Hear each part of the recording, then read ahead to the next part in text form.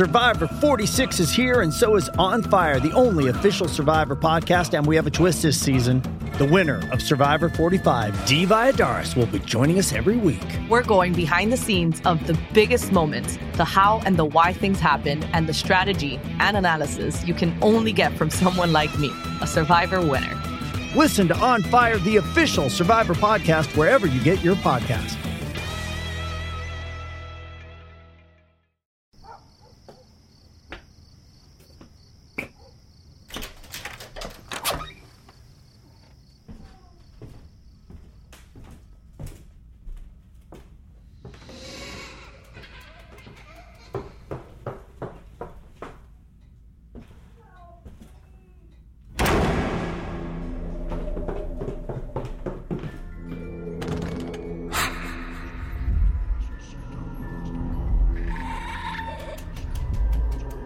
Play with me?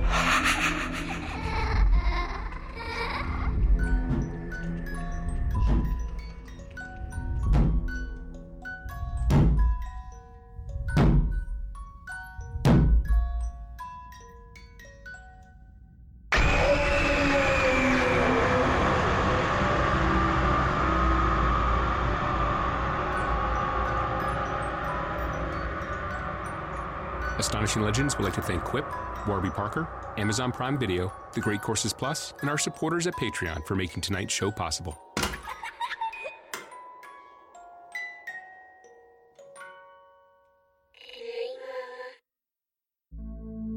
On the far eastern border of Kansas, nestled up against the Big Muddy, or Missouri River, is the charming little town of Atchison.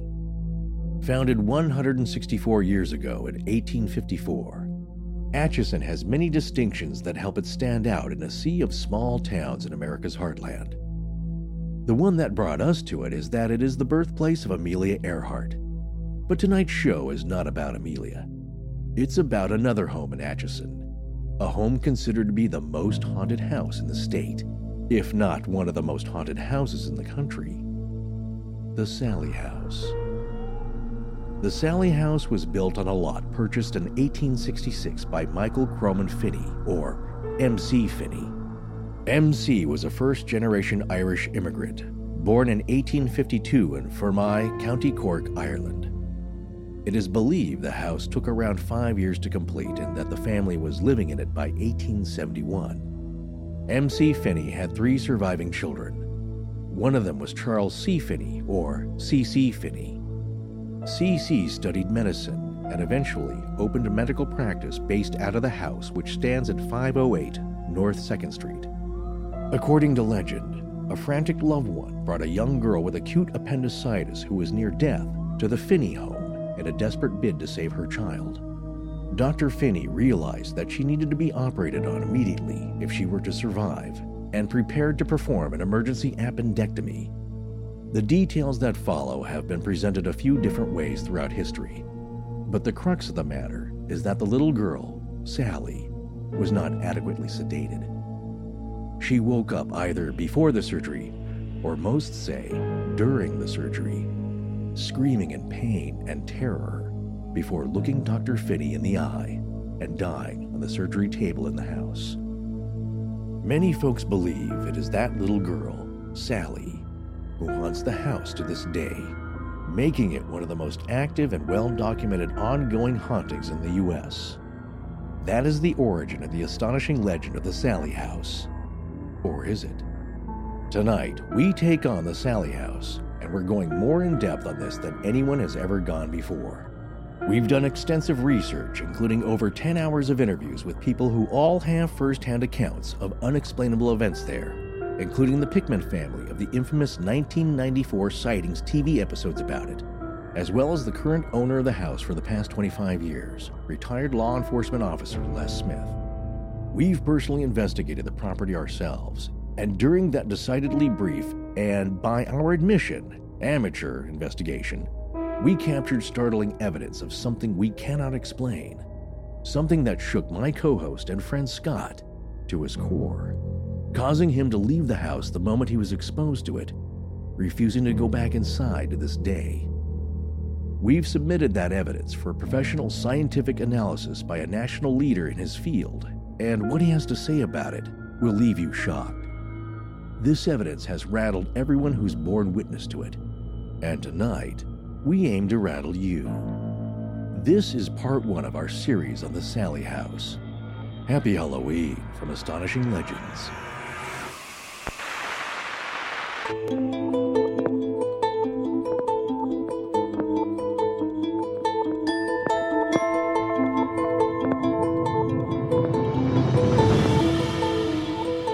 Welcome back to Astonishing Legends. I'm Scott Philbrook, and this is Forrest Burgess. There are many truths of which the full meaning cannot be realized until personal experience has brought it home. John Stuart Mill. Welcome to part 1 of our 2018 Halloween special series on the Sallie House.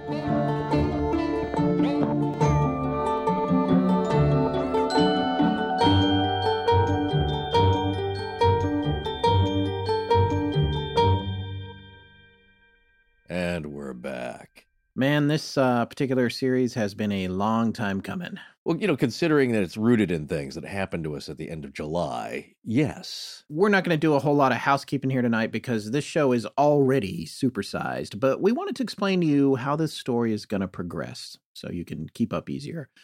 We collected a ton of material for this topic, and we're going to parse it out as follows. Yeah, this is a pretty standard structure for us, but the difference is there's just more of everything. So more history, more eyewitness accounts, more, and even more. Yeah, so what's going to happen is tonight you will hear about the history of the town of Atchison, Kansas, and specifically the history of 508 North 2nd Street, where the Sallie House stands. We'll cover the occupants of the house from when it was built to the present day. This is important information because it may inform you as to what is going on there. Yes, we're going to speak with the family that bore the brunt of the most powerful haunting that happened there in the early 1990s. And then we're going to hear from the current landlord and owner who's owned it since then, actually, as well as Atchison's director of tourism who introduced us to it in the first place. By the end of tonight's show, you will be well and truly acquainted with the history of the Sallie House through the Pickman haunting and beyond. And then tonight's episode will be over. Then our story takes a strange and dark turn. We went to the Sallie House back in July, and on that trip, something happened that it's safe to say has shifted Scott's entire perception of the paranormal, achieving one of the goals we'd both hoped for when we started this show. Well, that was his hope. The goal of personally having a significant paranormal experience. And Scott did. I should have been more careful what I wished for. Yes, you should have. The details of the trip the Astonishing Legends team took to the house will be shared in part 2 of this series and will contain the evidence of what we got while we were there. That show will be a commercial-free bonus show, and it will be released on All Hallows Eve, October 30th, 2018. You ready? Yeah, for this part, this part is easy. Part 2 is going to be a little more difficult for me. Well, all right then. Let's get down to it. Chapter 1, The Legend of Sallie.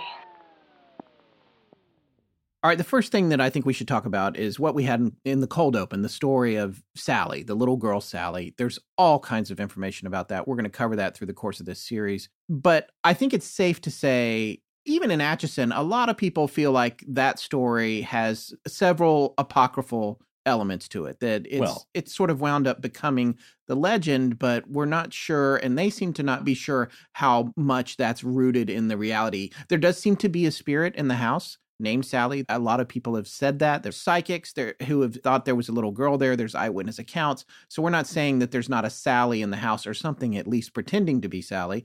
Well, we don't know. We don't know. But the whole original story of the appendicitis and dying on the table, there's no hard proof of that anywhere. Not of that incident, really. But what's interesting is that, and we can debate this later towards the end of the series, is that we could start with at least this core legend. Yes. The eponymous Sallie here, for which the house is named, and it's become really famous. It's not known for anything else. It's not the 508 North 2nd Street house. It's known as the Sallie House. Yes. And you think that that's built around some kind of local legend and lore, but there are tie-ins that make you wonder if maybe that is the true story of the house or at least of that night, as we read it in the beginning. So those elements are the ones that are generally agreed upon as being the origin story. Kind of like, always makes me think of the Jersey Devil. Yeah. But there's two main ones with a lot of variations here and there.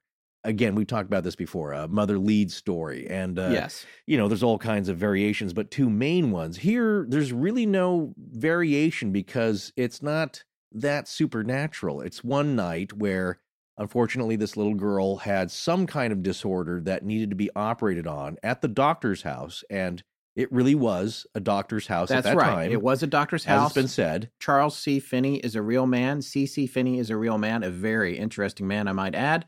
A jack of all trades. I mean, he was a doctor. He was a mayor at one point. He had been a medical assistant. He apparently was an amazing figure skater. Yeah, well, that happens in small towns, especially around the turn of the century and earlier, is that a lot of people or one person has several different roles in a small town. You might be mayor and postmaster and have a livery stable, or, there's a lot of different roles each person could And a fill. doctor on top of that. Yeah, he was a doctor. So that's a real person. And here's what's interesting is that at that time, connected to the story as far as the facts, there are some little girls named Sally, but it's hard to connect them to the doctor per se, except that it's done later in a supernatural way or a spiritual way. Those are callbacks. And why does that happen? Is it because it's true, or is some kind of consciousness, let's say, picking that up and furthering our imagination with this tale and bolstering the tale because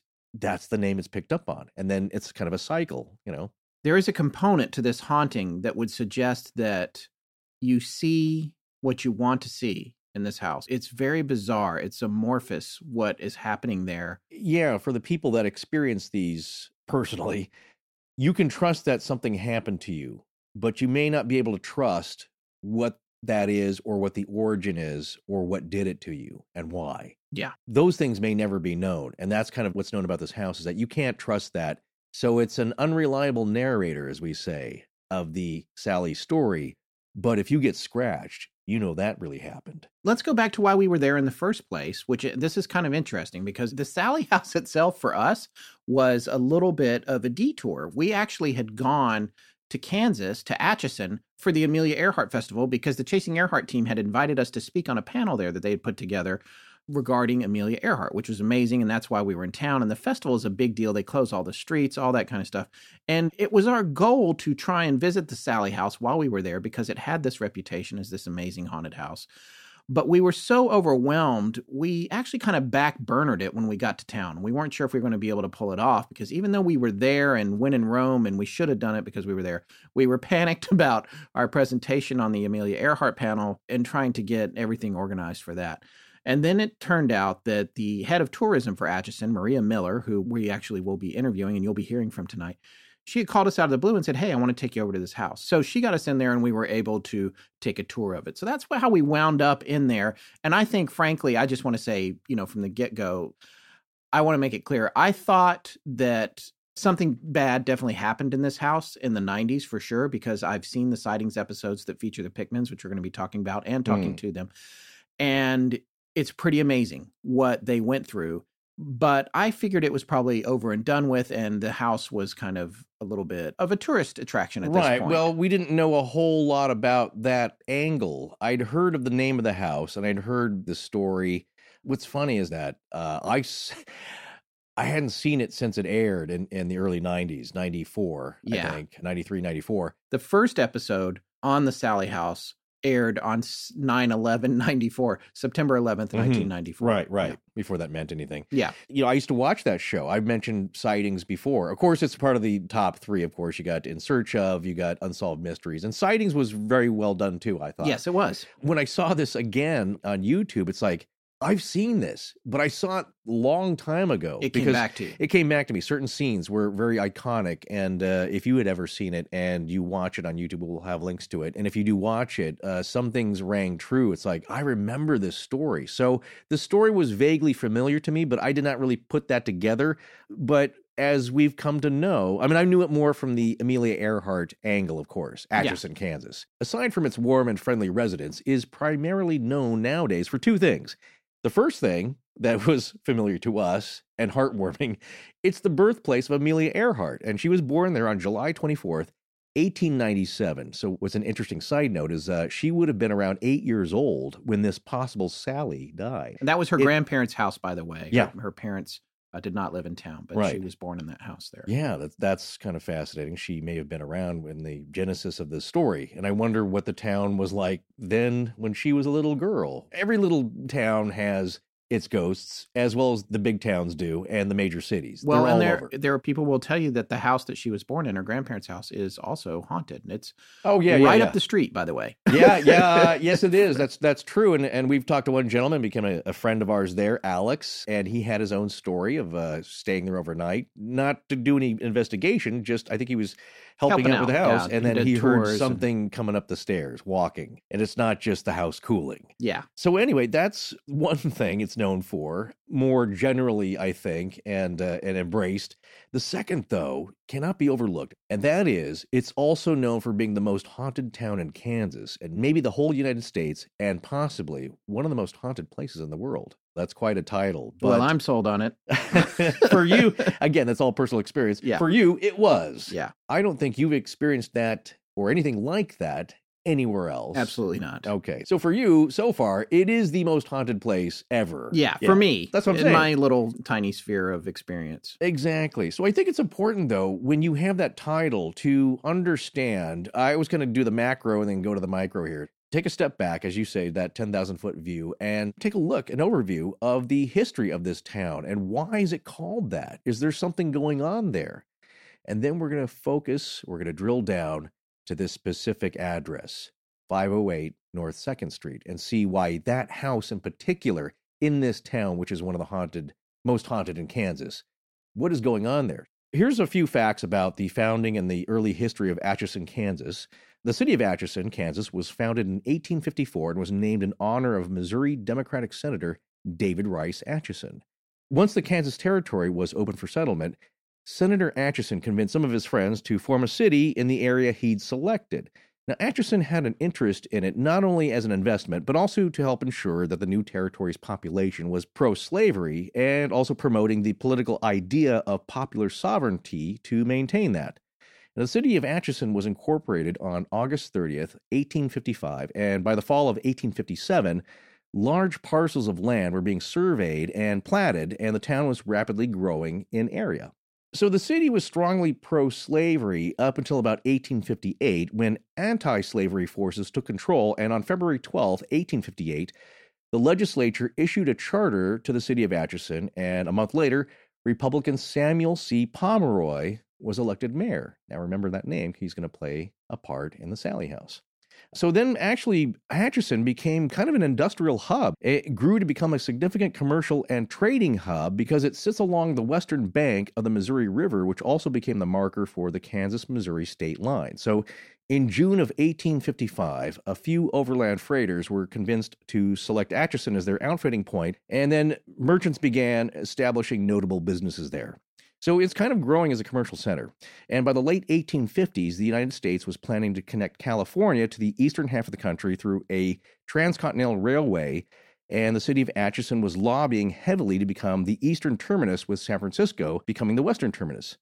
So in 1859, the Atchison and Topeka Railway was founded. In 1863, a federal land grant was given to the state of Kansas to help build this first transcontinental U.S. railway, which was then transferred to a reorganized Atchison, Topeka, and Santa Fe Railroad, the AT and SF. And despite it being in the name, the main rail line never actually served Santa Fe, New Mexico, because the train between those two locations was too difficult to pass straight through.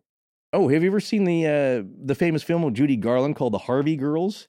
I have not. Well, that famous railway is sung about by Judy Garland in the film. You may have shown me that YouTube video a while back when we were researching Amelia, I think, or right. when we were doing research on her for this panel that we were in town for the same right. thing. I do remember watching that video and seeing that. Well, there's that a great, cool. She has a great musical number, which Maria Miller had actually sent to me because I was asking her about the town. Right. And it's like, that's oh, how yeah. we got it. That's yeah. right. Maria sent it to us. I remember that exactly. now. So it was kind of fun. It's a fun movie, but that rail line was featured prominently, of course, because it was an important junction yes. For rail transport. So it had a little trouble getting to the prominence that the town had hoped, because although Atchison tried hard to become a major railway hub, it was overshadowed by the better logistics of Kansas City and Omaha. And the lack of a single and sustained coordinated effort by the city's boosters helped in getting the town surpassed by more major industry. So it kind of lost out. But, the reason for mentioning all this is to show that Atchison had a lot of activity and traffic in its day, and a lot of commercial and some political struggle, and it really has an important place in U.S. history. Here's something else that's fascinating about Atchison. It is known for being the location of a well-respected Catholic liberal arts institution of higher learning, Benedictine College, which, of course, has a ton of its own haunted history involving ghostly monks, poltergeist activity, and legends and lore, and continues to produce accounts of paranormal encounters from the students and faculty who've been there. And we were looking into that. We were possibly thinking of checking that out, too, while we were there. Yeah, the school is a little less forthcoming about those stories. But one thing that we found while we were in town, because we were there for, I think, 7 days for the Earhart Festival. Right. When we were in the restaurants, as we are wont to do, we tend to ask the locals what stories they've heard. And we talked to more than a few students at the school, graduates and current students. Mm-hmm. And they all had a story to tell about the monks and the cemetery and various hauntings and pretty interesting stuff. And we spent some time on the campus, which is beautiful. It's stunning. Oh, yeah. It's a gorgeous campus, very well respected.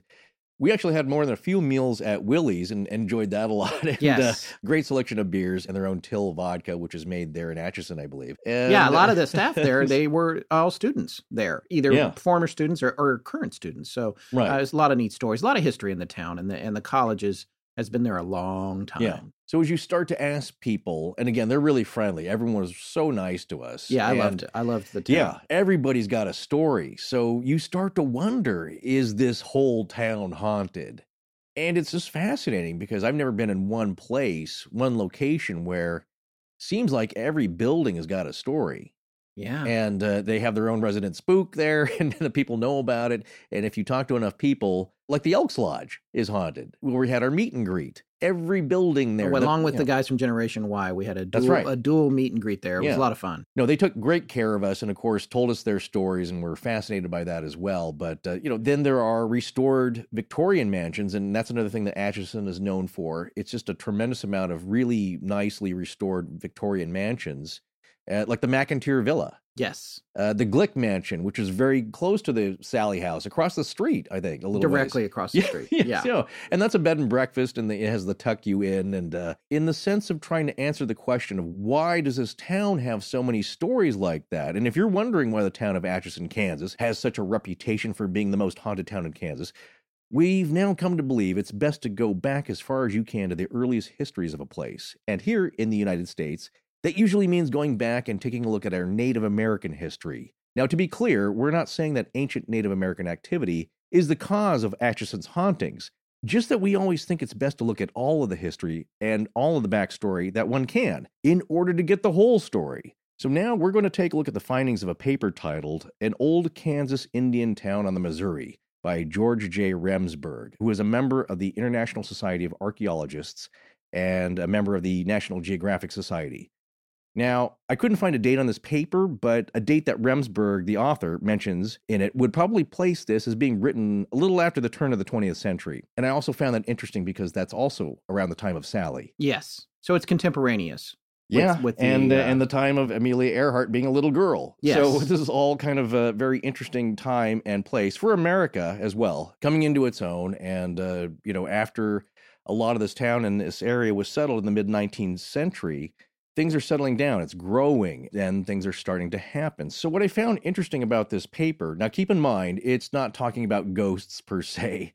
It's talking about the early Native American settlement of the Atchison region, except in this case, George Remsburg, he's making an argument or a case for the town of Doniphan being the location of a major Native American settlement, an ancient one, through accounts of the first explorers coming in there. And again, he didn't really talk to the Native American folks there, the contemporary ones of his time, so much as, the white settlers coming in. So that's an important distinction in this paper, but they found a lot of evidence. So that's all he's claiming in this paper. Yeah. And I found it interesting, though, because of the findings of Doniphan, which I believe at this time was a little under 8 miles north of Atchison. And Atchison, as he says in the paper, Atchison was always believed to be the location of this very sizable, very notable, significant, ancient Native American settlement. But there's some interesting facts here. Yeah, with the early French explorers to the region where Kansas is today mentioned in their reports a large or main village of the Quans tribe of Native Americans on the southwest bank of the Missouri River.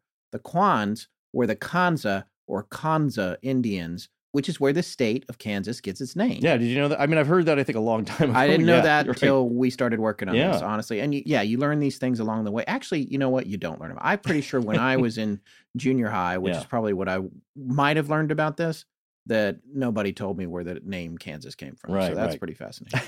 In 1724, this large village was visited by French military explorer Captain Etienne Vaugard de Bourgemont, military commander of the colony of Louisiana during his famous expedition to the Paducas, which I believe were a large tribe of Native Americans on the heads of the Kansas River. And also, by the way, I want to spell Kansas, Konzas, which is like Kansas. Yeah, that's I can see the similarities there. Yes, there's some similarities. Right, but as far as I could tell from some of the older accounts, I only looked at a couple, they were a tribe of Native American peoples that, this is the point, is that he's going to go greet them because of just trying to settle out a treaty. Because prior to that, there were alliances with the Spanish, some were allied with the French. I didn't include that in the notes here, but it's really quite a trip with hundreds of people. It was kind of crazy. Yeah. This huge contingent of people marching on this big quest to go meet these people and kind of iron out a treaty so we could live in peace, especially after the Spanish and French occupation. Right. So the exact location of this sizable and noted village hasn't quite been determined, although the ruins of an old Native American town have been noted by explorers for many years after de Bourgemont. A Professor Dunbar that the author of this paper, George Remsburg, is mentioning, says that the actual site of this old Kaw tribal village is Atchison, Kansas. Right. While most Kansas historians don't make any solid claims to this, just that the ancient village was near Atchison. So that's an important point, and kind of the story we're exploring here and building up to is that, again, realize that this paper was written probably just after the turn of the century. Right. So 1905, probably 1910. Somebody could figure that out. I could not find a date on that, but you find dates that he's mentioned where he's actually talked to people. Like, I talked to somebody in 1904. Yeah. Yeah, so this wasn't written probably in the 70s. Right. But the idea, though, is that whoever this Professor Dunbar is, and he's making a connection to other academics of the time, is that somewhere around Atchison, if not Atchison proper, but along those banks, it's a great location. There's a big bend in the river there where Atchison is. And if you go a little north, where Doniphan is, at least I found on the map, and that certainly could be changed from the olden days, it's a great place to have a settlement. It slows down the river. You have a lot of access to it, a lot of area, and there's great plains, great agricultural resources there. So that's all Remsburg is saying, is that from his research or whatever, he thinks it's more so Doniphan. Right. But that's all his claim is with his papers, that there's a lot of evidence of a large settlement in and around the area, and it's more likely probably north of Atchison. But I think our case with this paper is that there is a lot of people living there for hundreds of years, centuries possibly, before white settlers came in, even in the early 18th century. The other thing that's interesting about it, and we found this out when we visited there, especially when you're driving from, if you come into Kansas City and you drive from the airport, all along the way, you see all these signs for the Lewis and Clark Trail. And it's really fascinating because I guess that they believe, a lot of people believe, and historians believe, that Lewis and Clark may have crossed the river or at least visited Atchison. And one of Atchison's claims about this is that it was the first place in the American West to have celebrated Independence Day. Yeah, well, as the paper states, on July 4th, 1804, Lewis and Clark discovered a stream about 30 yards wide, which they named Independence in honor of the 4th. So there you go. Yeah, and I think they celebrated, actually, their fireworks were firing off their muzzle loaders. Yes. Into the air. It was kind of a big deal, and still remembered in Atchison. Okay, so we made some interesting notes here about the rest of this paper that archaeologist George J. Remsburg had made, and he knows this area very well, and especially around the turn of the century, and he talked to a lot of people. Again, his claim was that in this area, especially a little north of Atchison, there was a lot of evidence found. And a lot of relics, right? Oh, yeah. And we're talking, pottery shards, arrow points, flints, hafted stone tools, lots of evidence, fire pit rings, and evidence of what he called wigwams. Again, I'm not sure if the terminology. Again, bear in mind, folks, this is the turn of the century. Things were a little different back then, even amongst academics. But I thought it was significant, though, because of just what was found there, and that this paints a picture and a possible debate, shall we say, of is this important? And does this give us some underpinnings of why Atchison is haunted?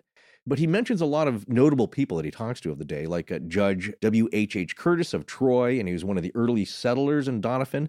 In response to inquiries, writes from his own observations that he was convinced that Doniphan was a site of an important Indian village, because when he was a boy, he saw lots of Indian relics near Doniphan. And he says, in quote, "I know of many others who have found axes, arrows, spearheads, human bones, and what appear to be old burying grounds near both east and west of Doniphan."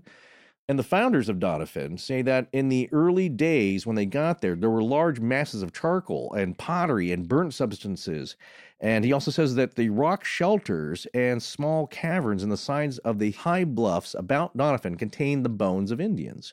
And along with those, pottery vessels and all sorts of artifacts. So there are a lot of different accounts, like one of T.J. Ingalls in May 27th of 1904, saying, "I should think from the number of graves and stone relics found in and about Doniphan that it was vastly populated at some time in the past." There are a lot of other quotes by eyewitnesses taken by the author here of Indian burial mounds and graves that are numerous on the hills surrounding Doniphan. And so there are a lot of accounts that I saw here of these limestone slabs that were used to cover the remains of Native Americans. They were in the ground, as it says here, in the ground in regular order or piled up irregularly to mark the last resting place of some aboriginal denizen of Doniphan. So what it seems is an idea, possibly, of what we talked about, I think, way back in Göbekli Tepe. Now we're going to have to change our saying. It always goes back to Göbekli Tepe. And it kind of does, really. Everything does. It kind of does. That the white settlers of European descent who came in and started clearing the land for cultivation were seeing these limestone slabs and a lot of these artifacts. And again, of the day, they weren't that careful with them and didn't really care. They're there to farm it. So they cleared it and they repurposed a lot of this limestone. Now, who's to say, again, if you weren't putting parts of it to make your barn or your house or just repurposing it because it's already cut out in slab form, but it used to cover the remains of native peoples. And here you are kind of disrespecting. And does that make a difference? Would it be the same as using tombstones to build your house out of? Is anything wrong with that? Is that good luck? Is anything going to happen with that? I just thought it was interesting in that there are so many artifacts. And that's kind of the point also of this paper, is that they are everywhere in this region. People are constantly finding stuff so much that they don't even keep up with it or collect it, really.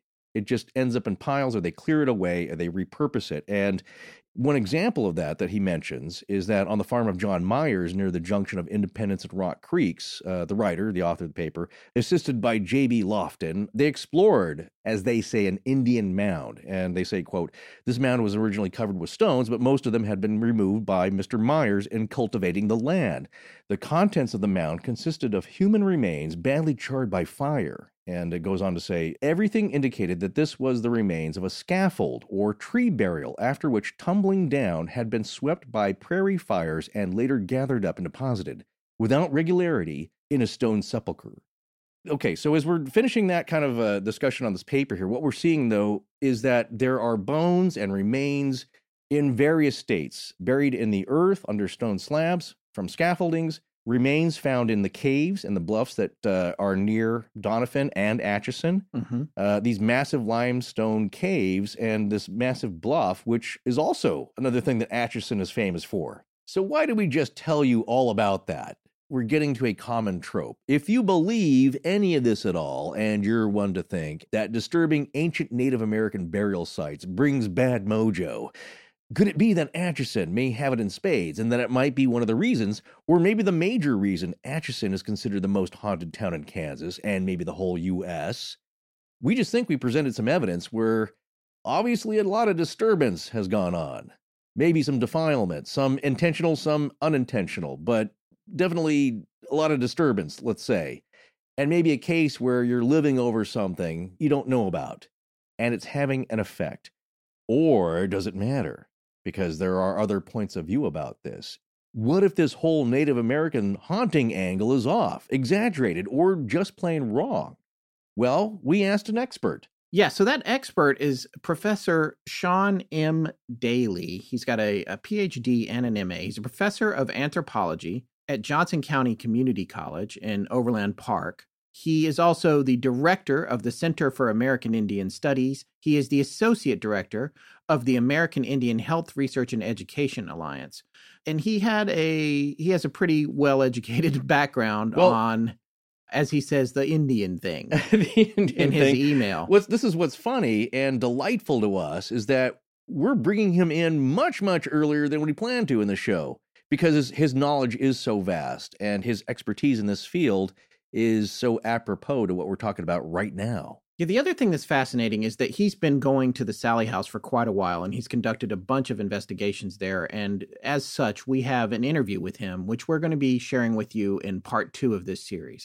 But right now, here's one of the things that's interesting. It's a little bit out of order. Towards the end of the interview, when I realized his area of expertise and his educational background, I asked him, hey, since you're an expert in Native American studies, and you're a cultural anthropologist, would you consider being a future contributor to the show? And he said absolutely, that he would do that. And then he just didn't know how soon. Yeah, it was the next day. So he wrote us an email because all the stuff that we were just talking about with the Native American burial grounds in the area, and it's something that we've brought up before in prior episodes. I wanted to present an interesting point of view on that from Dr. Daly, or as he says, call him Sean. So I'm going to say from Sean. So when I asked him about all this, this is what he said. Okay, so the Indian thing. The Atchison area was most likely Kansa territory. Slightly to the northeast would have been Missouri Oto territory. To the south would have been Osage. Whether it was Atchison County or Donovan County, the area would have likely been Kansa. It is my understanding that there were 2 sizable Kansa villages in the area, one just outside Kansas City, that's how the city got its name, and one a little north of current-day Atchison. And then he says parenthetically, I just confirmed that with an Osage tribal member with whom I work. There would have likely been something there or in the area. So with that said, from a native settlement perspective, there is nothing special about Atchison. We actually did send him a link to the paper that we just referenced, but it was late in the day and he didn't have a chance to look at it. So I want to make it clear that he hasn't read it. And this is what he says about it here. I've not heard or read the paper you cite below. I will later when I get a chance. But for the most part, I generally don't pay too much attention to the writings of most historians, now or in the past, and archaeologists. It has been my experience that they don't care what living natives peoples, the descendants of those they claim to study, have to say or think. They are more concerned with the previous writings of white academics and towing the lines of their disciplines. The fact that people still believe in and push the Bering Strait theory is a prime example of that. As for there being burial mounds there, it is possible, but it would likely be irrelevant. The Kansa are part of a larger linguistic and cultural family, the Dagiha, which includes the Kansa, the Osage, the Omaha, the Quapaw, and the Ponca. According to their traditions, they trace their ancestries back to the Mississippian mound builders, specifically the Cahokians, who we've mentioned on that's the right. show. We've talked about them. Yeah. The Kansa, like their Dagahan family members, probably did use burial mounds, and since they did, burial cairns, soil and dirt. It is possible that some of the buildings in Atchison contained stones associated with burial mounds. However, there are literally Indian burial grounds all over the U.S., and the overwhelming vast majority of places associated with Indian burial grounds have no paranormal activity. Additionally, especially at the Sallie House, the activity is intelligent, and you're going to be finding out about that. Most activity associated with rocks and materials from burial sites have been reported as residual activity, as in most often suggested by the stone tape theory. It's something we've referenced before. Overall, I think the native ground theory is dangerous for a couple of reasons. First, it can lead us to victim blaming, and second, it can lead to cultural appropriation. There's already this belief that if there is an Indian burial site in an area, it's going to be haunted. This is part of the American psyche. Most of this is the byproduct of the old Christian belief that these people, natives, were pagans and devil worshippers, and as such, when they die, they will stick around and haunt the good and proper white Christians. They are also sticking around to get back at the white people for stealing their land. This can also be tied to a degree of the New Age movement and the belief that native peoples are spiritual peoples, when in reality, They're just people. Some spiritual, Yeah. some not. So there is a reductionist view here and oversimplification of who Native people are. Bundle this all together, when people have a haunting, it has to be somehow tied to Indians, i.e. victim blaming. However, since it is somehow tied to Indians, Indians themselves or Indian traditions must be used to alleviate the activity. So a native healer must be brought in to heal the land and appease the spirits. But finding one can be a bit of a challenge nowadays, especially if you are not tied to native cultures. So the next best thing is utilized. A non-native who claims to know native ways. It is usually a New Ager who took a course in Sedona and who has a great-grandmother who was a Cherokee princess. So they have that genetic connection. Or someone who watched Dances with Wolves or read Black Elk Speaks too many times. They break out their sage bundle and a turkey feather and they pray over the land. Now we are at cultural appropriation. This Indian land thing works great for non-natives, but can be very offensive and insulting to native peoples themselves. And not too long after this, Sean copied our email chain to a religious studies scholar named Ryan Geckner, who he refers to as a friend and a colleague, who also apparently has investigated the Sallie House with Sean. And Ryan chimed in as well, and he said, I've got to echo much of what Sean mentioned about the dangers of linking paranormal activity to supposed American Indian burial grounds. It's totally wrapped up in this idea of native peoples being, quote, super spiritual, and nearly always leads to cultural appropriation of indigenous religions by New Agers. Just as there were hundreds of culturally distinct indigenous communities in the Americas before the arrival of Europeans, there was and continues to be a wide array of burial practices across Native America, many of which don't include burial in any sense at all. Also, the idea that disturbing the dead results in some sort of vengeful spiritual attack is not inherently American Indian. Ideas about hauntings being the result of mistreatment of the dead are found in many cultures around the world. With that in mind, this idea is largely an extension of non-native fascination with and exoticization of indigenous spiritualities.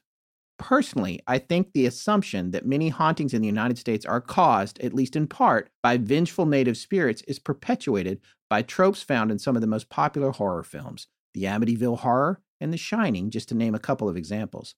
There's even a lot of evidence for this idea of hauntings being associated with native peoples as far back as the 18th century American literature, but that's a whole discussion in and of itself.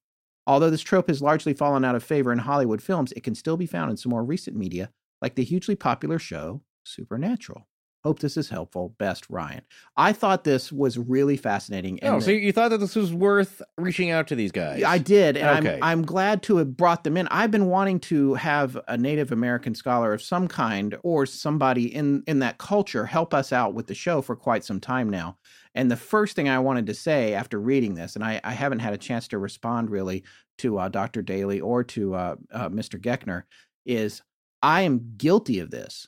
I could not be more guilty. Up. No, I couldn't be more guilty. I have done this and not really understood the ramifications of it. Right. And it's one of my favorite things about our show is learning about a new perspective that I wasn't aware of and really taking it all into account. And the reason that I felt it was important to share this here in this particular series is because when it comes time to talk about our conclusions and look at what's going on in this house, I want to be able to look at it with a fair eye and understand all the possibilities of it, because this comes back to me thinking that whatever is there is presenting itself in a way that is relative to the observer. Right.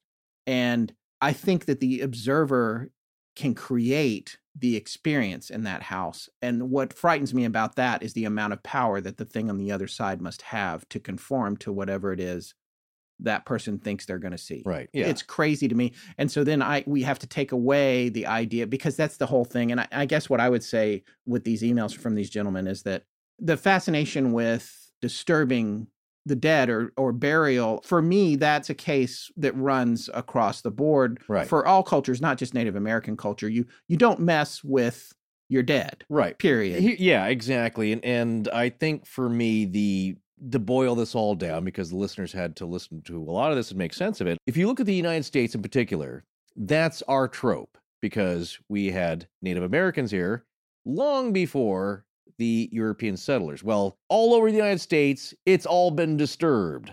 It's all been defiled in some way to make room for new lands and cultivation, and that's just part of it. And it doesn't mean that it's all haunted. what I would say in conjunction with this is that we don't really know. This is not an answer. This is not a concrete counterpoint to anything. It's just to recognize the fact that it's not always this case, that whenever there's a haunting like this whole town, which apparently is the most haunted in Kansas, it's not necessarily because it's a massive Native American burial ground that's been disturbed. Now, do I think that can be the case sometimes? Why not? In my approach, again, I'm not going against either of these two academics, which are light years ahead of my knowledge, just saying that, do we know what's really causing this stuff on the other side? We can put together some of the evidence, and that's certainly what they've done, and we can draw conclusions and make patterns. But especially with the Sallie House, there's a lot of theories and ideas, as we will get to towards the end of the series, but nobody really knows. We've talked to on this side anyway. We've talked to a few psychics. We've talked to mediums. Yeah. They have ideas. Some of them match up. We've talked to people who've been to the house a lot and have studied this, and they have their ideas. I just don't think, again, as we say on this show about skeptics and believers alike, nobody really knows. But there are things that seem to happen that we can make patterns of. And in this sense, this trope of the disturbed Native American grounds, it seems there are Native American grounds here. We can agree on that. And they have been disturbed. But does that have any effect on just how, quote unquote, haunted this whole town is, and this house in particular? We don't really know. And I'm so glad we got to talk to them, because these are great points in that it doesn't matter really. And it doesn't seem to make a difference anywhere else in the United States. And here, it may be looking at the wrong thing. And that's what I loved about these emails. What's that fresh minty smell? Did you just brush your teeth? I did, with my Quip electric toothbrush, using Quip's own toothpaste, with design input from dentists, so it only has the ingredients that best help keep your teeth their healthiest. I had to ask, because that's not the usual smell coming from your side of the table. Hey, look who's talking. Well, after our extra garlicky puttanesca lunch, I thought it was necessary. Well, that's very considerate. Thank you. Yeah, it wasn't for you. It was for me and this pomper stopper. You carry your Quip in your computer bag? Yeah, it'd be a little silly to carry one of those other bulky electric toothbrushes, but Quip is slim and ultra portable, so you can take those gentle, sensitive sonic vibrations wherever you take your teeth. I also love taking Quip with me when I'm traveling, because you can flip the travel cover over and stick it to the hotel mirror to use as a holder, keeping it off that dodgy hotel bathroom counter. Yeah, I wish luminol had never been invented. I do like that not only is the toothpaste formulated with advice from dentists, but of course the Quip brush is too. So I know the toothbrush and how Quip advises me to use it is better on my teeth and gums. Because one thing I've noticed is that some electric toothbrushes are a little abrasive, and combined with brushing too hard, well, that can irritate my gums. Yeah, I was guilty of brushing too hard, especially with a manual toothbrush. But that's why I love Quip, because altogether, it's kind of a system that's helping me take better care of my teeth and gums, which leads to better overall health. And I love Quip because they're backed by over 20,000 dental professionals, and Quip starts at just $25. And if you go to getquip.com/legends right now, you get your first refill for free with a Quip electric toothbrush. That's your first refill pack free at getquip.com/legends. Hello everyone, I'm Daniel Sharp, and this is Astonishing Legends. Let's get back to the show. Okay, so before we get to the Pickman interview, which is a good portion of this show, and we hear from people who aren't fond of interviews, but I really like doing them because it's a firsthand information, and that's something that is very important to me. We can sit down and pontificate about anything, and we can research from a distance, and we do that, and we enjoy doing that sometimes. But sometimes when you can talk to people that were actually there, especially when it comes to folklore and legends, that is really where you get down to the meat of the matter. And one of my favorite sayings, don't tell me what I saw. Yeah. I was there. You weren't there. You weren't there, exactly. Well, let's talk to the people that were there. Yeah, so we always do that, and that's what we are going to do tonight. But with regard to what the Pickmans experienced there, which is far and away probably the most famous part of what's ever happened at the Sallie House and the most violent and unusual part, we wanted to talk a little bit about the timeline of the house itself. But before we dive into that, we have to tip our hats to quite a few people, actually, in terms of this research. The good news is that Atchison has been looking at this forever, and the people in Atchison have been researching it a long time. And Forrest, I would say that we definitely want to thank the Atchison Chamber of Commerce for the information they provided us. It goes back to that idea that we've talked about, I think, way back at the Queen Mary Yeah. and the state of Hawaii and other official branches and sources and organizations where they take this seriously. And this is a great case of that, Yeah. where they know something's going on. And Yes. so they prepared for it. There's a great book that they put out. We're going to talk about and pull from here in a second. But yeah, there's several sources that we should acknowledge, and they have worked together, I think, in this town. And so one of them is an overview of the history, important facts, and backstory of the Sallie House, which we'll be reading from on occasion here. And this overview is a compilation put together by the Chamber of Commerce for people who are visiting, also for incoming paranormal investigation teams. There's a pamphlet. Yes. Which I about thought what to do Yeah, and we're gonna what get not to- to do. It's awesome. Yeah. There's a few sheets. There are certainly guidelines that the tour guides use. And because there are so many rumors out there and parts of the legend that are incorrect or based partly on incorrect information, some of it being true, that's, the great mishmash of any legend. There's truth mixed with fiction and some exaggeration.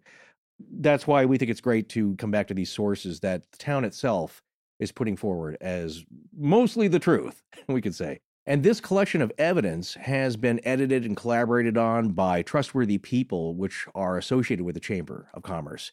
So if you go take a tour of the Sallie House, which I at least recommend, Scott will say at least go there once, then decide after that. Yeah. This is some of the information you'll hear, and maybe even given out by Maria Miller herself, who is the director of tourism for Atchison. Yes. Yeah, she opens up the house for people to take tours and to do investigations. And Yeah. And she's the one that took us there, and you'll be hearing from her tonight on the show. Exactly. So there's a pamphlet that we talked about that's available to those taking a tour or teams conducting paranormal investigations. Yeah, it's a kind of a how-to guide, what to expect, what not to expect, behavior, how to act.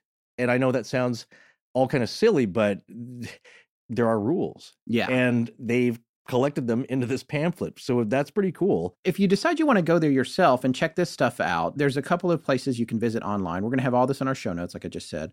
The website is visitatchison.com. So go to visitatchison.com to get more information. They have all kinds of haunted events that take place in September and October, but there's a lot of great stuff to see any time of the year. And if you want to get more information, you can email tours, Tours, at atchisonkansas.net. That's tours at atchisonkansas.net. Yeah, and we're also going to be pulling some information from this really cool book put together by the Atchison Area Chamber of Commerce called Haunted Atchison, The Collected Stories. Great compilation. And if you don't think the town's all that haunted, there's about 34 short stories in here. Yeah. From all over town at different locations that are really fascinating. Everything from haunted buildings to vanishing hitchhiker type stories. It's really cool. And of course, Sallie has her own chapter in here. Yeah, so that's a compilation of just stories that have been collected over the years and compiled in this book. So that's a cool little thing to pick up. And the other thing that we want to point out is that a lot of information, a lot of really well-researched information came to us from Deborah Pickman's website. Tony and Deborah Pickman were the couple that lived in the Sallie House that were featured in the Sightings episodes from the 1990s. You're going to be hearing from them tonight. They're an amazing story. We had a really great interview with them. But Deborah's website is just unbelievable. It's just filled with information compiled over years and years. And they're actually working on overhauling it next year. Right. And I believe we talked to their son, Taylor, who's I think is going to be in charge of that. Yeah. The family is sitting on this huge pile of evidence that's come from all these investigations, just hours and hours. I think he said he had 11 gigabytes of material. Yeah. And when you think about these haunted cases and these cases that we've talked about in the course of the show, and I'm sure that we'll talk about in the future, there's usually a few things to hear or see. There was a photo, there's a whatever. This house, every time you go in there, you come out with something. But it's something Dr. Sean Daly also said is that he's got hours and hours of material. Every investigator has their own stuff. Yeah, and so there's so much stuff to go through that he's not even sure he'll ever get to it all. And as we've learned, when you comb through that, you have to go through it with a fine-tooth comb. You have to look at every frame, listen for... because it's so subtle a lot of times. A lot of times. But with this house, sometimes it hits you on the head like a hammer. That's true. Yeah. So that's why it's a great idea. If you love this kind of stuff, you love to go legend tripping, you want to go on a paranormal investigation, it's a good place to start. Yeah. And really for me, what I love about Deborah's work and Tony's work on this as a family, really, is that they did not shirk away from this really traumatic experience. They dove in wanting to know what was going on, and they haven't stopped pursuing it since then. And all that collected work, that culmination of experiences and research is on the website. Yes, and of course, we would be remiss if we didn't also mention the Astonishing Research Corps. They just did an amazing amount of work here, digging up as much information as they could and giving us new perspectives to think about when it came to looking at this case. Chapter 2. The Timeline. All right, so let's move on to the history and the timeline of the Sallie house, because that's important in understanding the big picture of what's going on there. We're doing this and we're going through it with a fair amount of detail for two reasons. One, the timeline is the story of the house as a thing. And as we get to the end of it, you might consider it a thing, much more so than just a house. The other part of this is the people, as we just mentioned. One without the other doesn't make the story. The house plus the people is the story, and so one is no less important than the other, really. It's a really symbiotic, kind of scary, spooky relationship here. One might even say that they feed on each other. You might, that Which has I been guess said. is what symbiosis is. Absolutely. Yeah. So before we get started, what we're going to talk about right now, of course, is the timeline of the property at two different addresses, you could say, two lots. One of them being 504 North 2nd Street and 508. 508 is the actual address of the Sallie house. Right. 504 is right next door. Right next door. But those two properties, as you're going to see, are connected in a very strange way. Yes. By family, but also maybe something more. This timeline mostly was compiled by Deborah Pickman with the help of Jennifer Talbert on the website. And we just want to read this disclaimer because... Deborah's disclaimer. Yes, Deborah's disclaimer, because she did the best job she could coming through all these historical records. But she does have a disclaimer on the webpage, and it goes as follows. The following information has been taken from numerous sources. Due to ambiguous records, flooding in the town of Atchison resulting in the loss of records, and other issues beyond our control, some of the information may be inaccurate. If any changes need to be made, please contact the admin for this site. Yeah. We're putting forth that same disclaimer. And wherever it's been possible, we've tried to cross-corroborate whatever data we could, check a couple of different sources, and line things up. Exactly. And what we found, by the way, is that Deborah's information is highly accurate. In many cases, I would say more than Wikipedia. Yeah. But if there's something that it didn't make sense to us, we would cross-reference it in different places and try to back it up. And we did find some things that didn't make sense, not just from her website, but across the internet in general. And we tried to suss out the reality of it. And if we couldn't, then we're just not going to talk about it. This is the center line through all that. Yeah, yes. yeah. Through all the information, as we find is the media. We do that for balance. every episode. So we just told you a brief history of the town of Atchison. It starts not long after that, this story of the house and the people that occupy it. So we're going to go back to April 17th, 1857. And as we told you before, that's when parcels of land, lots, are being platted and mapped out. And here, we're specifically talking about lots 9 and 10, and they were sold by the Atchison Town County to Samuel C. and Lucy Pomeroy. Now remember, this is only 3 years after the town was founded, I believe. Samuel was a prominent early member of the town. He was involved in the paper, the Squatter Sovereign, and it was a paper that started off with strong pro-slavery sentiments, first issued on February 3rd, 1855. And Samuel Pomeroy was a very prominent town father starting off. So these two plots of land touched by one of the major figures in town here from the very beginning. And so what you'll see after this is a natural course of things being sold, changing hands. April 5th, 1859, they sold Lot 9 to Thaddeus and Theodore Hyatt of New York.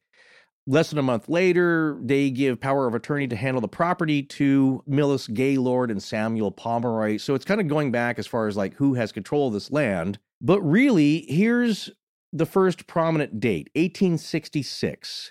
Michael C., or as he's known, M.C. Finney, acquired the property of lots 9 and 10 where the 504 and 508 North 2nd Street houses would be built. Just to make it clear here, Deborah Pickman has on her website an old fire map that shows how the street's laid out. Of course, you can go, if you want to just go to Google Maps, you can do that too. But 2nd Street runs pretty much due north and south. And so 508, the Sally House, if you're facing the Sally House, then 504 is on the right of it, just south of it, a little closer to Main Street downtown. What this outline will show, I know there's going to be a lot of dates and there's going to be a lot of names, but there's really two that are important. Two families tell the story of the haunting of this house. And in the olden days, it would have been the Finney family. Mm-hmm. And in the 90s, it would be the Pickmans. So between the years of 1867 and 1871, work on the house was done. Work that would eventually become the house at 508 North 2nd Street, the one that would later be known as the Sally House. And according to Agnes Finney's obituary, she's one of the daughters of M.C., Michael C. Finney. Her father is the one that built that house. That's a concrete fact. That's one where it's written down as he is the original builder of the house, because people do wonder that. Who really was the first one to build the house? They believe it was this patriarch, as we said in the cold open, who came from Ireland. Yes. And as we said, this story centers around two families. So that's why the Finneys are going to be very important as we talk about the history of this house. And according to the website, thesallyhouse.com, that's the one that's run by Deborah Pickman. Yeah, that's Deborah's website that it's funny, we did all the attribution for her earlier and we didn't mention the website. Thesallyhouse.com, that's her website that she maintains that has a lot of this historical information that the Chamber of Commerce uses as well. Right, and Sally is spelled S-A-L-L-I-E. So yes. Thesallyhouse.com is where you're going to find a lot of this stuff. Well, according to her, the Finneys lived in the house and owned the property longer than any other family. So that's also why they're important. They've got the most energy there, the biggest footprint on that place. The house was continuously owned by a member of the Finney family until 1939. Right. So that's from 1866 when the lot was purchased and M.C. Finney wound up building on it over the next few years. From 1866 until 1939, it was in the Finney family, which is pretty good. It's bordering on 70 years. We're not really sure about the early history. Some say as the house was being built, the family lived in the basement or the basement quarters. That's been debated. So then we go to the date of 1872, September 27th, 1872. And Michael, or M.C. Finney, the patriarch of the Finney family from Ireland, dies in the house at 10 p.m. Now, this may be the first of several deaths to take place in this house. And remember the initials MC, because you're going to hear about them later on in a very creepy way. Now, survived by M.C. Finney at the time are his wife, two sons, a daughter, and a son that was on the way, unfortunately. So he is survived by several children and his wife. Yeah, and just to be clear, in the big picture here, they had 5 children, but 2 sons who died before they reached the age of 2. Now, in 1874, Charles James Catharines, the father of Catherine, or as she was known, Kate Finney, the wife of M.C. Finney, he would be the father-in-law of M.C., he died on July 14th, 1874. Now, the notes here say he lived with Kate and her family at the time of his death. So did the father-in-law also die in the house? Yeah, we don't know that. We couldn't find anything that indicated that. But just to go back to the big picture here, his father-in-law died just 2 years after he died. Right. So it's a rough time for Kate because she becomes a widow and then 2 years later her dad dies. Yeah, times are rough. So already the chain of death is happening here, which is also part of life. Yeah, this is just a natural thing. Nothing spooky yet. Nothing spooky yet. As we point out these things in an effort for us and you, the listener, to answer the question, why is this place so haunted? These are some of the common things that people look for. Lots of death in a single place, misery, something going on with the ground, whatever it is. So to make matters even more unpleasant for Kate, her son that was born after MC died, and also MC's son, so this child came along after he had passed away. Unfortunately, he only lived a little bit over a year. He died on September 29th of 1874. He was born in May of 1873. Essentially 8 months after MC passed away. That's when he was born. But he's one of the 2 that we mentioned that didn't survive to 2 years old. And we're not sure where he died, but probably in the house?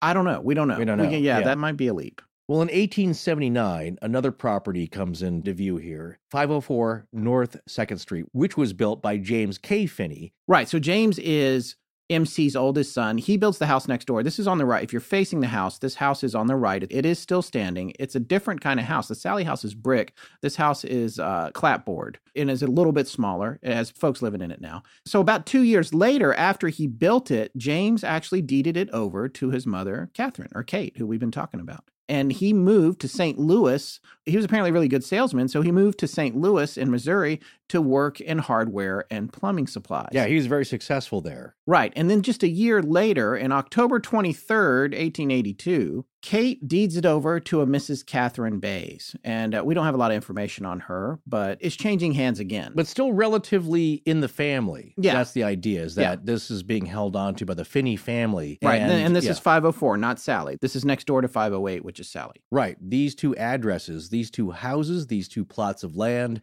are in a lot of ways connected, not just adjacent in physical space, but perhaps spiritually in a way, if you believe in that sort of thing. Yes. That because it's within the family that there's a lot of back and forth, kind of like Pontefract. Right. You know what I'm saying? Like, it's not just the one address there. The place next door gets its own spillover. So at this point here, we're going to tell you a little bit about Charles, as he was known, C.C. Finney, the second oldest and middle son of M.C. Finney, because he may very well be the doctor from the original Sally legend you heard at the beginning of the show. And as Scott and I were talking earlier, it's like with Resurrection Mary. This is how we make sense of it. We have to find a person from the past. And actually, a lot of researchers will try and do that too, in a haunting situation. Where's the anchor? Where was the real person? Well, with Resurrection Mary, as we found, there may not be a real Mary. Mary might be a spiritual concept that shows up, and that part's real. But a singular Mary, whose ghost it is, that may not be the case. And here, it may be the same thing. And the further we get into these kinds of investigations, the more I sort of lean towards wondering if it's the tail wagging the dog sometimes with this stuff. Yeah. It's becoming what you're seeking instead of being something that you're finite that you're trying to find. It shows you what you want to see or what you think you should be seeing. Is that what you're saying? In a way? Exactly. Yeah, right. And that's a long time thing, I think, with paranormal investigations. Well, who lived here? Right. I'm not convinced anymore that it's necessarily always related. Well, that's what's interesting about this case in particular, because you end up not really knowing, but there are some names and images, visage, I don't know what the plural is, of this little girl. Yes. Named Sally. And as it goes along here, that's what we're trying to find. Is there a real Sally at the beginning to answer this question? So that's why we're going to look at some interesting notes about Dr. Charles C.C. Finney and how he got started and what his role is in the story. Well, in 1882, he became a bookkeeper for Dr. Dan Holland and then later his office assistant.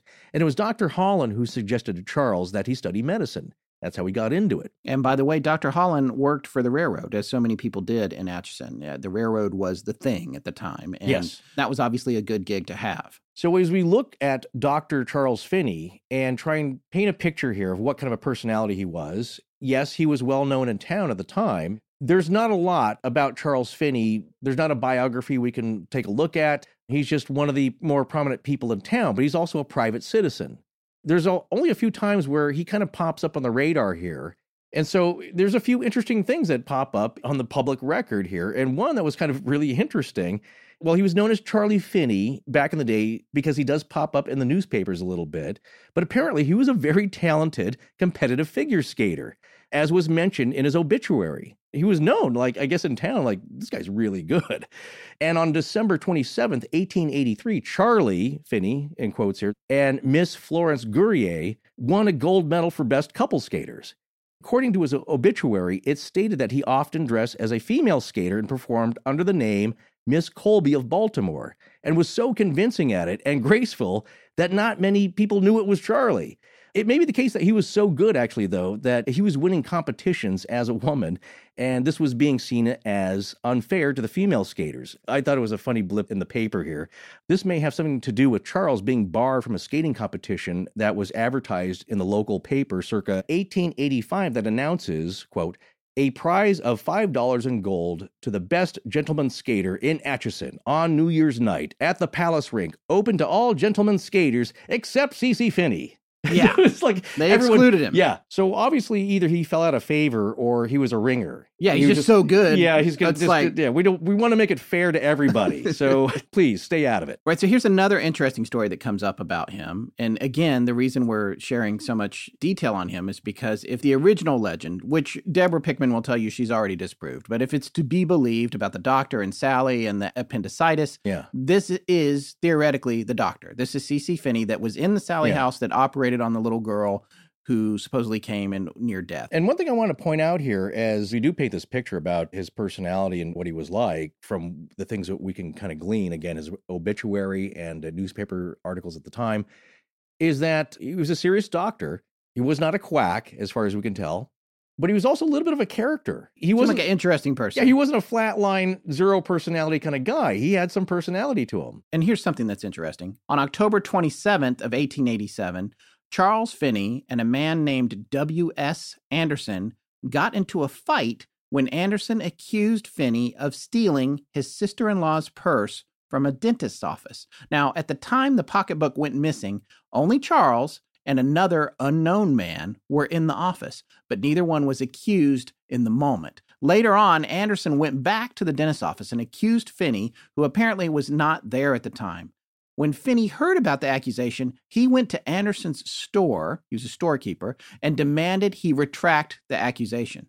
They argued, got in a fight, and Finney apparently struck Anderson over the head with a heavy cane. Yes, repeatedly. Repeatedly. Now, Anderson's father came out and pulled out a gun to stop the fight. But Anderson didn't have Finney arrested or press charges because he was afraid that his dad was going to get arrested for pulling a pistol. But the next day, both Finney and Anderson were arrested for disturbing the peace and fined $10. So there you go. A little bit of a temper. Doesn't mind getting into a scuffle with a heavy cane. So that's super fascinating. 6 years later, he got his MD from Beaumont Hospital Medical College in St. Louis. And then when he came back to Atchison, he established a medical practice in town by opening his doctor's office in the Martin Building at 5th and Commercial Streets. Now, Charles Finney's practice lasted a long time, and during it, he was medical associates with a Dr. William Bogle and Dr. Virgil Morrison, and for a few years before his retirement, his own son. One more notable thing about him in town, as we'll get to here in the timeline, but right now, we're at 1899, and things get a little sad in regards to the Sally house and the house next door at 504. On June 26th, 1899, there's a deed number 129 that has the lot and the house that James Finney built next door to the Sally house deeded to Joanna Barnes. Now, Joanna was a single woman, and she was a recently divorced mother of 3 with another child on the way. Kind of a struggling single mom here. But the mortgage dated the same day for $130, held by Catherine Bays, who we mentioned earlier. Right. Okay. Well, before moving into 504 North 2nd, again, the house next door to the Sally house. On the right side. Yeah. Joanna had been institutionalized in the state hospital in Topeka, Kansas for mental instability. Joanna was taken to court, and after hearing the testimony of her neighbors that she was, quote, violently insane, unquote, and got into fistfights, Judge Scava ordered her institutionalized. And on July 13th, 1899, Joanna gave birth to a son, Frank Wright Barnes. On February 18th, 1900, James K. Finney, who built the house next door to the Sally house, 504. Yes, he dies at 10 p.m. at the Evergreen Hospital in Leavenworth, Kansas. Don't know if this means anything, but his father also died in the Sally house at 10 p.m. Yeah, not the same day, but they both passed away at 10 p.m. On November 9th, 1904, Charles C. Finney marries Louise Zebold, and in 1905, they move into the house they built on the other side of the Sally house. Right. Now, just to be clear, this house is north of the Sally house. This is not the one that James K. Finney built on the right side if you're facing it. It's a house on the left side that is a red brick house that's still there. It's actually on the market right now. Right. For $126,000 if anybody's looking for a fairly good-sized house right across from the Glick Mansion in Atchison, Kansas, but also right next door to the Sally house. Exactly. Yeah. So in 1906, April 18th, 1906, the deed, number 142, from Joanna Barnes goes back to Agnes M. Finney for $300 at the time. Johanna and her children moved to Kansas City, Missouri. That house, again, the one to the right of the Sally house, is now coming back to the Finney family. So it left the Finney family for 2 people. It was Bays, and then it went to Joanna, and now it's coming back to Agnes. Right. Joanna remarries her former husband, Frank Barnes Sr., But in September of that same year, it seems Johanna had attempted suicide by turning on the gas in a downstairs room of her Kansas City house and by laying down on a cot with her son, Frank Wright Barnes Jr. Now, she survives, but her son Frank dies of asphyxiation. Yeah, the gas got to him. That was September 24th, 1906. Again, now down in Kansas City, not in Atchison. Right. But it's so sad because I guess she had planned to commit suicide and take him with her, but he was the only one that went. Right. She was very troubled, but as you might wonder later on, does that house have any effect on that or amplification for people who already are suffering some problems? I know that the sightings crew tested the Sally house. Now, that's right. Keep in mind that Joanna lived next door at 504 and the Sally house is at 508. But the Sally house has been tested, just so everyone knows, for both radon and carbon monoxide, and none was found, or not at dangerous levels anyway. So nothing there that should influence your perception if you're in the house. Right. So if you're wondering that, a gas leak, something like that, it wasn't that. Yeah. Maybe something that was undetectable by the meters that the guy had at the time. Right.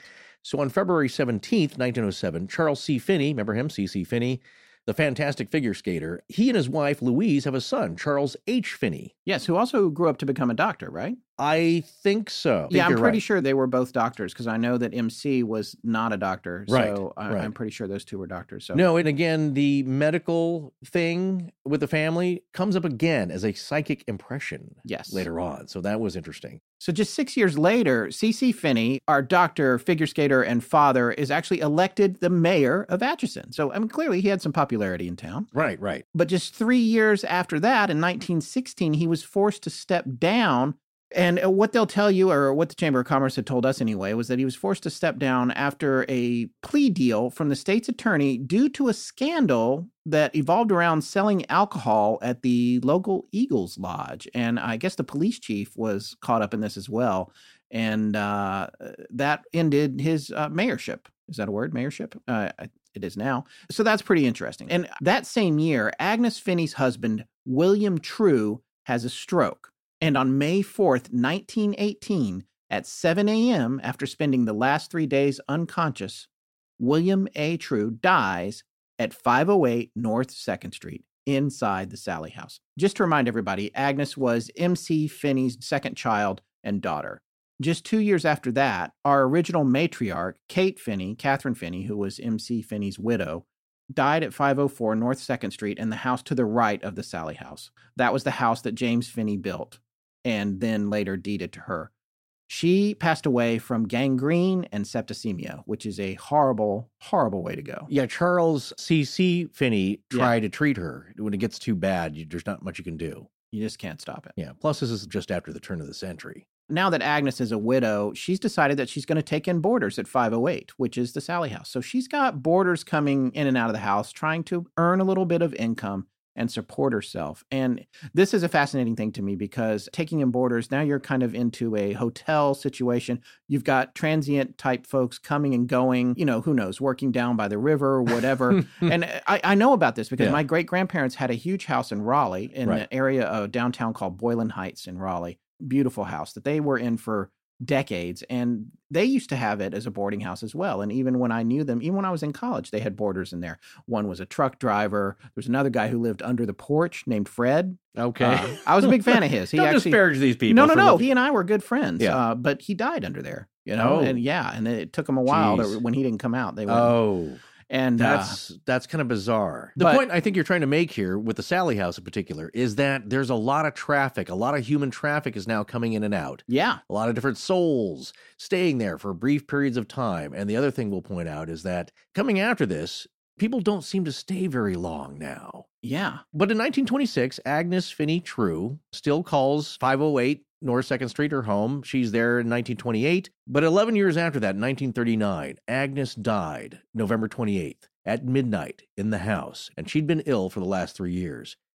In a wrap-up of the Finney family, up until 1939, since the beginning, a member of the Finney family continuously lives in the Sally house. So that's 70 years of continuity there. Yeah, it's pretty fascinating. So then another person moves in, I guess a tenant moves in 1941. And then in 1947, C.C. Finney, again coming back into the picture, passes away March 14th, 1947, in Topeka. His son, Charles H. Finney, and his wife, Mildred, live at the Sally house until they decide to move.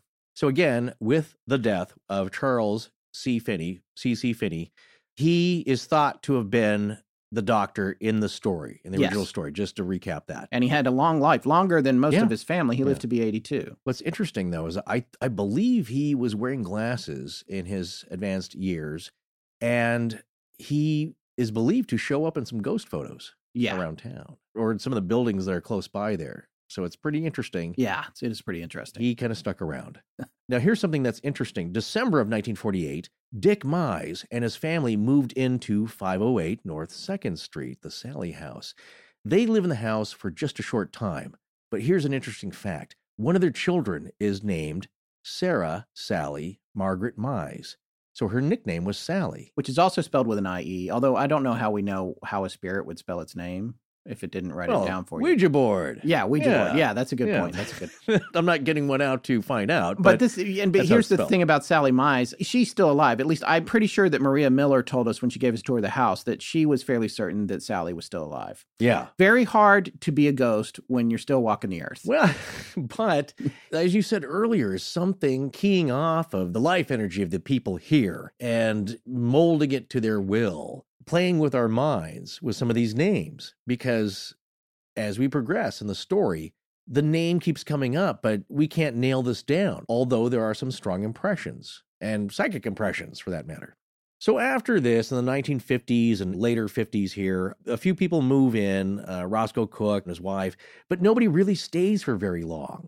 So now you're starting to see a pattern of, let me put it this way, if people see a bunch of weird stuff, are they automatically going to report it? Or do they just we're out of here. Yeah. Goodbye. Well, especially when you're a renter, which it seems like most of the time in this period. Yeah, that happens anyway. I mean, that happens anyway. It happens here in L.A. People don't stay very long in rental places. And the majority, I would guess, do not experience paranormal activity.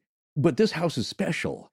Between 1958 and 1990, there's a woman who actually lives here for quite a long stretch. Ethel Anderson, and she lives in the Sally house up through 1990. Now, she's the ex-wife of Dr. W.L. Anderson. I wonder if he's any relation. That's just me speculating about the guy that got in a fight with C.C. W.S. Anderson. All those years back. It does seem back. like they might be related. Maybe. And by the way, you didn't point out when she moved in there. That was 58. So from 58 to 90, she was there. Yeah, so quite a long stretch. Now, that's 32 years she lived there. That's right. Now, she never really reported any kind of paranormal activity as far as we know. But I guess there is a story of a mysterious fire happening in the nursery and no cause was ever found while she was there. Yeah, and that's going to come up again. Fires in the nursery are going to come up again. And fires in general. You're going to be hearing about that tonight. Right.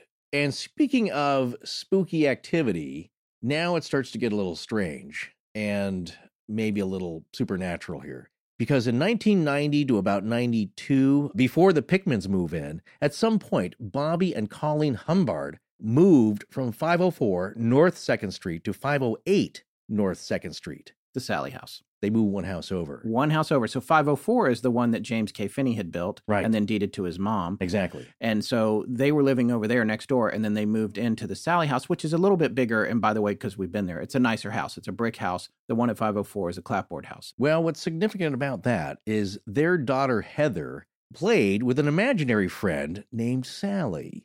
Now, she later identified a drawing that Tony Pickman made as being her friend Sally. Yeah. So now it's starting to get a little spooky. Again, the history leading up to this, it had a little trouble. There's some death, but that's like every house. Nothing too special. But now you start to look back and what was going on in there? And now it starts to get a little supernatural. I was glad to see one of our favorite sponsors come back for another campaign, Warby Parker. Oh yeah, definitely. I really like not only the look of Warby Parker's large line of frame styles, but the idea behind the company itself, which is to bring boutique quality prescription eyewear at an affordable price to the masses. And they do this by selling to the customer directly over the internet and in their stores. Also, for every pair you buy, Warby Parker distributes a pair to someone in need. Hey, I noticed that you only wear your Warby Parker frames now and not your other old glasses. Yeah, and that's because of their free home try-on program. You see, I have a terrible case of buyer's remorse, and when I bought those old pairs, I spent way too much time at the optometrist's office, looking over a bunch of styles I didn't really like, then felt pressure just to get out of there. But I finally found a pair I think look good on me. So if you don't remember, the way Warby Parker works is you pick out up to 5 frames to try out at home for up to 5 days, so you can really live with them, wear them around, show your friends and loved ones to get their opinion on them. It's 100% free and 100% easy. The shipping is free, and when you've made your choice, just send back the samples with a prepaid return shipping label. There's no obligation to buy. Warby Parker also has something new since the last time we talked about them, a really great new app. So after you head to warbyparker.com/legends and place your home try-on order, make sure to download the Warby Parker app from the iTunes App Store. They built this awesome home try-on companion feature, which allows you to quickly take photos wearing all the frames, stitch it into a video, and share it with friends and family to help you pick out a winner. And yeah, if you have an iPhone 10, the Warby Parker app has a brand new feature called Find Your Fit. Now, Find Your Fit uses iPhone 10's True Depth camera to map and measure key facial features. Using these measurements, Find Your Fit recommends approximately 12 Warby Parker frames that are likely the best fit for your face. The process is seamless and takes only a few seconds. And new glasses shouldn't cost as much as an iPhone. Warby Parker glasses start at just $95, including prescription lenses with anti-glare and anti-scratch coatings. So head on over to warbyparker.com/legends. That's WARBYPARKER.com/legends, all lowercase. Place your home try-on order, then be sure to download the Warby Parker app from the iTunes Store to help you find your perfect pair of glasses today. Hello everyone, I'm Susie and this is Astonishing Legends. Let's get back to the show.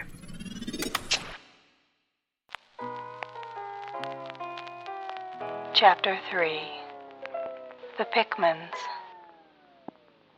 We're getting close to the time that the Pickmans are going to move in and things are going to get really crazy, and you're going to hear all about that from them here in a minute. But we wanted to talk a little bit about this last bit of activity that happened right before they got there. And one of the ways that we can look back on this is through the Sightings TV show that we mentioned earlier in the show, because they came to the house while the Pickmans were there. So we're talking about an investigation that happened after the Humbert family lived there, but this is still pretty fascinating because Sightings brought in this psychic who has now passed away, but he was very famous at the time. His name's Peter James. So Peter James comes into the house. He knows there's a family there. He knows that Tony and Deborah and little baby Taylor are there. Right. There's a little boy there. There's a little boy there who is an infant at this point, actually. And we're actually going to be talking to him, believe it or not. We got in touch with him as well, and he has some interesting things to say about what happened after they moved out of the house. So the psychic from Sightings, Peter James, comes up to the house and he's like, I know there's a little boy here, but who's the little girl up there in the window? Yeah, I see a little girl in the window looking at me. So he comes into the house, and this is when we first get confirmation of a name. And this is what's fascinating about this, because he's standing down at the bottom of the stairs, and Forrest made a reference to this earlier in the show, but he's standing down at the bottom of the stairs, and he's upstairs. He's like, shh, she's up there. Sally. Her name is Sally. Yeah, he can see her. He can see her. Yeah. So he sees dead people. So he does. And what's interesting about this is, and you have to remember, Sightings didn't get there until the Pickmans moved in. But retrospectively, what they were able to determine was that when you go back to the Humbert family, the family that lived there before the Pickmans, and you talk about Heather, the little girl who had the imaginary friend named Sally, that little girl, Heather, was able to compare what she had seen with a drawing that Tony Pickman made of a ghost that he saw in the kitchen of a little girl.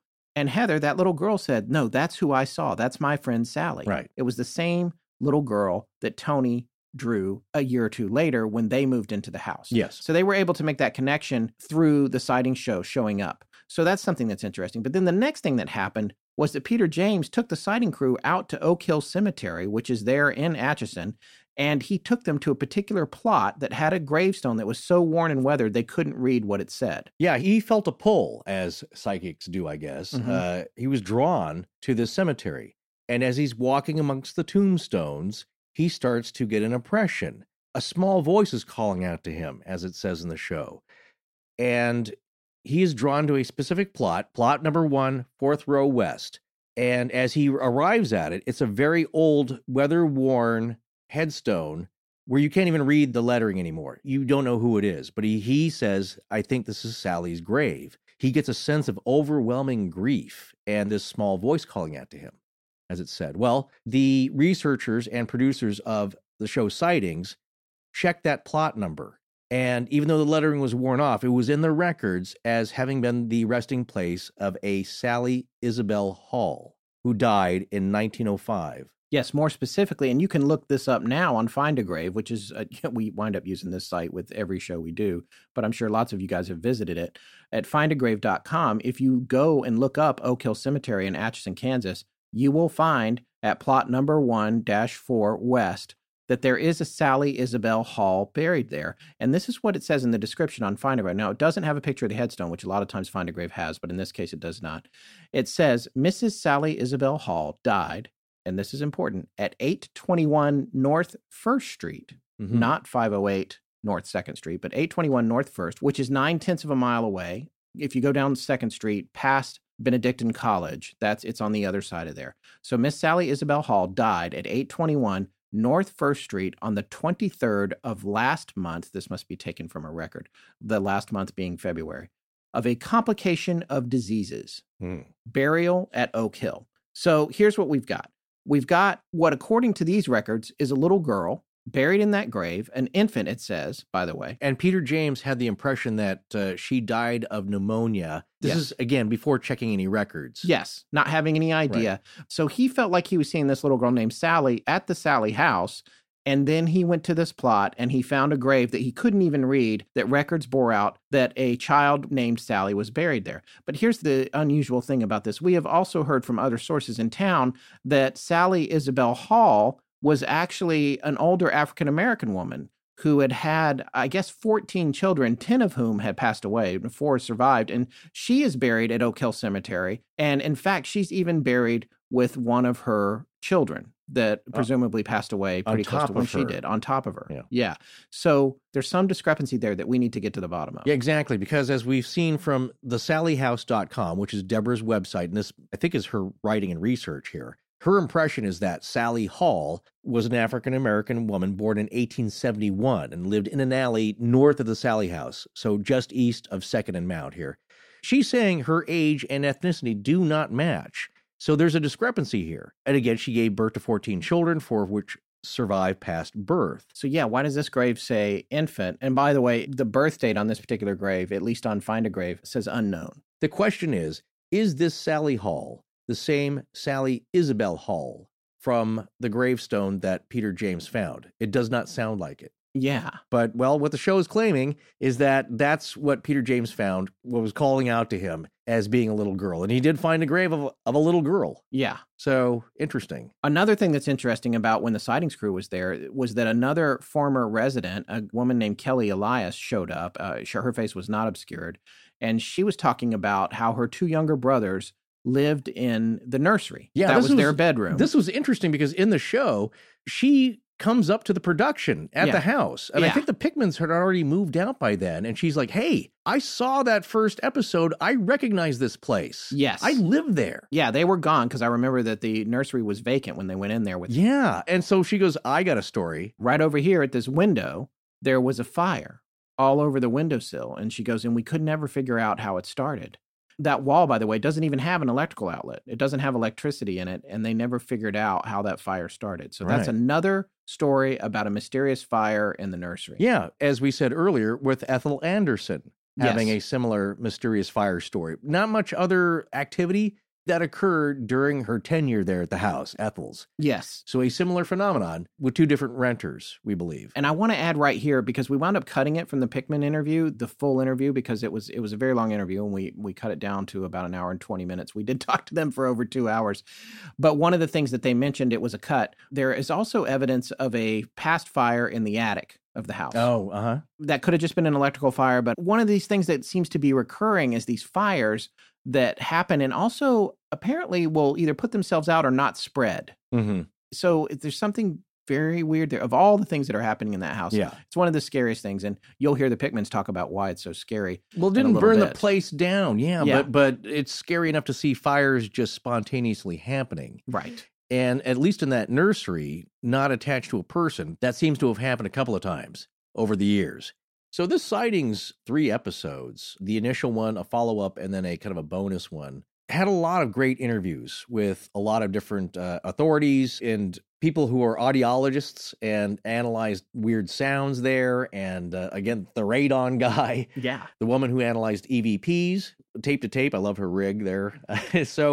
But one of them that I found kind of interesting, and you may not think that a conclusion or thinking about something paranormal would come from a regular psychiatrist, but there was somebody they interviewed named Carol Lieberman, and she is a psychiatrist, and she was kind of musing about like a global answer for this, like what's going on there, because that's the ultimate question. And I thought she had a very interesting insight that pertains not only to the Pickmans that we're going to hear about, but also to Scott. You probably saw this when you watched the show, but I don't know if this rang with you like it did with me. And so a global explanation to include the whole family and the psychodynamics, as well as all these spiritual entities that may dwell in this house, she would say that it has a lot to do with anger directed at father figures or abuses that have gone on through the ages, as she says, with the anger at fathers or father figures. Now, Tony was a father, and so are you. Yeah. Honestly, I hadn't really thought about that in all the introspection I've been doing since July. Well, that's interesting. Again, we've heard some people weigh in that have researched this or have psychic impressions of the place, and that has been mentioned. I just thought it was really interesting that it was mentioned here in this show by a psychiatrist. Yeah. Not a psychic. Yeah. So just think about that as we progress in the show here. Well, to wrap up the talk about the sighting show, they had a noted parapsychologist on there, Carrie Gaynor, and they talked with Peter James again to kind of wrap up what are their conclusions, what's going on there. And both of them, I believe, think that there are two spirits there, one good and one bad. And there is also a reason to believe that the bad spirit, Sally, may have followed the Pickmans to their new house. It's about time to go to the Pickman interview, but before we do, that last observation, there's something about it that feels strange to me. Tony and Deborah know more about this than I do, and I guess we'll hear from them about it in their interview, but I'm still trying to figure out if Sally is the bad thing that's there. I'm still trying to figure out what is Sally. If it even is Sally, right. Or if Sally is a representation meant to disarm you, which is something that we've talked about before. Yeah, that'll be in our conclusions. It doesn't feel right for me to call this spirit of this little girl the bad spirit, but maybe it is. I don't know. Well, it's interesting to think about. It's interesting to think about. There are a good number of possible explanations and feelings that people have, not just off the cuff, that people who have been studying this case have come up with, different feelings of what's going on there. And that is one of them, as you said. It's like, is it even a little girl? Is this something that makes you want to think it's a little girl? Because what do we see when we see little girls? We want to help them. I guess in my optimism, the other thing that I want to think is that it's more than one thing, and there is something bad there, but maybe Sally's also there, and Sally isn't bad. Maybe she's playful, and maybe there's something else that's pretending to be her, or maybe something evil is pretending to be a little girl. I don't know. All I know is that the evidence that we got did not feel like a little girl. That's a good point, because that's more leaning towards my thinking here, not to get too far ahead of ourselves here, but that there's not one single thing going on here. Yeah. All right. It's time for us to roll the Pickman interview. We're very excited to play this. It was difficult to get in touch with them. In fact, it seemed like it wasn't going to happen due to their work. And we were fortunate enough that circumstances changed and allowed them both to be available for an interview so that we could talk to both of them for quite some time about their experiences at the house. And we also later on will be talking to their son and his girlfriend, and now by their own admission, common law wife, because they've been together a long time, who is a fan of the show. We're kind of interconnected in lots of fun ways with the Pickmans, which is great. Yeah, and I'll tell you one strange thing that's happened to us since we went to Kansas is that a lot of strange things have fallen into place. Bring the story to you. Yeah. Weird ways that we're not going to get into, but yeah. Well, I want to get into some of them. Yeah, not in tonight's episode, but I do want to talk about some of the weird things that have happened. But absolutely. But anyway, so we're going to roll this interview now. We talked to them for quite some time. Believe it or not, we did cut it down from over 2 hours, or I should say Sarah did. So we hope you're enjoying a longer commute or stuck in traffic or have time to... Oh, by the way, we would strongly encourage you to check out the Sightings episodes on YouTube. We have links to it in the show notes before you listen to this, if you really want to get the full backstory and you're really into this, because it will blow your mind. And then hearing them talk about that and what happened in the house, it's a great thing to come back to. So here we go. We're going to start this interview with Tony and Deborah Pickman, the residents of the Sally house in the 1990s, who suffered some of the most extreme haunting you're ever going to hear about.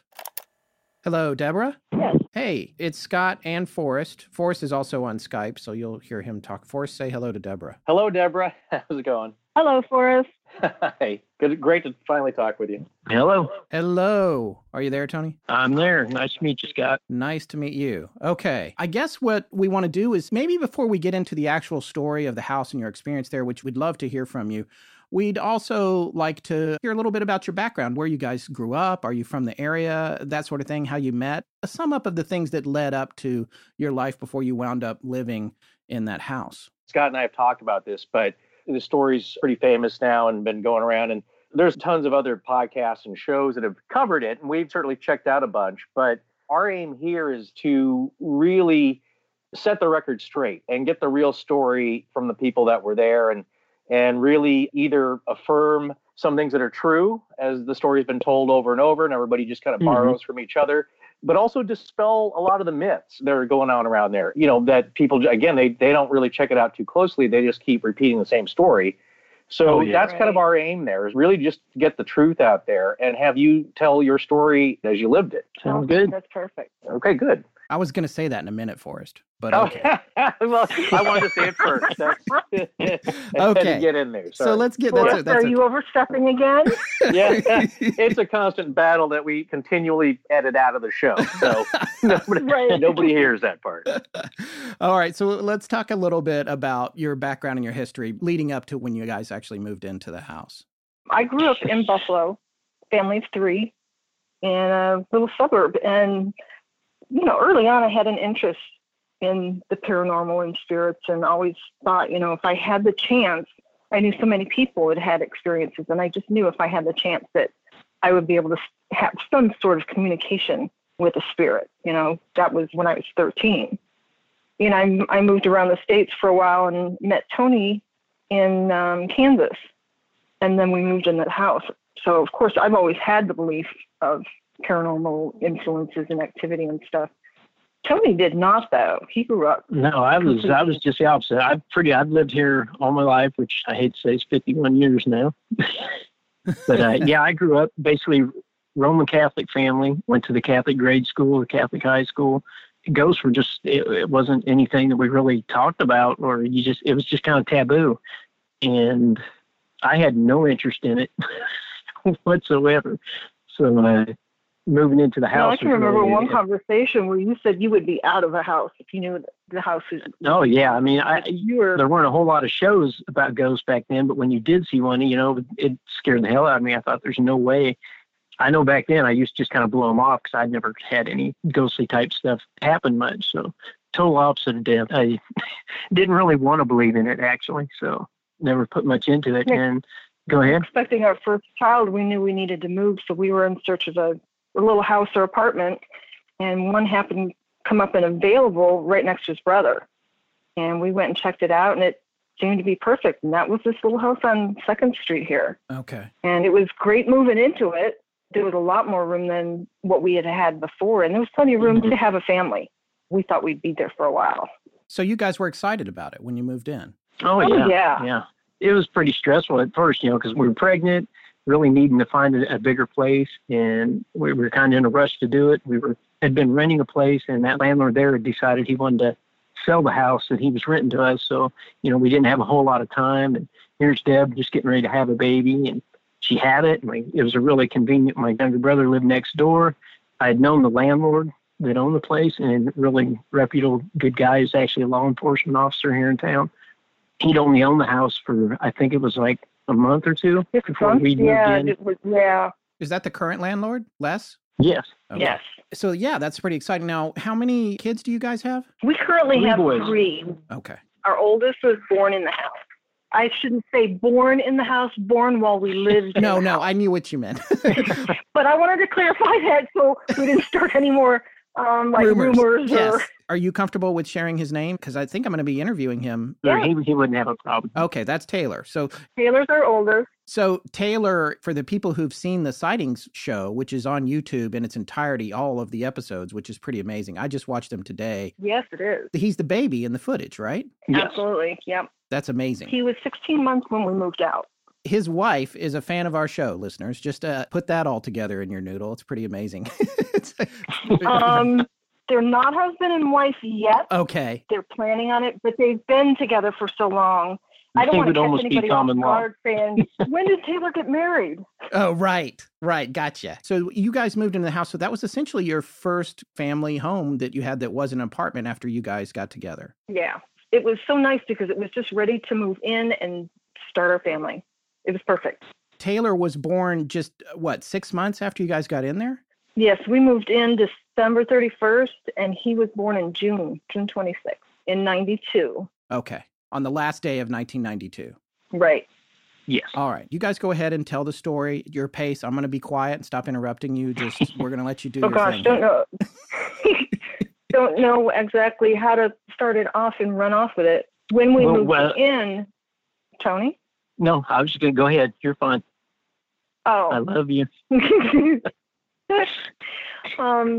When we moved in, we thought everything was fine. Had no reason to think differently. But within a month, we had noises and different things happening that were odd.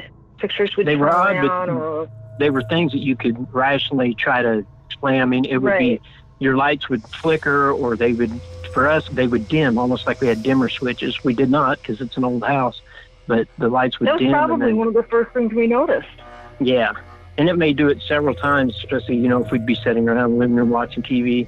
We had ceiling fans in the living room and I believe the dining room, and they had little chains with little wooden balls on them. And there were times when the balls, it was like someone was almost holding on to the chain and spinning it. The fan wouldn't even be on. And there were other times when you might look up, and I noticed several times I would see it bouncing, like someone was underneath flicking it with their finger or something. We still, even when you see that, you still try to rationalize. The electrical, we had so much electrical stuff that would, things going off for no reason, or that we'd gotten hold of the landlord and said, I think you have a short somewhere. And he had got a crew to come in and check it out. And we were, assured there's no short. We can't find anything. The baby was always waking up. That's what we noticed right away after the baby came home. And for the longest time, we thought it was just the baby's acclimating to new surroundings and, sleeping at night up during the day. And he was waking up like every night, hour on the hour. It was almost like as soon as he fell asleep, he'd wake back up.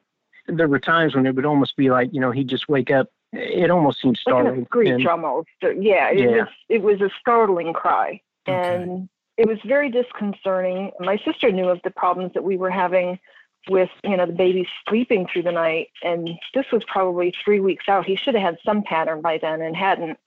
So my sister flew out for a week just to kind of help. She had had a baby like 18 months prior. And, she had a little more experience than I did. So she came out and everything was quiet. She took the baby in the cradle downstairs, and the baby slept through the night.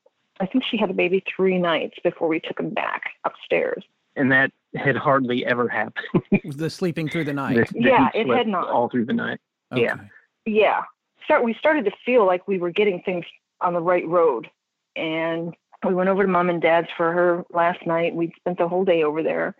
On the way home, we stopped and got some scary movies, and we figured we would just chill, have a little bit of time, adult time with us, because we've been running around and seeing sights and different things. So we come back to the house.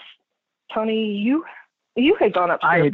I'd gone upstairs to put the baby carrier and all that, put all that stuff away, and kind of walked by the nursery and noticed the light was on, and there was these, forgive me because it's been a while, but I believe 3 stuffed animals sitting there in the center of the floor, kind of almost arranged in a circle.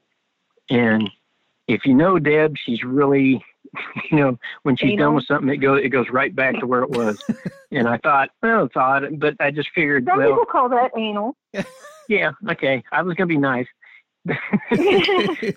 But I had went down and asked him, I said, oh, you two must have been up there playing with Taylor today. I noticed the stuffed animals. And they, looked at me like I was an idiot. We don't know what you're talking about. So we all 3 went up the steps, and, they were there, floor, and we were kind of looking around the room like, okay, my brother lives next door. Maybe he was in here and he's just playing a joke on us. We were checking closets, looking for anything that might any reason we could why the teddy bears would be off the shelves and down on the floor, and we couldn't find anything. So we put them all back up to where they were up on the shelves, and it's probably what, Deb, several foot in the air and several feet away from where they were. I mean, there were bears in the cradle. There were bears because we had 2 cradles, one in our room and one in the nursery. There were bears in the crib, on the shelves, on the little kid-like chairs that were in there, on the changing table. I mean, there were stuffed animals everywhere, and they were all being moved. And before we left the room, after we did our checking, we left the room and we turned the lights out. We put all the stuffed animals back, and we headed down the stairs. And we get down to the bottom of the stairs and look back up, and the light is back on. Yeah, we heard a click, and so we look up, and the light. Look at each other, and we creep up the stairs, really slowly. We're looking stupid now. Well, we literally look like the Scooby-Doo gang going up the stairs. Really? Yeah. But we got up there, and sure enough, the teddy bears were back on. The light was back on, and the teddy bears were right back where they were on the floor.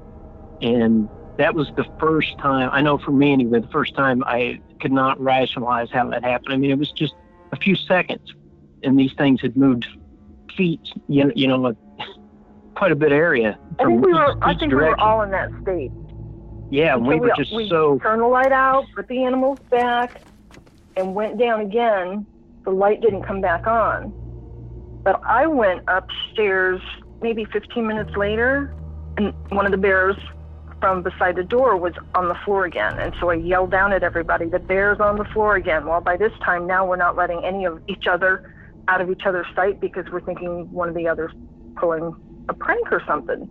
We've checked for wires and magnets. The windows are closed. I mean, there's no way that drafts or animals could have gotten all these stuffed animals from these various locations and put them in the middle of the floor. So now we're all standing at the nursery room door, not speaking a word and not wanting to admit what we're thinking. Nobody wanted to say the word ghost because we just didn't want. Yeah. I didn't even want to think it, but I mean, there was just no other rational explanation for it. And so, like the courageous people we were, we gathered everything we thought we'd need that night, and we grabbed the dog, and we all went to the master bedroom. TV, the VCR, the kids, Taylor's cat snacks, drinks. Just so we'd never have to leave that room. We grabbed even the couch cushions from the sofa downstairs so Karen and I could sleep in the bed and you on the floor. Yeah, we ran in there and closed the door thinking we were safe from ghosts. Are you saying that some of the stuffed animals that were on the floor were actually coming from different rooms, or were they all in the baby's room? They were all in that room, just come from different directions in the room, like different corners, or one over on the shelf on the north side, one way over by a window on the south side. I mean, they just came from different directions. There had to have been over a dozen animals in there. Another question. In the one time where you reset everything and then you went back, how much time do you think had passed?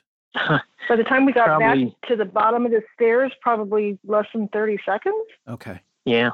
And you didn't hear anything? No, and we were glued together because we were already nervous. So we were like watching each other like hawks, like, okay, we're going back down the stairs together so we know that it's not one of us. And it just totally blew our minds. And the circle, was it, I've seen more than a few shows that try to depict what happened there. You know, they're art directing it to perfection. Was it like a perfect circle, or was it more kind of like they were tossed into a broad? I mean, how precise was the arrangement? If I remember right, they were setting up in the middle of the room. I mean, they were sitting. Yeah, it was like they were strategically placed. Yeah. If I remember right, there was exactly 3 of them just sitting there where they were almost like it looked like the stuffed animals were touching hands, like in a circle. Were their backs to the circle or their fronts to the circle? Their fronts were to the circle. Okay. And so you guys decided, when you gathered all that stuff up, you're talking about the master bedroom, which is the one after you come out from the nursery and you go along the landing by the stairs into that room that is in the front of the house. Yes. Okay, that was your main master at that time. And I guess that the house originally faced the other way. Did you know that? We did know that. We found that out through research, but that's totally interesting. Yeah, it's crazy. But all right. So how long had you been in the house when this happened?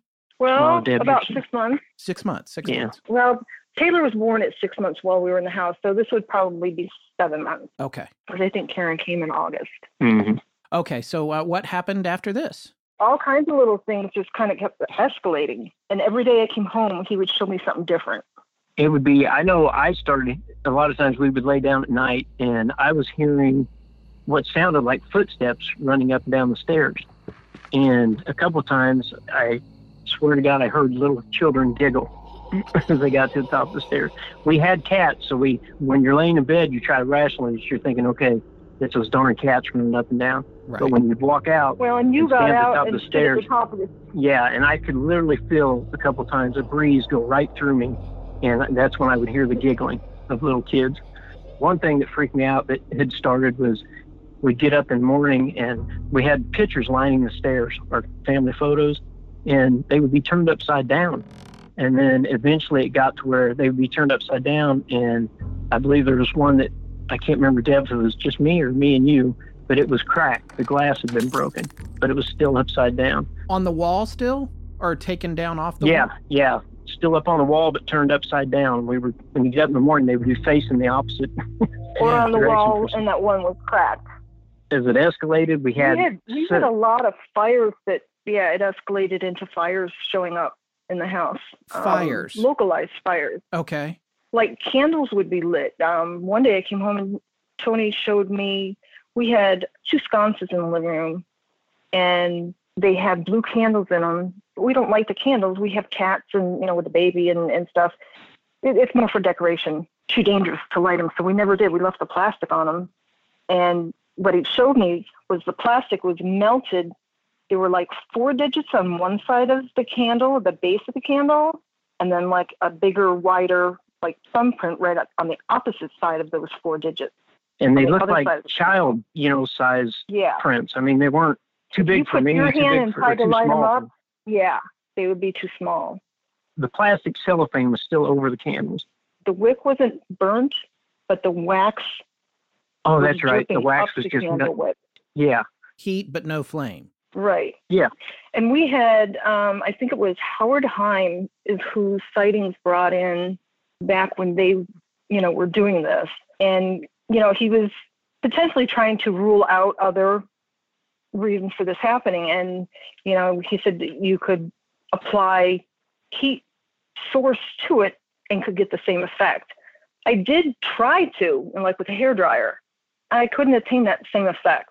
I'm very out on that. I mean, I can't see anybody else trying to mess with us and do something like that. And it was just one of like hundreds of things that we ended up having happen in the house. So, and what was weird, guys, is there was another reason. When things would burn in, and when we say little fires isolated, they were several times, it would just pop up. And if you've ever seen a blowtorch light, that's how they would burn. It would just be a and just straight up flame from 2 to 3 to 6 inches high. We had a teddy bear that sat by the TV, and a few times it had done that. Table. Yeah, we had company there, and somebody saw a ball of fire come out of the living room and roll under the table, and we picked it up, and it was one of the baby's pacifiers had been burnt. But things would burn from the inside out. Yeah, we had a Christmas party, and we had probably 50 people there at the house. You probably think that's an awful lot of people to get into that little house. It was, but they were all families, so they had to fit. I don't know if you recall, it's a mop head doll. It's a doll made out of a mop head, little straw hat on her. Yeah, sure. Yeah, we had one sitting on the stairs, and his brother came around the corner and said, "You've got a fire on the stairs." And it was that mop doll. And what was really weird about it, of course, Tony grabbed it, took it upstairs, doused it under the sink. He had burns on his wrist from running with this thing. But when it was out and everything, we took a look at it, you could tell that the fire started at the nape of the neck underneath the hair. And the hair is actually folded back down on the mat, on the mop head, to make the head. Mm-hmm. And so it was pretty embedded under things. And the top brim of the hat burnt. Now the hat is straw, very, very dry straw. That whole thing should have gone up. But that it was localized only around the brim of the hat and then under the nape of the neck was really unusual. And same with the teddy bear. It was, how Howard put it, it was almost like somebody had to take it completely apart, burn it from the inside. and it had like a ring burnt on its head, an isolated circle on its head where it had burned. I know what you're thinking, Deb, the flower, the rose that lit fire during the interview. During one of Sightings days at the house filming, I noticed, I don't remember if it was me. There was a Actually, rose I think it was one of the sightings. I just watched it today. You had picked it up off the windowsill. I don't know who noticed it, but I saw that flower today on the footage. Yeah. They went back to look at the footage, and it had not been burnt the way we found it in the footage that we had just shot in that room. And what it looked like basically is that each petal of the rose had to have been dismantled and burnt around the edge and then reassembled. Because that's what it looked like. It was burnt kind of from within the flower around each of the edges of the petals. That one really threw Howard Hine. That happened when he was there. Okay, couple of questions. Firstly, calling back to a minute ago, Tony, when you said you heard the footsteps on the stairs, were those adult or children footsteps, you feel like? It sounded like they were running fast. So to me, it sounded like children. Okay. And that's why we kind of tried to blow it off. Actually, they sounded like fast running feet. That's why he thought that they were the cats, and he was going to stand at the top of the stairs and grab one as they ran by. Yeah, it happened so often that I got mad one night. I said, oh, God, I'm going to stop them from that. And I went out to get them, and I still heard them when I was there. And then this breeze just went by me, and I heard these little kids giggle, and it just sent chills down my spine. I think I just kind of come and creep back into the bed. Oh, so it wasn't the cat. Yeah, because I have a dog now, but I used to have cats for years, and they would get the crazy night runarounds or whatever. So that's what you were thinking was happening. Yeah. Oh, man. Yeah. Okay, and then my next question is about the fires. Did you ever find evidence of one, aside from the rose, obviously? This is a two-part question. Evidence of one that happened that lit up and then went out without you never, ever noticing it? And then also, did you ever get the sense, because they were so localized and starting in such weird ways, did you ever get the sense that if you hadn't caught one, that you were in danger of the house burning down? I was always in that fear. In the back of my head, I was worried. I'd always felt like at this point in time, we kind of felt like maybe something was waking Taylor up. And, he was a baby. He couldn't tell us. And I was thinking, if it can light fires, it couldn't light the crib on fire or one of us. We went through a really rough period there. I know I was totally stressed out, worrying. Oh, my God. Part of it was because we were being affected and we were on opposite sides of the fence through the majority of this whole experience. The first part of your question asked, if I remember right, asked about if there were any if there were fires that we hadn't noticed that had been lit and then put back out. And I'm going to say no, I don't recall, unless you do, Tony. No, the only thing I can recall is the family that lived there before. We were told by one of the family members that they had one or two. Is that going to be Kelly? Yeah, Kelly. Yeah. And she talked about one incident up in the nursery where they walked in, the window frame was on fire, and no one admitted they couldn't figure out how that happened. That's the only time I can think of that we could actually say. Well, did that go out, though? She was on Sightings talking about it and talking about, she didn't mention how they put it out, but she said, no. She did point out that there's no outlet on that wall. Right. So you're still living there. What happens next? Well, one thing that when I said that we were being affected in two different ways, I was still at this point thinking that this was a little girl's spirit that we were dealing with. And I'm thinking it's an attention thing because it seems yeah, go ahead. Let me explain why she done. By this time, after the teddy bear thing, we really wanted a real rational thinker to come in. And one of my older brothers is he's just that way. We knew that he could think rational and be calm about it. And we'd had him come over, and through him, he had a boss that he worked for, had a sister that was a fairly famous psychic, and she was going to be in town. He said, well, maybe I could get hold of them, and she would be willing to come over. So she had come over to the house, and I think you saw her probably on Sightings, Barbara O'Connor. And she had told us that, well, you have a spirit of a little girl in this house, and she just wants to be, how'd she put it, Deb, just kind of basically part of the family. She wanted to be a protector of Taylor. She liked Taylor, treated Taylor like it was her own baby. Okay.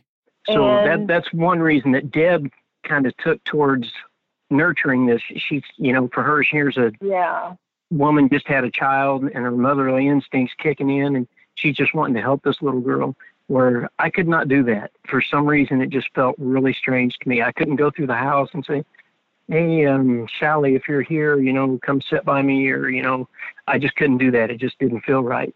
And of course, this kicks back all the way to when I was 13 and I wanted my own ghost to talk to. So I was seeing things from a totally different perspective than Tony. Do you feel like you might have been experiencing two different entities at that point, and that's part of the reason there was a separation in your opinion of what was happening? Maybe not at that point, because at that point, I hadn't experienced anything that I thought was demonic. I hadn't gotten scratches or anything really harmful.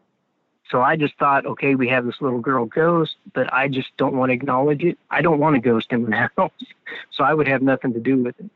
It wasn't till... And it kept trying to get mainly Tony's attention. There was one night I went up to take a shower, and when I got out of the shower, he had been sleeping on the couch. And I went to take a shower, came out, and he's standing in the hallway, turns around, shows me his backside, drops his drawers, and said, she bit me. And he's frantic. And I couldn't, I saw the bite mark right up on his behind his thigh. And I just busted out laughing. And I know it wasn't appropriate, but... I was just laying watching TV, and all of a sudden a sharp pain on the back of my leg. It felt like a really, really hard pinch. And I jumped up. And I didn't know if I'd been bit by something or stung. So I dropped my drawers, and I've got these little teeth marks. They were too big to be an adult. Perfect, just perfect shaped teeth marks on the back of my thigh. You mean too small to be an adult? Yeah. I'm sorry. And Taylor didn't have teeth yet. Right. And it was a full set of teeth. Ugh. So it's like way up on the back of your thigh? Yeah, it was like excuse my French, but right under my butt cheek. Right. On the back, there. So I'm no contortionist. So. Yeah. Well, and then there was a time where we were missing the remote. I went up to take a shower upstairs to do something. And you, again, were sleeping on the couch, and you heard what you thought was me say, here's your remote, Tony, and put it on your chest, on top of the blanket. Mm-hmm. Yeah. And when I came back downstairs, and you said, well, where'd you find the remote? And I said, what remote? I didn't find a remote. And he said, this one. You put it on me and said, here's your remote. And I said, no, I didn't. So... Not sure.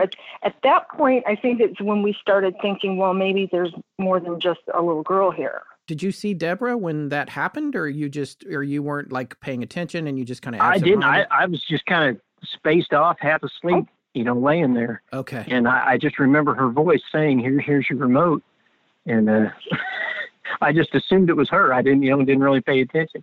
We had a big sectional L-shaped couch, and she could be on one end, I could be on the other, and hardly even, see her. So I just assumed it was she had come back down and found the remote. So it was just nuts. Now, there were other times where he thought he saw me.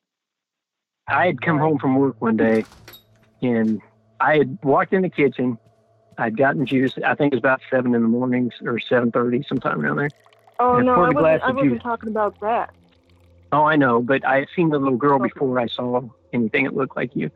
And I turned around, and here's this little girl standing in the kitchen right in front of the basement door. There's a door that goes to the basement there in the kitchen. And it didn't even kick in. I remember looking at her, and I'm thinking, boy, this little girl's dressed a little funny. She had on like a white outfit, an old white outfit that the girl would have worn to church like in the 1800s or something.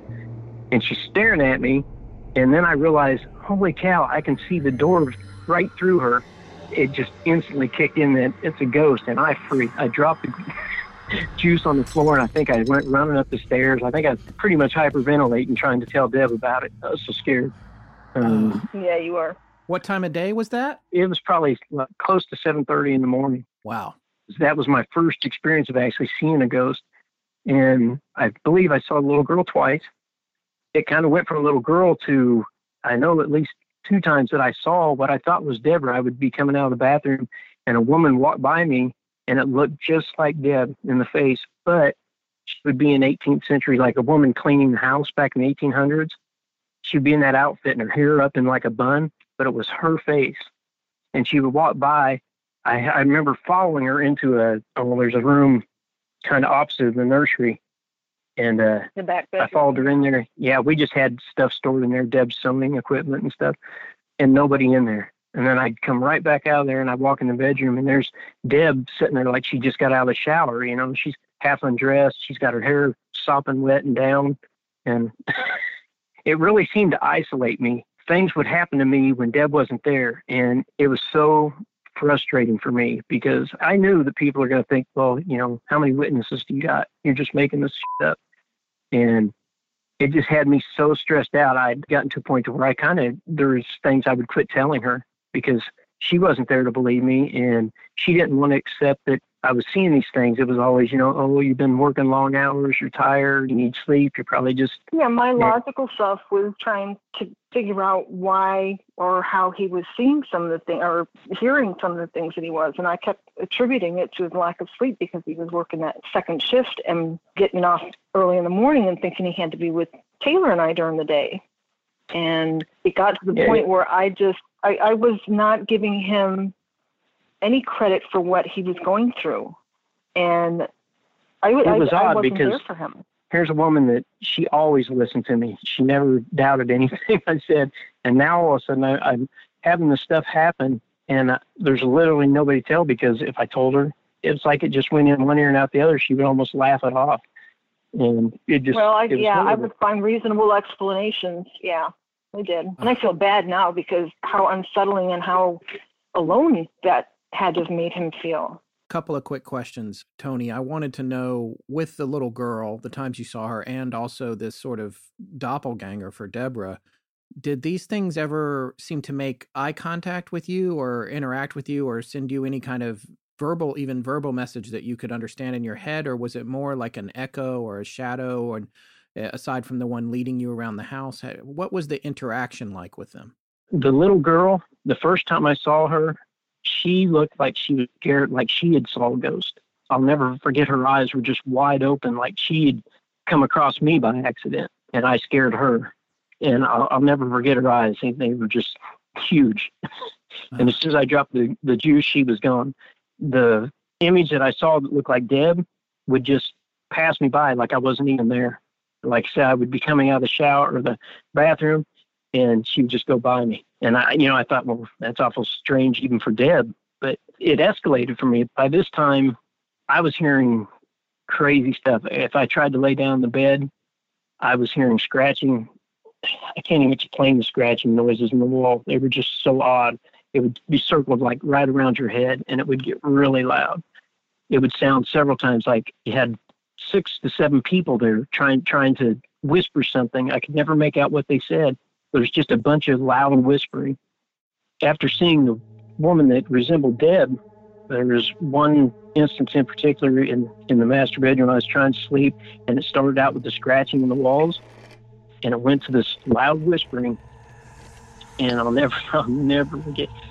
I'm kind of focused on the end of the bed. There's a window that we had at the end of the bed, and what looked like, you know how you'll see dust particles start to form? You'll see dust particles through the sun shining through. Mm-hmm. It started out as that.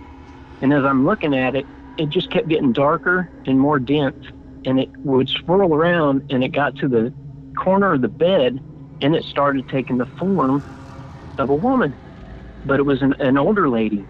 And I always refer to her as the storekeeper's wife off Little House of Prairie. She looked like she was all in black. I remember a brooch she had around her neck. That's what she looked like. And she formed at the end of the bed and just, I can't even say walked over, because it almost looked like she was floating over. And at this point, it seemed like World War III going on in the bedroom. We had 2 tables on each side of the bed with drawers, a drawer on each one, and the drawers were opening and shutting. And we had a waterbed at the time, and something was just like I was jumping up and down on the waterbed. I was being sloshed all over to where I was literally flopping up and down off the bed. Tall boy dresser at the end of the bed, and the whole top part picked up and just did a full circle and slammed back down. And I literally thought I was going to die. This woman come towards me. I was just creeping back in the bed. You know, I've never been so scared before, and I couldn't even scream. I couldn't get any noise to come out, and that made me panic more. But I remember her, she'd come over to my side of the bed, and her arm shot out, and she had a black sleeve on with lace, and she reached for my throat, and I remember hearing the words, "I'm gonna." She screamed that at me, "I'm gonna." And when she said that, this big blackbird shows up on her hand, and then she just disappeared.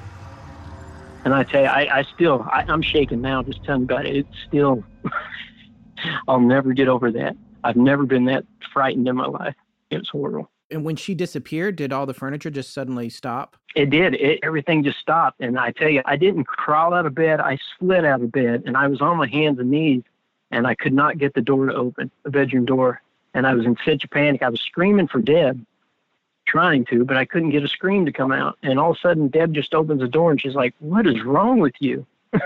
And I'm like, "Oh, my God." I remember being so mad at her. I was in the hall with the baby. You were in the nursery? I couldn't believe she didn't hear. I was in the nursery just across the hall. And didn't hear the furniture, didn't hear anything? Didn't hear the furniture. I did hear him call out. It was a strange kind of like a forced yell, but you could barely hear it. And so I hollered back, "What?"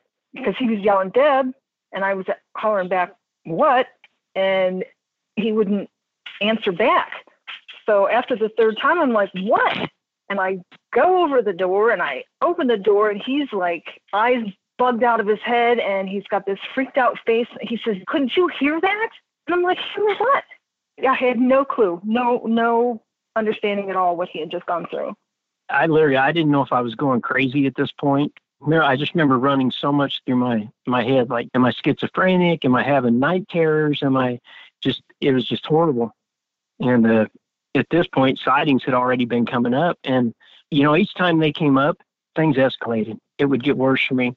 Scratches would get worse. It would happen more often. They had, I think every member on their team experienced something. And then they'd go back and tell other team members, you need to come up here with us. You won't believe this. Yeah. And it was just, so much it was so horrible. The host, Tim White, came out because there was so much talk. They had been up like 4 times already, and he wasn't on board with the fact that this was real. The sleuth. I knew that when I watched it. I'll tell you what, I can't believe you're saying that. It was one of my questions that I wanted to ask you about, because my wife works in TV. I know sort of the backside of how these kinds of shows work and everything. Forrest actually has a history in post-production as well. And the first thing I thought when he said, "We're going there," and then they showed him in your house, I was like, he didn't believe it. The host never There's no left way. the He's show. not going to go anywhere. He just stands in. It's like, when did you ever see Robert Stack go investigate something? You know what I'm saying? On Unsolved Mysteries. Right. And when I saw him at the house, I was like, that tells you that all the people he works with are convinced something's really happening there, or he never would have gone, and he had to see it for himself. Right. What was he like when he got there? He was pretty nice. like he was very concerned. Yeah. You could tell he was skeptic. I could tell. Right. But, to me, I'm thinking all these people think I'm crazy, so everybody was skeptic to me. But I think when he first came up, there was a few things happening, but he was still, I think in the back of his mind, he's like, we're going to find a trick somewhere. And I think it wasn't until there was time in the kitchen. Checking. Check this out, check that out. There just happened to be where the drafts were coming from, or the air conditioner on. They were trying to rule out anything else going on. So we kind of had most of everything shut off in the house, so that there weren't explainable reasons for some of these things that were happening. At this point, I was being watched. I mean, if I went to the bathroom, I was checked over when I came out. I'd take my shirt off. They talked about that. Yeah, they'd check to make sure there were no scratches, which I appreciated, because, they could have said, yeah, he went to the bathroom, he scratched himself. So it wasn't until they did that, especially they brought in Kerry Gaynor, parapsychologist, and God, he was like my savior, because he was so thorough in his work. And he checked me head to toe. Every time I went to the bathroom, he would stand. When I came out, he would check me thoroughly. And the thing with Tim White, there was one instance I was in the kitchen talking to him, and I'm reading in his face that he's skeptical, and all of a sudden his eyes kind of got a little bigger, and he's pointed out that I started getting scratched on my forehead while I was talking to him. And he took me outside and he said, "Look, this point on, we're here to help you. If there's something we can do to help, we will." And they were a really good show to work with. I was really glad we went with them. They probably saw a lot of hoaxes. They probably went and because it's bad for ratings. I'm sure. And because it's bad for ratings, they're not going to go on and say, well, you know what, after we shot this, we figured out that was fake. So if you're watching a lot of those shows, they probably, let's not tell people we found a fishing string or whatever. And so to come to your house and find the reality of it, which frankly is something that happened to me as well on a much smaller scale. I think that Yeah, that was an eye-opener for him. I wanted to ask you, we're talking about the scratches, but for people that don't know that part of the story, can you explain a little bit about how that started and how it progressed? Yeah, there was one particular day, and I can't remember, Dev, if we were spooked by something, but for some reason we were packing up. We were kind of in an anxious mood to get out of the house. I can't remember exactly what occurred. It's because it was the day after the bears incident up in the nursery. Oh, that's right. You were telling your brother about it, and a bear turned right in front of them as they requested and took a picture of it, and it freaked them out. And so we were gathering our stuff and anxiously... We were going to head over to my parents. Wait, what happened? And what? With the picture? My brother had come over, and we were standing in the living room, and he was holding the camera, because we'd told him some stuff moving. He kind of made the comment, "Okay, Sally, if you're here, move the teddy bear." And the whole teddy bear just in seconds just spun around on the table. And he actually got a picture while it was in motion. That was in the nursery? No, that was in the living room. In the living room. Okay. And that had us really... The bear and the blur in it, where she's like right in front of the camera, like she wanted a picture of herself or something. It just freaked us out, so we were kind of in a hurry. We just wanted to leave the house for a while. And in the process of doing that, I was putting Taylor in the car seat, and he was upset, crying, and I was strapping him in there, and it felt like almost like a bee sting on my back.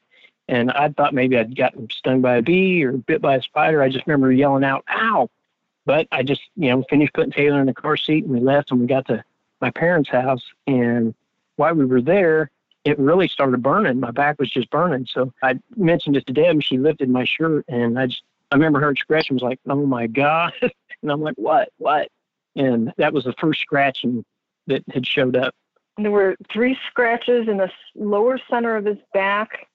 2 were straight, and 1 kind of went off towards the outside kind of direction. And that's kind of the norm of the scratches when he gets 3 of them.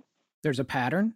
Yeah, there tends to be 3, and the third one will almost bend and kind of almost cross out the others. And we found a reason for that. It goes off to the right. The right digit, the third right digit goes off to the right. It's done both. So is it like an equal sign with the cross through it, like the not equal thing, sort of? Oh, you think? There were some, like she said, some went off to one side. You'd have 2 that were straight, and 1 would kind of bend off away from them. There was always but then there were one other times when 1 would turn towards. There was always 1 that wasn't straight for some reason. And being in it so long now and working with other groups and investigators, we've come to find out that a lot of times that's a mock of the Trinity. Okay. When you have a bad haunting, it will sometimes cross out. It's kind of like the father-son thing, and it's like a mockery to try to cross it out. Wow. And it was funny because that's a prayer I used to say all the time in there because I didn't know a whole lot of prayers. Sure. I mean, I knew them, but I'd never memorized them. But that one I always knew, so it was a very common prayer. I said a lot. Those scratches wound up, I mean, I know from watching sightings, they escalated, and you had several cases where they appeared on camera in a continuous shot while the sightings crew was there. Mm-hmm. Yeah. They have like 9 minutes of raw footage of a scratch forming on his torso over scratches that had happened like the week before, the day before, I think it might have been. And some would form, it would take, like that one took, 9-10 minutes, but some would just show up. I remember they came up from most of them just showed up. People would have to point them out to me because a lot of them didn't hurt. I didn't know I had them until somebody was pointing them out to me. You're bleeding. But some did feel like occasionally you would feel it was just a super, I always refer to it like somebody stabbing you with an icicle and that ice just going through you. It was just a really cold feeling that went through you. And if I felt that, those tended to be pretty decent scratches. But I remember sightings came up one time, and I think it was all night, close to 10 to 11 hours. They had me sitting in the living room with my shirt off in a rocking chair, and Kerry Gaynor would sit right there in front of me, and he just stared at me. And he was getting so frustrated because he's like, "Oh, my God, there's another one." They were just showing up. And, I mean, these were long, his hands up, and you just couldn't 6 to understand 7 how inch it could scratches happen in front of him. He's like, "This just isn't possible." I was totally freaked out at this point because growing up Roman Catholic, the only thing I'd ever seen like this was The Exorcist. Yeah. And at this point, I'm thinking, "Oh my God, is this happening to me?" And I was so scared. And like I said, every time it seemed like sightings would come up, things seemed to get worse. And worse, I don't know if it's the energy from all the people in the house. You know, I had no explanation. I just knew it got worse. So Deb and I would fight like, oh my God. Some of our fights were just horrible. The arguing, because she would, you know, they would contact her and she thought this was the neatest thing. It was so unlike her to ignore it. Well, yeah, that part. But I thought it was the neatest thing because I had started to do some research on my own on like the parameters of poltergeist activity or spirit activity. And it seemed like it was like telekinesis and all of these different things were happening in the house. And so I couldn't put it into any one category. And I thought this needed to be studied. I thought it was very different. I thought it needed to get out there to researchers or people in the know that knew how to deal with it or what maybe it meant or, you know, anything like that. So I was all for sightings coming up. I'm glad they did because it actually helped get us some confirmation and they actually got evidence. So it worked, you know, in our benefit. Yeah. But at the time, I was really against it. Well, that was what was interesting to me. Well, there's a couple of things I want to ask about. One is, do you feel like what was happening there was maybe working to drive a psychological wedge between you guys, or that was just a result of the circumstances and your different approach to the experiences? I totally think it was. Absolutely. Yeah, there was a wedge driven between us. It was affecting me differently. I wasn't reacting to any of the situations the way I normally would. Normally, I am full of questions to try and, you know, make up my own mind or judgment or, you know, figure out how to respond. And I didn't ask them questions like when, where, how did it feel? Or I just kind of blew them off. And that's not like me. I'm a logical, practical kind of person. I walk through scenarios to rule out, you know, things that you're supposed to rule out, right? Yeah. And I wasn't doing any of that. I was turned into a totally different person. I honestly was. When I was in that house, I couldn't think straight. And I tell you, the voices that I would hear would say horrible things. And I would hear things, it would tell me to kill Deborah. I remember just, if she walked by me, this is like the last couple months we were in that house, whenever she'd walk by me, it was like I wasn't myself. All I could think was, I just wanted to hurt her. I wanted her out of the way for some reason. It's weird because I almost felt like I was jealous of her for some reason. Like, it's so hard to explain. I can't explain it, but it had me to a point where I felt like I was being possessed, because if I left the house, I was fine. I could function. I didn't have those bad thoughts, but once I come back, it was just like I couldn't be me, and all I could think were angry thoughts, horrible thoughts. It's so bizarre. There's a story out there, or one of the stories, that said that after you dropped the glass when you saw the little girl, that you had thought of taking the glass to hurt Deborah. Is that an exaggeration or something that was made up? Or I hadn't heard that one.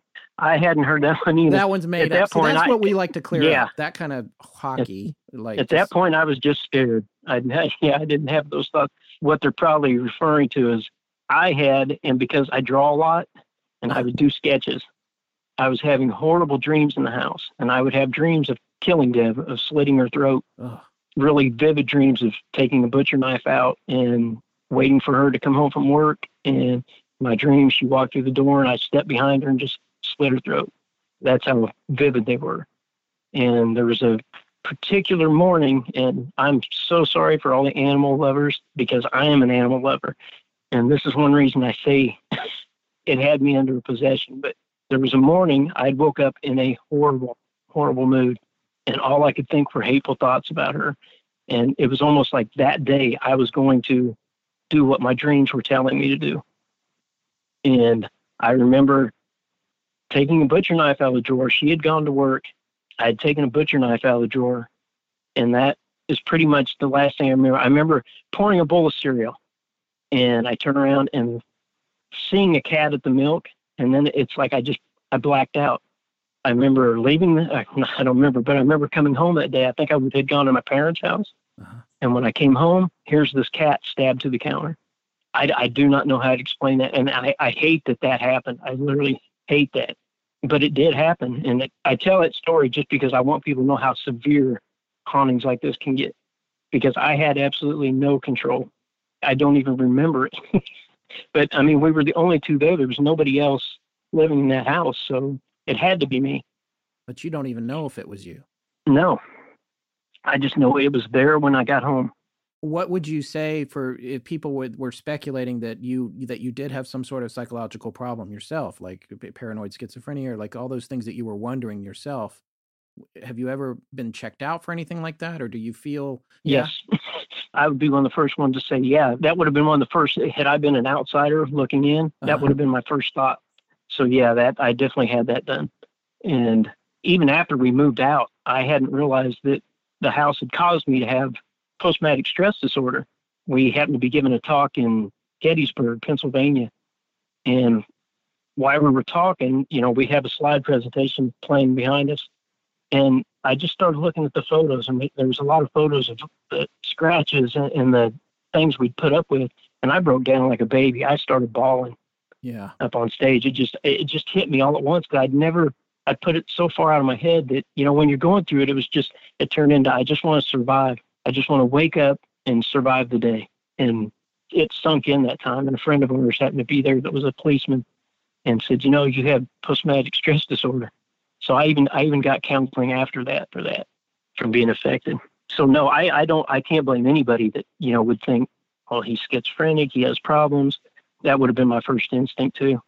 So how much longer did you guys stay in the house? What led to you finally moving out? And were there any other significant events that you wanted to share before you got to that point? I had tried to tell Deb about it, that things were getting really bad.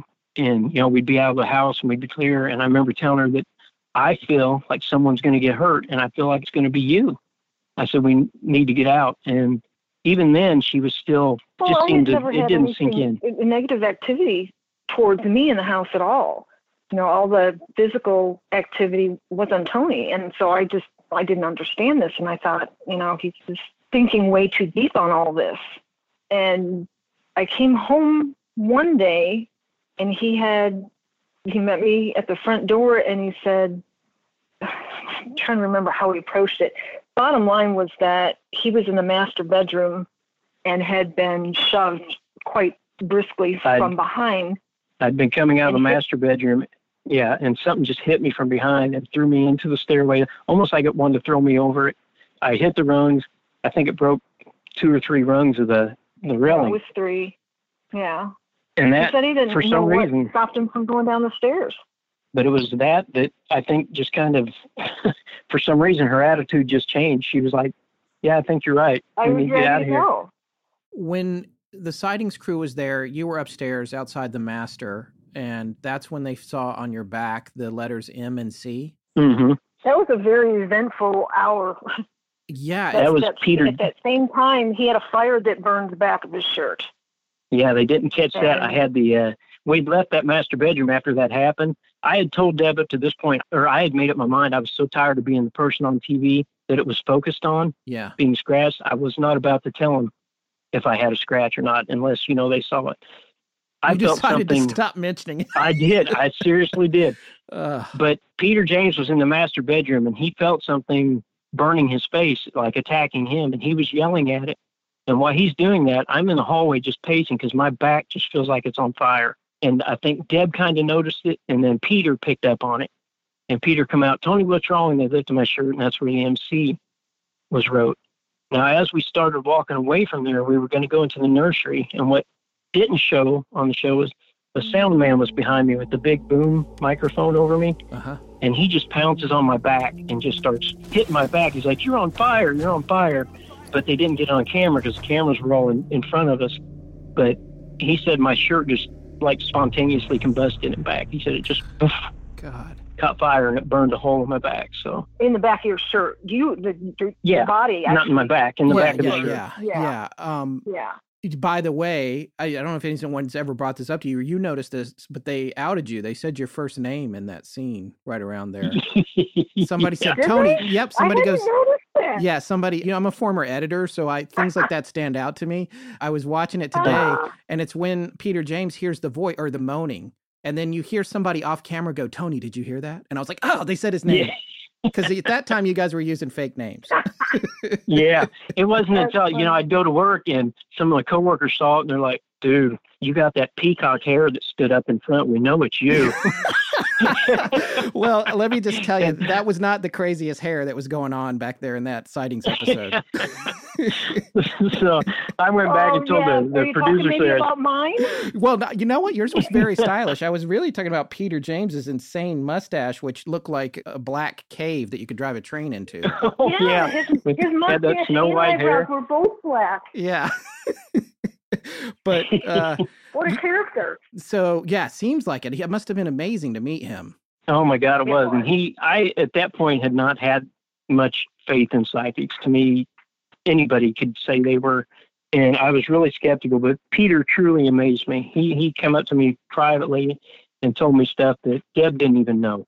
From my past, from things, and just floored me. Wow. I don't know how he got the information. So. Amazing man. The thing I want to ask you about the MC was, did you guys ultimately, they didn't mention this on the show. They mentioned all the Finneys that lived in the house, but there was an MC Finney. Did you ever stop to think that there's some connection between MC and what was carved into your back? We did. And I know for me, it was more of one of the guys that lived here, did they do something that it's, another man in the house? Is it trying to take it out on me? Because I had no idea. Like I said, I grew up Roman Catholic. I never messed with Ouija boards, any of that. I was your goody two-shoes Catholic. Altar boy. Well, I wasn't goody two-shoes, but you know what I mean? I didn't mess with that stuff. Yeah. I didn't want anything to do with the paranormal. So that's all I could think was that somebody had done something and it was going to make me pay for what they'd done. Tony, was when you're talking about being jealous of Deborah, it seems like whatever was there was projecting feelings that it had into you because it couldn't act in the real world, so it wanted you to do it. And so that jealousy you were experiencing was the jealousy it was having because it was interested in you, whatever it was. Interesting that you say that, because there was a time where, Tony talked about us having that big, long sectional, and he was sleeping with his feet pointed in my direction. I was sitting at one end of the couch, and he sat up in the middle of this, afternoon nap and looked me straight in the face and said, "He's mine." Now, it was his voice. It was a little odd. And then he laid back down. It was almost kind of like a mechanical up and down. And, I kind of blew it off thinking, okay, we just had our, this was fairly early, baby was probably 4 months old, maybe 5 months old. And I was thinking, new baby, he's having a dream of protecting his, his son, saying he's mine. But in hindsight, I look back and I wonder if that wasn't a personality projecting through him and talking directly to me. During the time that you guys were there, before they talked about an attempted exorcism on sightings. I mean, did you ever try like any sort of amateur type thing to get this to go away or to stop that worked or didn't work or maybe backfired or anything like that? We had a shaman medium come in. Known a member of sightings. And she had come by and picked up that she said there's something horrible in this house and we need to get rid of it, and wanted to know if she could come back later and maybe. Sorry, that noise Please is tell my me cat. that's a cat. Yes, because I'm about to. Sorry. Woo. Yeah, you too. I just was going to be like, did anyone hear that? Is anyone else hearing that? I just had a flashback. That was horrible. Okay. I had. I'll let my heart stop. Anyway, this shaman woman, she come back, and she was like an Indian shaman. She come back one evening, and we'd all gone up and sat in the hallway upstairs between the nursery and, where there's a spot where kind of all the rooms connect, or little hallway. We'd sat in a circle, and she was trying to cast out what was there, and we were all holding hands, and I literally thought I was going to break her hand because it felt like somebody was just behind me, just pummeling my back as hard as they could. And it got so bad that we had to quit. And I've got photos of the scratching and bruising from that episode there. I think whatever's there is a lot stronger than people are willing to give it credit. And it's stronger going to and take a it's lot more smart. than, yeah. It's smart. People always talk about the basement. There's rumors that a resident who came in later had a cauldron or a pentagram in the basement, and Did you guys have any experience in the basement? Have you heard those stories or ever talked to Les about any? Is there anything to those stories? Now, when we lived there, we had a few little things stored in the basement, but we hardly ever used that basement. I think we went down one time to retrieve some Christmas decorations, and they were just covered with mold. So we stopped putting anything down, and we just never used it. Do you think that there's anything significant about that New Year's Eve in 1992 that, when you signed the lease, that it seemed like maybe a new beginning, or was it an auspicious time, or, was there anything symbolic about that starting date? I think for us, it seemed like a new beginning. I mean, we were, like I said, we were kind of pressed for time to find a place. We wanted a place. We had just gotten married as well. So married, new baby, new beautiful house. Yeah, it was like starting our family. Okay. Great happiness. In that first year, though, was there any weird feelings? Or did it feel totally fine leading up to the first incident? It did. Yeah, I think so. Yeah, totally. And even as we lived there, I mean, people say, how did you stay there for so long? We would go through a month to, 2 months where not a thing would happen. And you would think, okay, we're imagining it, or it's gone away, and we're good to go. So you would just start to get to where life was normal, and boom, out of the blue, something would start happening. This may not apply to Tony as much, but Deborah, you said you like myself and probably Scott, you've had a kind of a lifelong interest in the paranormal. Did you or your family ever experience anything in the paranormal realm, you could say, leading up to this experience in the house? I'm going to go with no. My family, I came to realize, was open to it, still cautious about, the experiences I was sharing with them. Mm-hmm. But they grew to trust that I was going through, or we were going through this. In fact, my sister was there. My mom was there on a few occasions. This is how great a family she has. Most of her family had not even met me yet when this was going on. So I can only imagine what was going through their heads when this was going on. Yeah, so I totally lucked out with my in-laws. I hear not to mention that this was not my first marriage. Right. So that kind of threw a whole... That sounds actually very similar to my family. They've always been very open to discussing these things, and we never really experienced anything major. A few relatives had, but nothing just traumatic or anything. So it sounds a lot like kind of what got my interest peaked and my experiences before we started doing this podcast. So the next question is about two spaces in the house that we both, one of them Scott and I visited, of course. That was the basement. Did you feel, Tony, something was weird about that basement from the get-go, that you just wanted to shut the door and never go down there, other than the mold and some, it's like it's not a very pleasing place to begin with? Honestly, I don't know what it was that kept me out of the basement. I never even had the need to go down there, so I didn't put much thought into it. And on that hole where the bricks and stuff are kind of knocked out to that. Yeah. Yes. Kind of.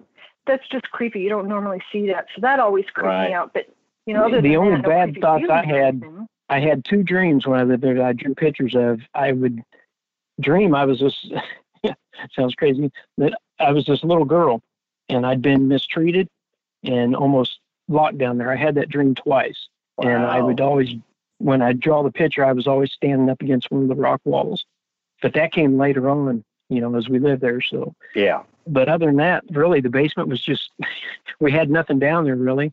So there was just one the need to go down. There was a time where we realized things were kind of pretty ugly down there, and that's when Amy Allen came out from the Dead Files. This is before Dead Files, I think. And they were doing like a research and development kind of experiment with tuning forks.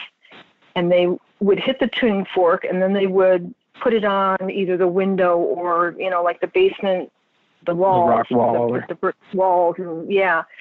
And we did it all over the house. When we got down to the basement, Amy was picking up on human spirit coming up from the floor area. She was seeing human spirits coming up out of the floor. And at the same time, the back, the dirt part of the floor. And then she claimed that there was one bigger entity that was not nice at all, like a horrible entity, and it was holding them down. It was really bothering her. Yeah, and she needed to get out of there. I'll add the tuning fork experience. What they would do is they'd hit the tuning fork on something, and they'd put it on the wall, and they had me and Amy both put our hands on the wall because they thought maybe it would stir up some kind of energy, and they wanted to know what we felt. And I got deathly ill just instantly from that basement wall. I had to leave because I thought I was going to puke. And Amy ended up getting a really, I believe, severe headache from it. And the camera guy, I think it was the camera guy in the back corner, he was struggling with his heart. He said it was really hard to breathe and he felt a lot of pressure. This has to do now with kind of the sequence of events that happened. I think that's the night that Tony saw the little girl. People say that the dog wouldn't go in the nursery, would just stand in the doorway and bark at nothing. Is that true? Yeah, it's somewhat true. 3/4 of the time, yes, it would not. It just, for some reason, didn't like to go in there. There was one particular day that I remember I had come upstairs. I was vacuuming through the house, and I'd gone up, and our dog was standing in the hallway just looking in the doorway of the nursery growling. I'm like, Bo, what's wrong with you? And one time as I passed by the room, I heard the carousel over the crib turn, just kind of play a little tune. And I stuck my head back in, and when I did, it started turning to the point to where it just kept getting faster and faster, and all the little things that were hanging from it were like straight out. And then it came to a complete stop, like it hadn't moved at all. Yeah. Wow. So, whether the dog really sensed something there, but yeah, he did not like that room for some reason. When you went down to the kitchen for juice and you dropped the glass, that was after seeing the little girl. Is that correct? Mm-hmm. That's correct. And did she appear to be in kind of you said like old-fashioned dress, but was it really dirty or ripped up? It looked distressed? No, it actually wasn't. It was the front picture you see of Sally. It's probably the most famous picture I had drawn like in seconds, because after I'd seen her, I'd run upstairs, and I'm trying to tell Deb, but like I said, I was so almost hyperventilating. Well, really I'd drawn all my life, and she said, just draw it, draw what you saw. So that's where that picture came from. But I remember it was like an all-white dress, like somebody would have wore to church, like a dress-up type. And I remember she had a white ribbon in her hair. Did it look like she'd been crying or was upset? Did it look like she was trying to say something to you? All I can remember is her eyes were just, she looked scared, like I was the ghost. Her eyes, I just remember, were wide open, like she'd saw something she wasn't supposed to see. Was it true that once the glass broke after you dropped it, did you take a piece of glass and felt mesmerized or compelled to go upstairs and maybe do some harm to Deborah with that piece of broken glass? No, absolutely not. When that glass broke, I was so scared. I ran like a little girl. I mean, yeah, I was out of that kitchen so fast. I think I jumped those whole stairs going upstairs. I ran up there and I was on my hands and knees trying to tell her what I'd just seen. So no, I didn't have time. I was too scared. Feel free not to answer, of course, if you don't want to, but this is kind of the more sensitive part. You said you did have some feelings in dreams and just horrible thoughts and motivations of harming Deborah. Mm-hmm. That's true, and then you continued to feel those horrible feelings throughout your stay there? Yeah, as the longer I got, it's so weird because I just remember at one point being really, we have to get out of here, we have to get out of here. But when I was in the house a long time, it would change. It was like I started feeling like I just had to get her out. Mm-hmm. She needed to be gone. And then it kind of got to a point where I don't know how to explain it. It's like I didn't worry about getting out. That's what's so weird. I don't know what made that connection with Deb. It's almost like it kicked something into her to say, let's leave. Because at that point, I quit even thinking about leaving. It was more like it became more of a possession.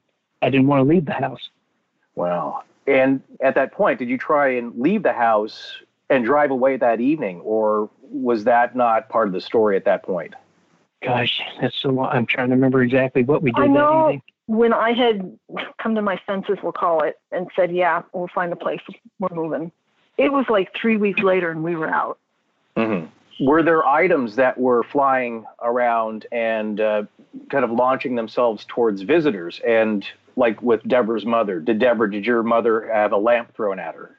No, that was actually Tony's my mother. Oh. Yeah, it was Tony's mother, and a lamp head started floating towards her.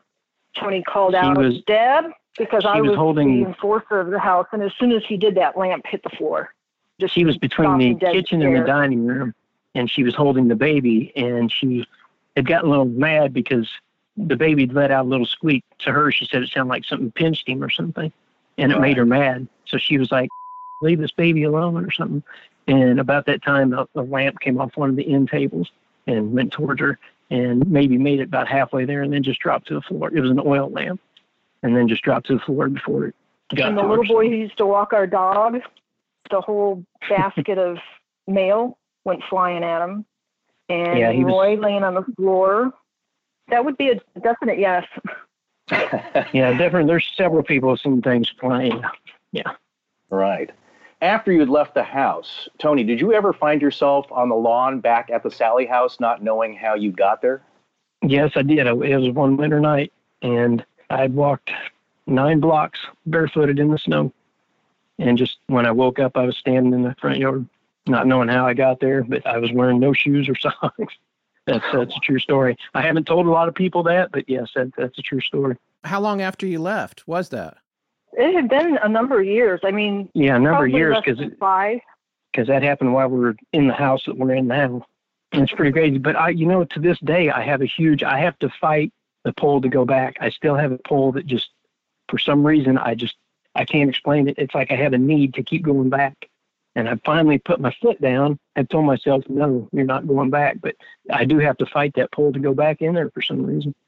Oh, wow. Well, this is Scott. Scott feels that and, I have that and the same repulsion at the same time. I have the same feeling. I know the feeling you're talking about because I'm and attributing. I can't tell you how there are countless people that contact us each week, and they're going through that same thing. They've visited, and now they're having trouble at home. Everything from seeing a little girl to being possessed to having horrible things happen. But they all talk about that draw. It's all they can think about is going back It's to like the house. there's something there waiting for them to find or something. I know, it's I a know really that powerful draw. Yeah, I'm not having any of those side effects, thank God. But I know what you're talking about. Wow. Okay. I have tried for years now to figure out exactly what that was, but I've never been able to pinpoint it. Like I said, I was not into the paranormal or anything. All I can think is I think it picked a weaker person. At the time moving in there, I was not a very secure person. I had a lot of insecurities, and I suffered from a little ADHD, and I think I was just an easier target, honestly. I think Deb was always she's always been a scientific, right side of the brain type thinker. And I've never been that way. And I think I'm just more open to it. And once it got me, it had me, basically. Does it make you think twice sometimes when you see stories of crimes, like wondering if there's things at work that are similar to what you experienced? Oh, yeah. It so does for several reasons. One, because I know it's like to almost not even be yourself or feel like yourself in that situation. I now understand I can just remember those angry thoughts. But also the situations where I was in the bedroom and the noises were so loud, the dresser, and yet she can't hear a thing when she's right next to the room. She didn't hear anything, and I can't fathom that. So now when I look at like the story of Amityville where the person claims, how do you kill this many people in the house and this person doesn't wake up, they don't hear a shotgun or anything, I can honestly say I can see that happening. Because to me, it sounded like World War III going on in that bedroom. I don't know how anybody could have not heard it. Do you think that was in your mind? Do you think it was tricking you? Like, and I don't mean that was in your mind like you're crazy, but I mean like it was tricking your senses and maybe it wasn't really happening. It just appeared to be happening to you? Yeah, I mean, that would be, I don't know for sure, but that would be for sure a total logical explanation. But I did hear him. You heard him crying, but you times. didn't hear the furniture moving You around. didn't hear the noises. No, right. I did not hear the furniture. And to me, it was as loud as cannons going off. I mean, it was just horrible. So in either way, somebody's senses are being manipulated. Either it's tricking you into thinking that's happening, or it's tricking her into not hearing it happen. Mm-hmm. It's real similar to, I'm sure you've probably heard of the Villisca Axe Murder House up in Iowa. Mm-hmm. Yes. I haven't. No? Have you? I haven't. Okay. There's actually several correlations with our house and that house. The addresses are the same. Yes. Yeah. You know what? Maria just mentioned that house to me, but where she said, I remember her saying the address was neighbor the same. that found them. I happened to be flipping through a book on Villisca that a friend brought over one time, and I come to one page and I about lost my breath because the woman that I saw in the bedroom, the mean-looking woman, looked identical to the neighbor lady that found the bodies in that house. I can't even remember her last name, but it was like down to a T. It looked like that woman. Well, and the reason why I brought it up was we kind of call it the bubble effect, because the murders in that house took place very similar to the Amityville, where the whole family and 2 guests were slaughtered, children all in bed, screaming and scared, and nobody heard anything. Small little country town, neighbors, 10 feet away, and nobody heard any of this. So it's almost as if the house or the paranormal activity was protected by some sort of a bubble that didn't let anything outside the bubble be heard. I mean, that's the only thing we've come up to explain, like the Amityville or, his experience in the bedroom or the ballista. And before living in Sally House, I've heard the stories of the guy that did the murders at the Amityville, telling his story. And I remember thinking, even when I was younger, that guy's so full of shit. But I can't say that now. I honestly can't say that after what I went through, because it happened to me. Right. There's one final question then. When it comes to a spirit named Sally, do you think that that's really what's going on there? Is there a little girl possibly named Sally, or some kind of spirit that is of a little girl? Or do you think that that is a character, that something else there is trying to project to draw you in, or to present as a kind of a sympathetic character? To disarm you. I think it's a little bit of both, because I feel like it did manipulate. I felt like it took the form of a little girl thinking, okay, I can win this guy over. He's going to be all fatherly, and I can get, and it did, and it scared me.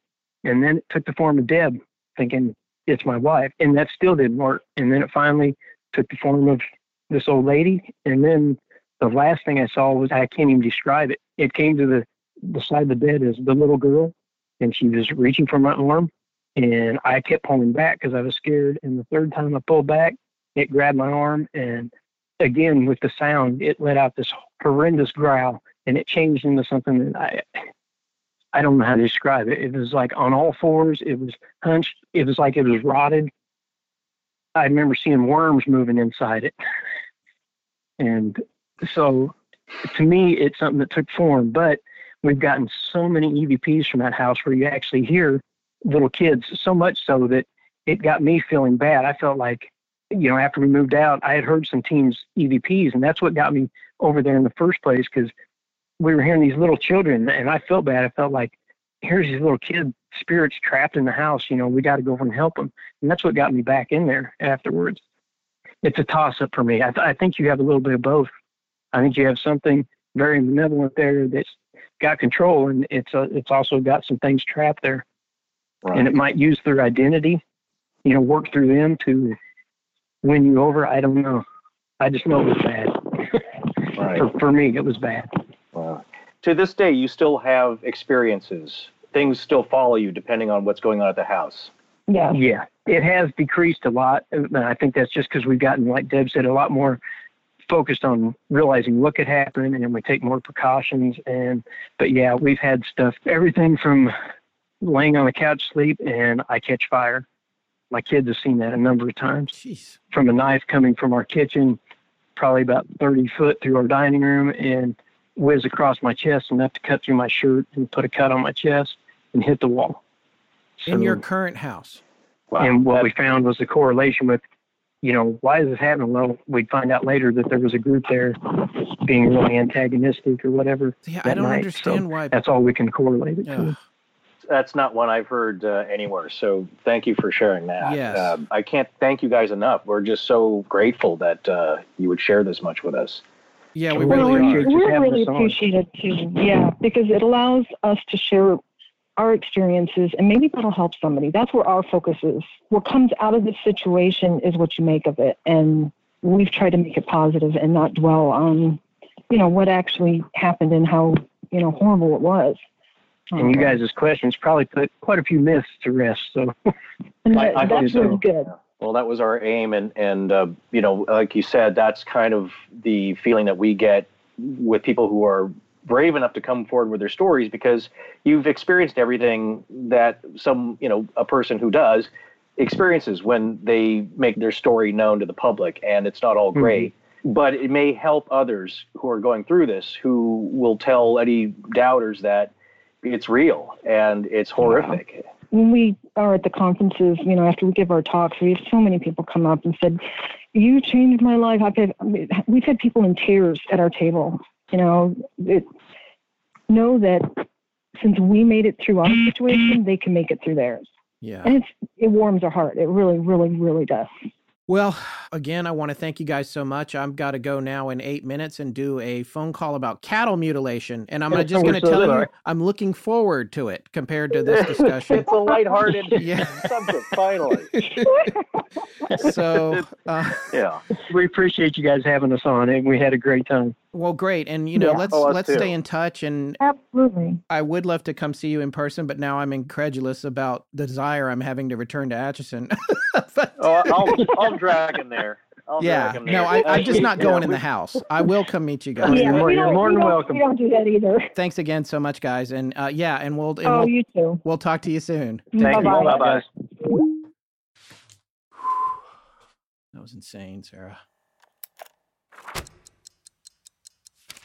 When Forrest and I have some downtime, we really enjoy watching our favorite shows on Amazon Prime Video channels. What's that? What's Amazon Prime Video channels? No, what's this downtime you speak of? Yeah, good point. Well, we're still trying to figure that one out. But for those of you out there who don't know what Amazon Prime Video channels is, it's one of the offers of Prime Video. When you join Amazon Prime, in addition to fast, free shipping, you also get access to thousands of movies and TV shows, including award-winning originals, all included with your membership and available to watch on Prime Video. With Prime Video channels, you can then subscribe to and watch 100 plus premium and specialty channels all on Amazon. No cable required. You only pay for the channels you want. Yes, Prime Video Channels is an Amazon Prime benefit. In addition to fast shipping with Amazon Prime, you can also have great entertainment delivered to you instantly. So you can create your own personalized TV lineup of shows you love from 100 plus premium and specialty channels like Showtime, Starz, HBO, CBS All Access,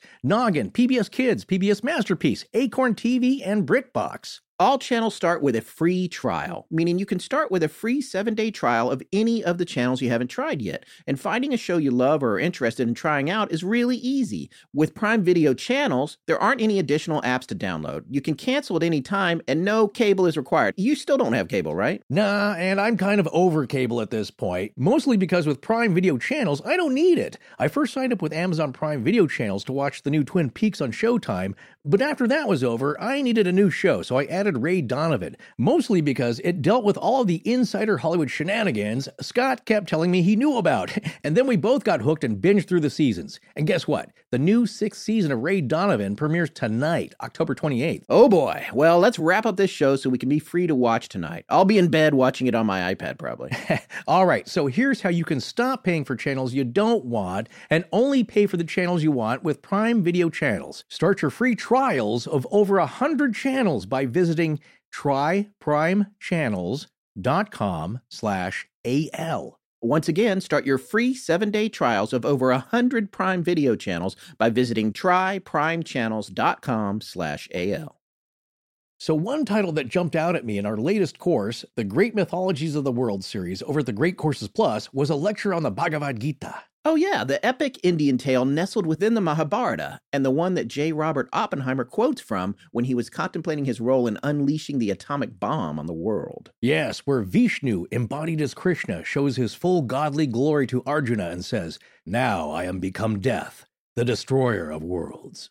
You watch that course just so you could say that. Guilty as charged. But here's the thing. The Bhagavad Gita is the most well-known and influential Hindu story in or out of Indian culture, and one I've always wanted to know more about, and not just because some think the Mahabharata describes ancient technology. What? All right, just stick to the course and tell us something interesting about it. Okay, well, now I can see why Oppenheimer quoted it, because he faced the same moral dilemma as Arjuna, the warrior king who's paralyzed with indecision, whether he should do his duty or dharma and unleash death upon the enemy, or set aside that duty and spare his fellow mankind. Now, Krishna basically tells him to get over it, son, do your duty, and if you're worried about killing the enemy, remember that nothing ever actually dies, saying, "Never have I not existed, nor you, nor these kings, and never in the future shall we cease to exist. Indestructible is the presence that pervades all of this. No one can destroy this unchanging reality." Now, Vishnu, as Krishna, is describing the true self, or the Atman, the Hindu term for the soul. And he goes on to say, "Our bodies are known to end, but the embodied self is enduring, indestructible, and immeasurable. Krishna is talking about reincarnation. We learned so much from the Great Courses Plus. In fact, if there's a subject you want to know about, more than likely there's a course over there on it. And if learning matters to you like it does to us, here's your chance to sample the Great Courses Plus with a free trial just by going to this special URL. Yeah, learn about the great mythologies of the world or practically anything else just by going to thegreatcoursesplus.com/legends for your free trial. That's right. Sign up and start your free trial today by going to thegreatcoursesplus.com/legends. That's thegreatcoursesplus.com/legends. Hi, this is Christopher G. Brown, and when I'm pretending I did not make that Joy Division and Teletubbies video, I'm listening to Astonishing Legends. Now let's get back to the show. Are you still with us? I hope so. I think that's a pretty amazing interview. I can't believe that we got to talk to people that actually went through an experience like that. Unlike the house in Pontefract, everybody's older or has passed away. And a lot of times we come across these stories, and you're very lucky to get this kind of information from someone who's experienced it firsthand. Right. Well, it may not mean a whole lot to you out there listening, but I can tell you, I just now thinking about it, and that as we were watching the sightings episode, there were a few scenes and a few moments in there which I definitely remembered from watching it as it aired on television back in 92, 94. Yeah. The first episode that Visited with the Pickmans aired on September 11th of 1994. Yeah. And then the next episode was an update on that the very next week. And then later that season, this was the third season, later that season, another follow-up episode happened. And the YouTube link we have actually doesn't have the very first one. It only has the second and third for some reason. We haven't actually found the very first one. Right. There are follow-ups, but a lot of information there, and you get to see all the players, which is interesting. But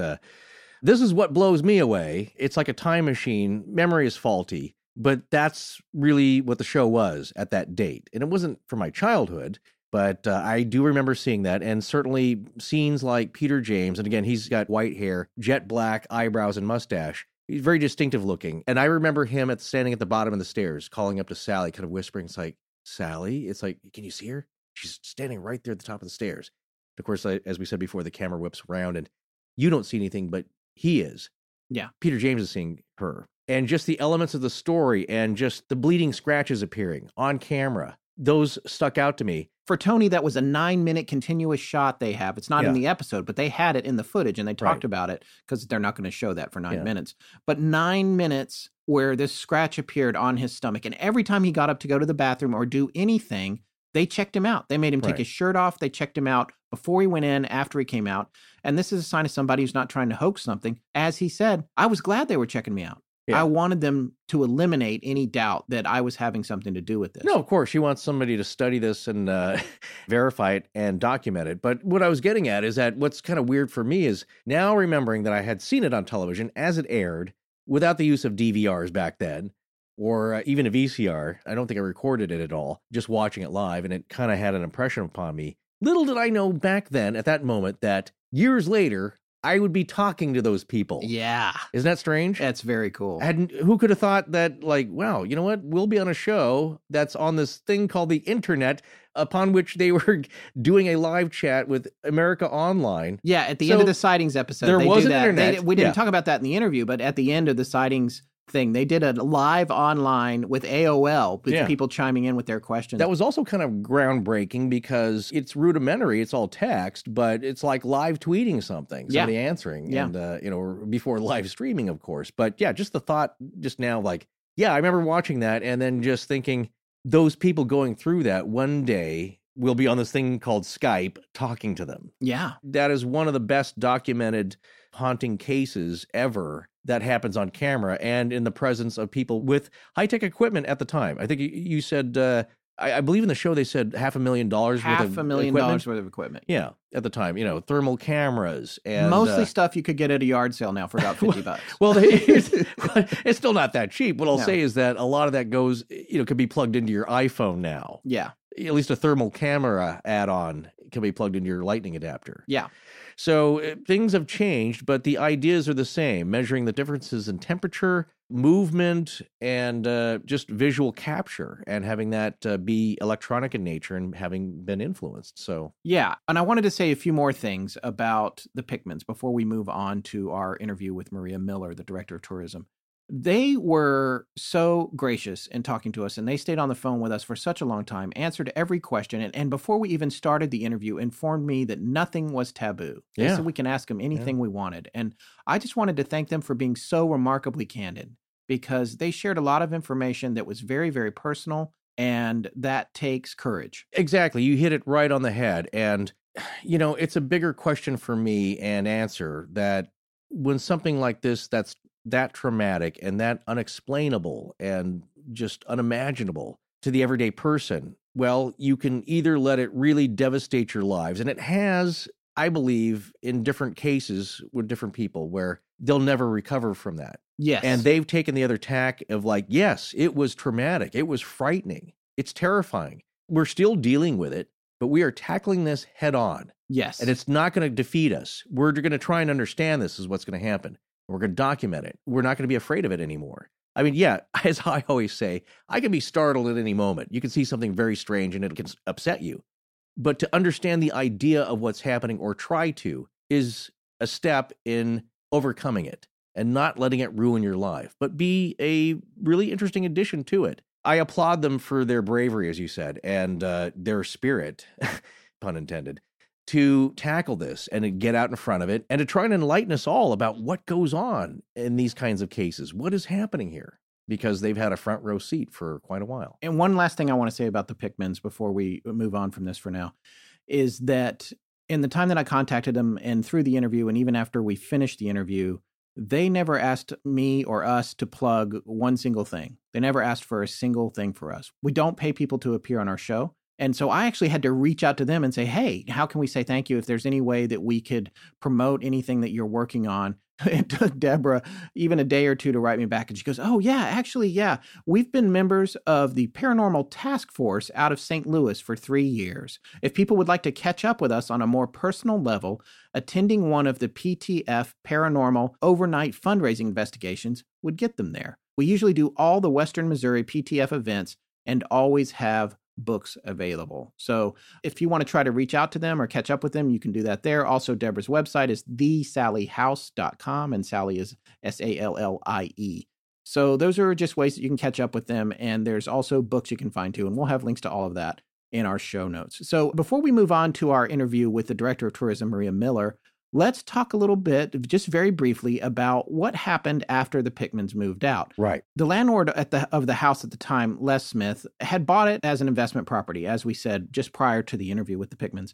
And he continued to rent it out, right? Yes, there were some, of course, tenants that came in after the Pickmans, because at this point, Les is still using it as a rental property. It's income property. So he's fixing it up. He's going in after the various tenants and cleaning it up and putting it on the market for renters. And so there were people like Gloria Fish. She was the resident who moved in right after the Pickmans. From 1999 to 2001, Mary Liggett lived at the Sally House at 508 as renters. And it was reported by her daughter that there were some strange and frightening things going on, but it was non-physical activity. Certainly nothing as frightening as what the Pickmans went through. So from about 2004 to the present day, the house is basically unoccupied, except it's being rented out for people that want to visit and go do a paranormal investigation. And you can arrange for a nominal fee to go investigate overnight, which is when it really ramps up. As it said, I think it says, as Peter James said, our nighttime is their daytime. And that's when the activity really gets exciting. Yeah. So that's what the house is being used for currently from that time on. But it was interesting to note, kind of in the past couple of decades, no one has ever stayed very long. Well, on that note, it is time for us to talk to Maria Miller. And just to refresh your memories about who Maria is, she's the director of tourism for Atchison, and she's the person who took us on our tour there while we were there for the Amelia Earhart Festival in late July of this year, 2018. Maria was very gracious to come on with us and talk to us about her experiences at the Sally House, because guess what? She probably spends more time there now than just about anybody in the world, because anybody that wants to go over there, she's got to go let them in. She's basically the key holder, much like Carol Fieldhouse takes care of the house in Pontefract That's right. with the Black Monk. So she's in and out of there a lot, and she's experienced a lot of strange stuff. So well, she definitely has her own perspective there, and she's kind of fearless. Yeah. Having to do that much must give you a different take on things, because having to be at the house with all these different people and teams, you will experience some strange, odd little things that you cannot deny. And so she has some thoughts about that. that's exactly right. And here she is to talk about them.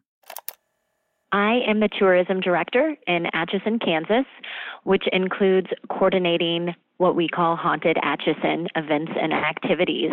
How long have you been doing that? I've been doing it now for about almost 2 years. Okay. So you know a whole lot about Atchison. It's not just the haunted stuff. It's everything, right? Correct, yes. I do tourism for the whole entire city. What's really interesting for me is going into that house so much and with so many different people. When people have similar experiences that don't know each other and they're conveying that to me, I sit there for a minute and I think to myself, I'm the only person that knows. 10 other people told me that same thing. Or someone just told me that same thing yesterday. Or somebody else had that happen to them. What are some of those most frequent occurrences that people aren't aware of that you hear about all the time? Sure. I've had several people talk about a woman that they see pacing in the living room between kind of that front window and where the table is, back and forth. And in fact, yesterday someone was in that house and we were outside and they saw a woman. They're like, I just saw a woman in that window. Someone I had never shared that story with. Okay. And there's no way they would know it. Also, there's a very layered, heavy feeling that people get in the master bedroom closet. And I've talked to a few people that thinks when you have that kind of heavy, uneasy feeling, when something's in the house that maybe shouldn't be or isn't normally there, I've had people tell me that they feel like whatever that is comes in through that master bedroom closet. So for that to be where people get that feeling on multiple occasions, I think is pretty significant. EVPs in the same spot saying the exact same thing. Certain toys that they've had encounters or interactions with that have moved or turned on their own. Okay. I've been in that house before where we're down in the basement and we walk upstairs and I could see that person very vividly. So I was aware of everything going on, and we go upstairs and there's a scratch, like someone took a fingernail right across by their eye. That happened one time when I was in that house. Hearing humming, people have talked about humming or crying. Coming from the attic, crying seems to be a big one. Uh-huh. So just kind of piecing all these different things together from different experiences, different people, and how it's the same thing. It's the same experience. What would you say to listeners who would say, you know, this is a tourist attraction and none of this stuff is real. It's just people trying to get people to come to town. Like, how would you respond to that? I think people's experiences are always unique and always different. And I feel like until someone has their own experience, it's really hard for them to understand. So I can go tell someone, I go in the house every day and here are some different things that I've had happened or different experiences I've had in the house.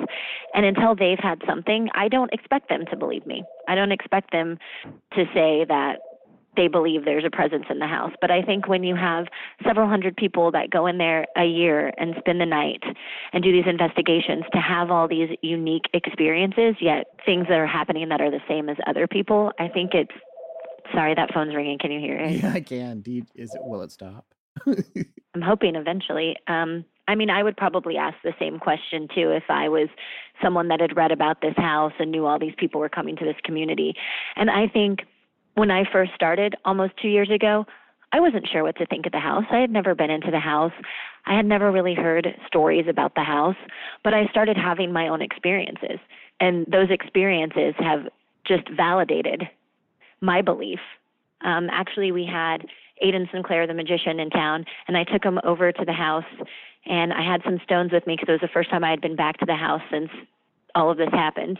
And they're in my pocket, and I'm kind of playing with them a little bit. And then we go up in the nursery, and the house seems pretty quiet, and then we leave, and I drive him back over to the building where he's going to have his show, and I look at him, and I was like, my stones aren't in my pocket anymore. And he's like, well, those are pretty deep pockets. I was like, I have no idea. They just disappeared. And he goes, well, maybe, I bet you'll find them over in the house. And later that night I was telling someone the story, and then they joked, that Aiden took them, and he's like, I'm not that kind of magician. But, but I haven't found them. I have no idea where they are. They were in my pocket. I leave the house and all of a sudden they're gone. And there was a howlite.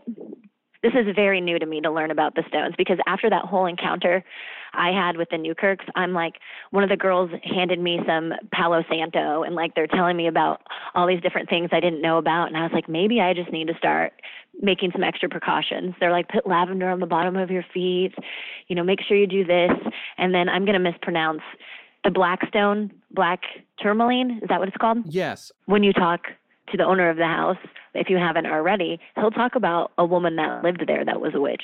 I haven't spoken to him yet. I left him that message. I still haven't heard back from him, so I'll try not to bug him, but should I call him again? Yeah, I would. I mean, he told me he would talk to you, so yeah. He doesn't normally, kind of stays out of it, but I definitely told him you guys were good guys to talk to, and I think he worries about it because he doesn't want people to think that he's influencing what people think of the house, and I just told him, tell him what you know and nothing else. Just tell him exactly what you know. Yeah.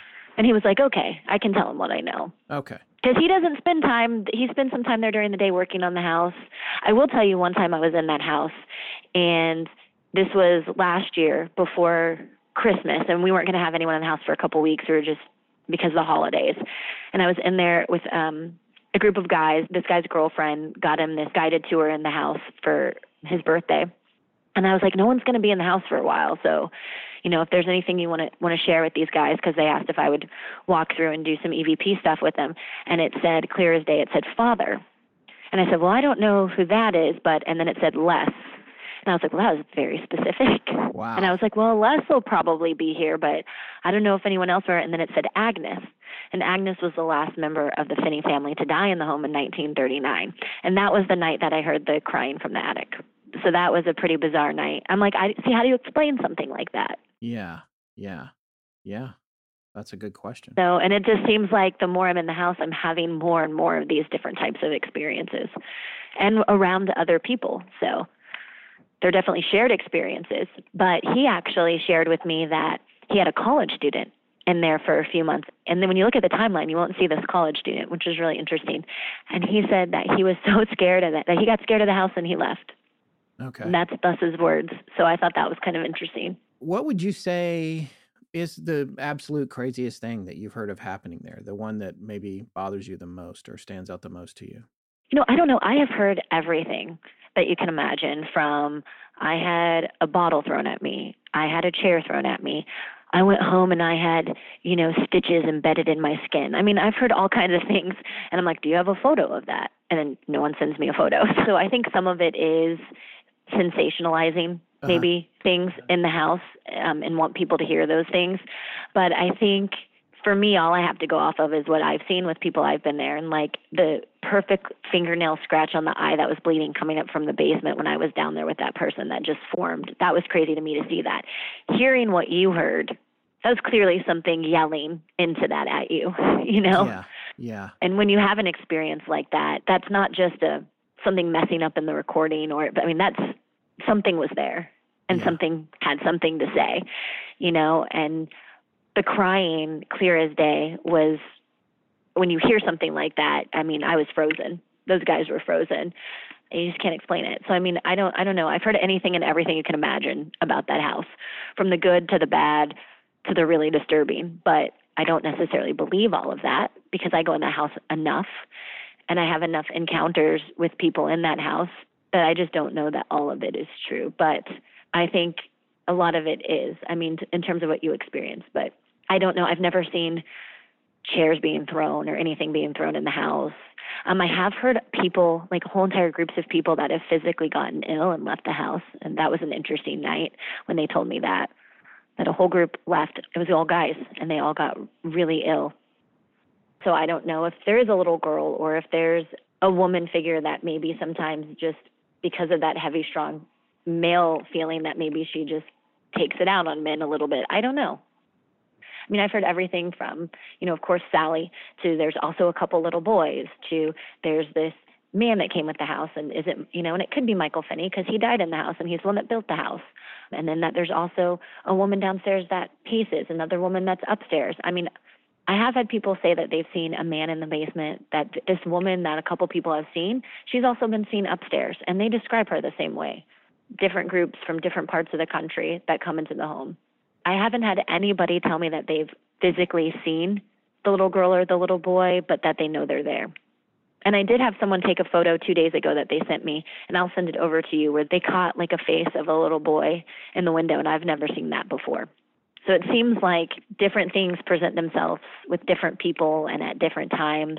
And, and I think, well, maybe this day last year I didn't go to the house. So what if this is something that happens just on this day every year? You think about that kind of stuff. What do you think the biggest misconceptions are about it? If you look online, again, it goes back to the sensationalizing. I think there are people that are like, don't go to that house. It's totally evil. And I don't believe that. Okay. It goes back to what I was telling you, where sometimes I think there's something there, but I don't think it's with the house. And we have a lot of people, when they talk about Atchison, they'll talk about, we say we're the most haunted town in Kansas, but we like to approach it as, where history repeats itself every single day in the most unusual of ways. And there's different reasons for that. You have a lot of people that talk about our vicinity to the river.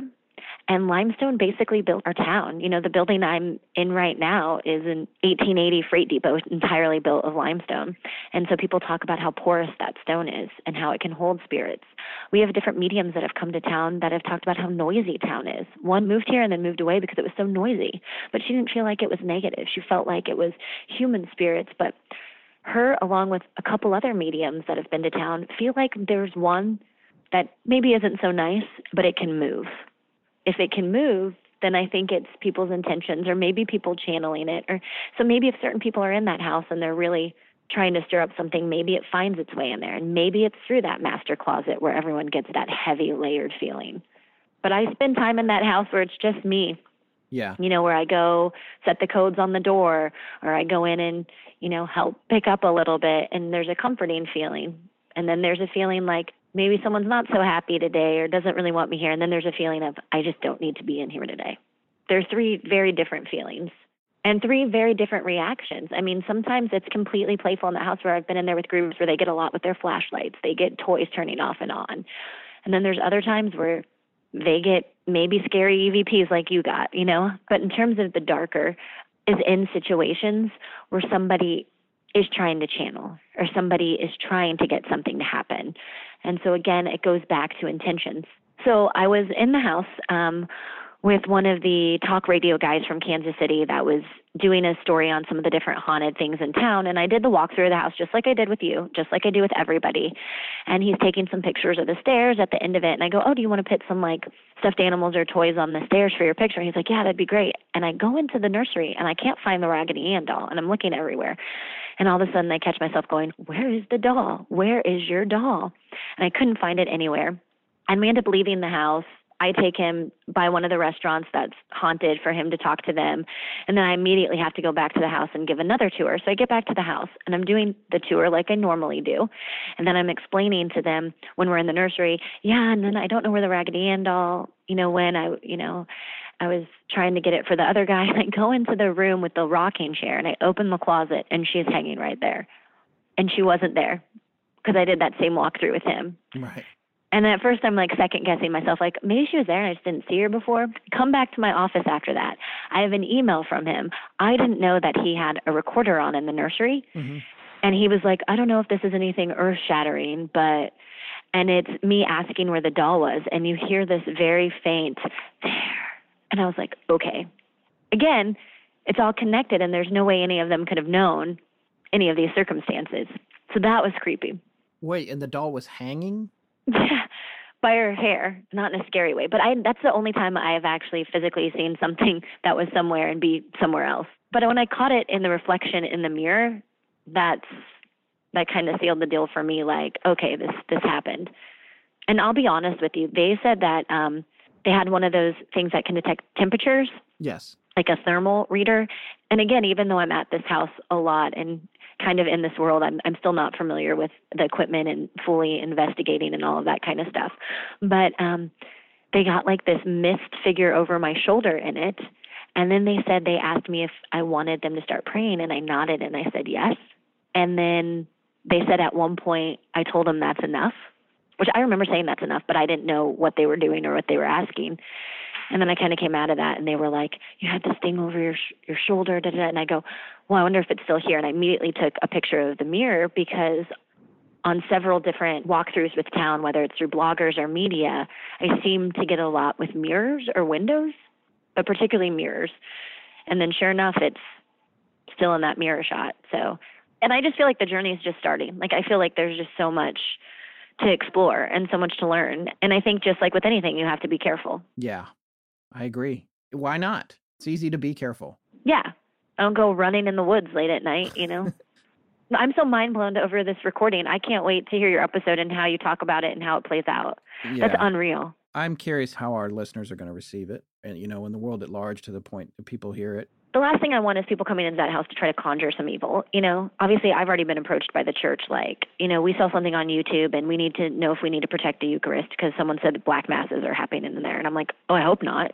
You know, but the good human spirits that are in there, there's good spirits in there, you know, and sometimes there's dark in the house that's not supposed to be there. And I don't want it to be viewed as this evil place or this horrible place. And I know sometimes it is on social media, you know? Yeah. But again, I don't think I'm 100% convinced that that's not the house. The house isn't evil. The house isn't bad. Right. You know? But there's something that can float. But that's no different than something that can, if your intentions are a certain way in your own home, you can invite something in your home, you know? I think it's the same thing. It just sees more people and people go in there wanting to have an experience. And sometimes they test the waters, like, I'm not getting this, but maybe if I ask for something bad, or maybe if I ask, you know, maybe if I tease it, you know? Yeah, that seems like a bad idea. Yeah, that's a horrible idea. That's why I made it a point, just to be safe, to lay down. I mean, I yelled at the stairs, like, you're not leaving here with me. You're not coming to my house. Like, no. And so sometimes I think it moves. I think it's just the one, or maybe it can bring other things with it, or another one with it. But I'm convinced that it moves. Well, on that note, thank you very, very much for your time today. Yeah, no, thanks for talking with me. I don't know if it's positive or negative that you have that experience that makes you believe a little more. Wow. Well, that was a really interesting insight from someone, as we said previously before the interview, who's there the most, probably. Yeah. These days, anyway. It's Maria. Yeah. She opens up the house. And so it's an interesting and I think important viewpoint from somebody who does spend a lot of time there and who, I guess like you, didn't know what to expect going in. But now that they has begun to form opinions. And as she says, a lot of things have happened that you just can't deny, that you have to think about and you have to come to terms with and form your own opinions about.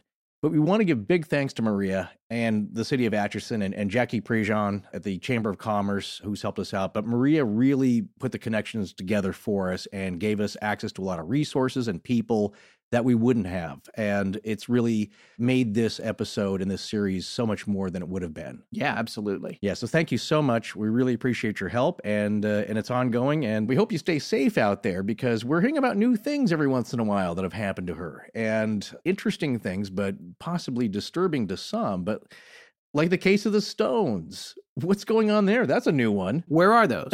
Where are the Stones?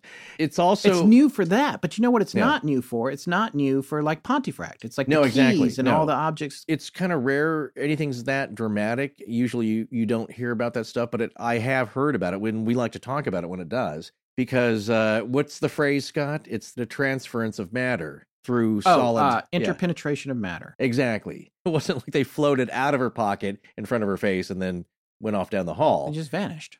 Yeah, they're somewhere else now. So and matter can be neither created nor destroyed, so they have to exist somewhere. They're by the laws of physics as we know them. I guess the molecules are somewhere. Yeah, but it's strange when you have to open the place up and you participate in a lot of these investigations, and so that's a fun part of her job. And I think, as she said, she never really planned for this kind of aspect of her job.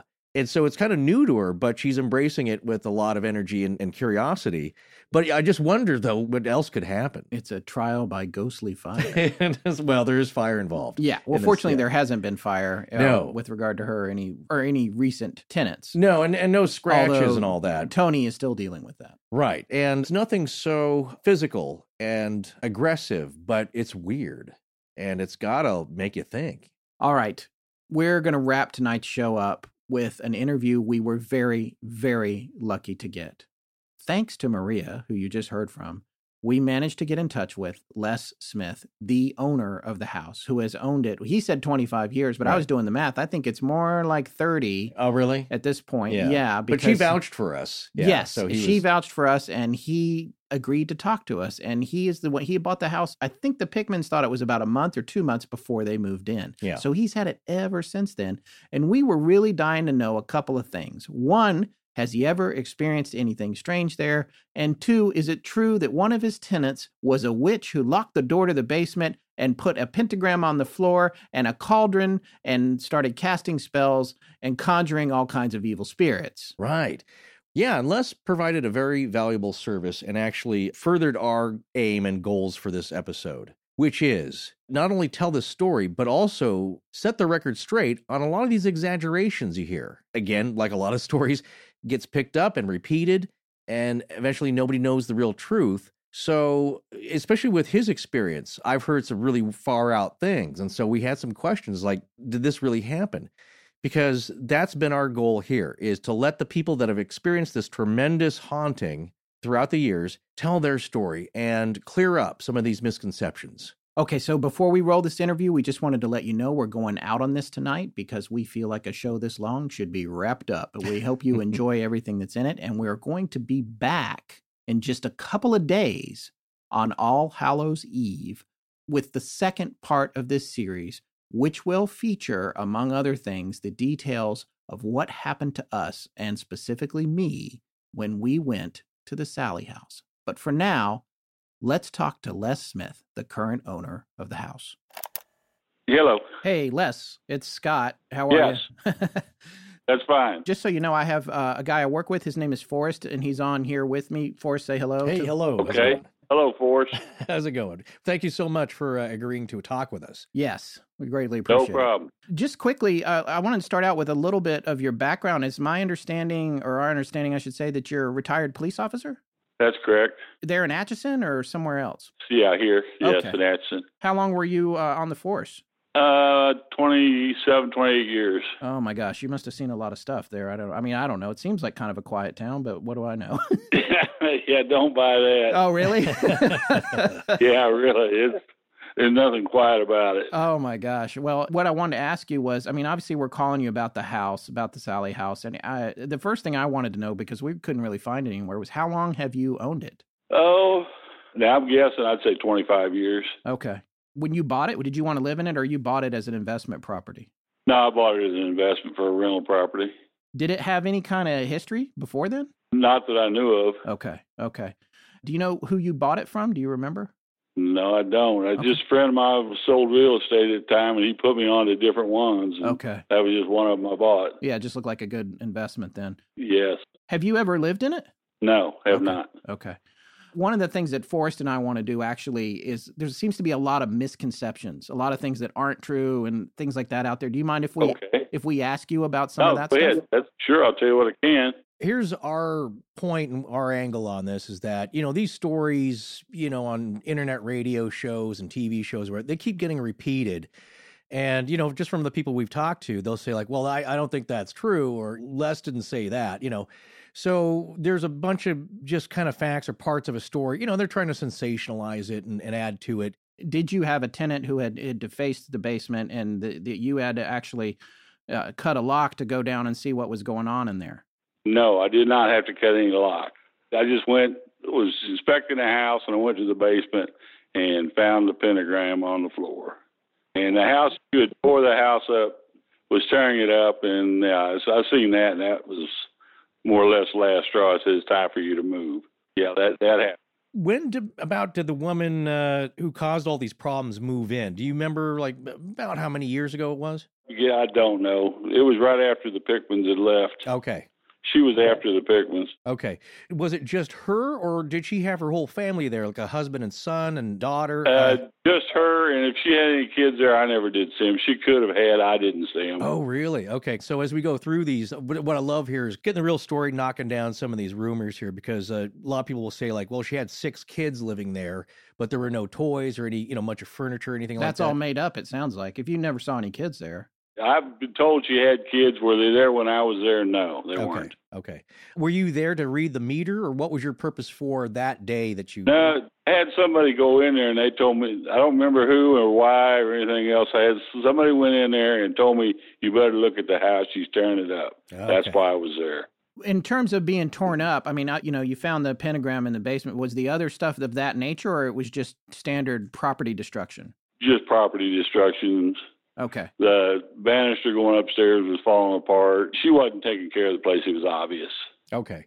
Was it anything odd about the furnishings in the house? Like, it seemed really weirdly bare, or didn't really have any personal touches. And then, things like lots of dark candles all over the place with drippings down the side, except the wicks weren't burned. No, if there was, I didn't notice it. Okay. All right. Another misconception. Talk about with her. No, I didn't. I've never witnessed that. Never. Okay. So basically, it looked pretty normal in there when you went in to visit and check up on the place. Yeah. Okay. Because of that description that a lot of people are furthering, that, she had like black candles set up all over the place and every level surface, and then they're all melted down, but the wicks aren't burned. People are trying to pump up the spookiness there. But no, okay.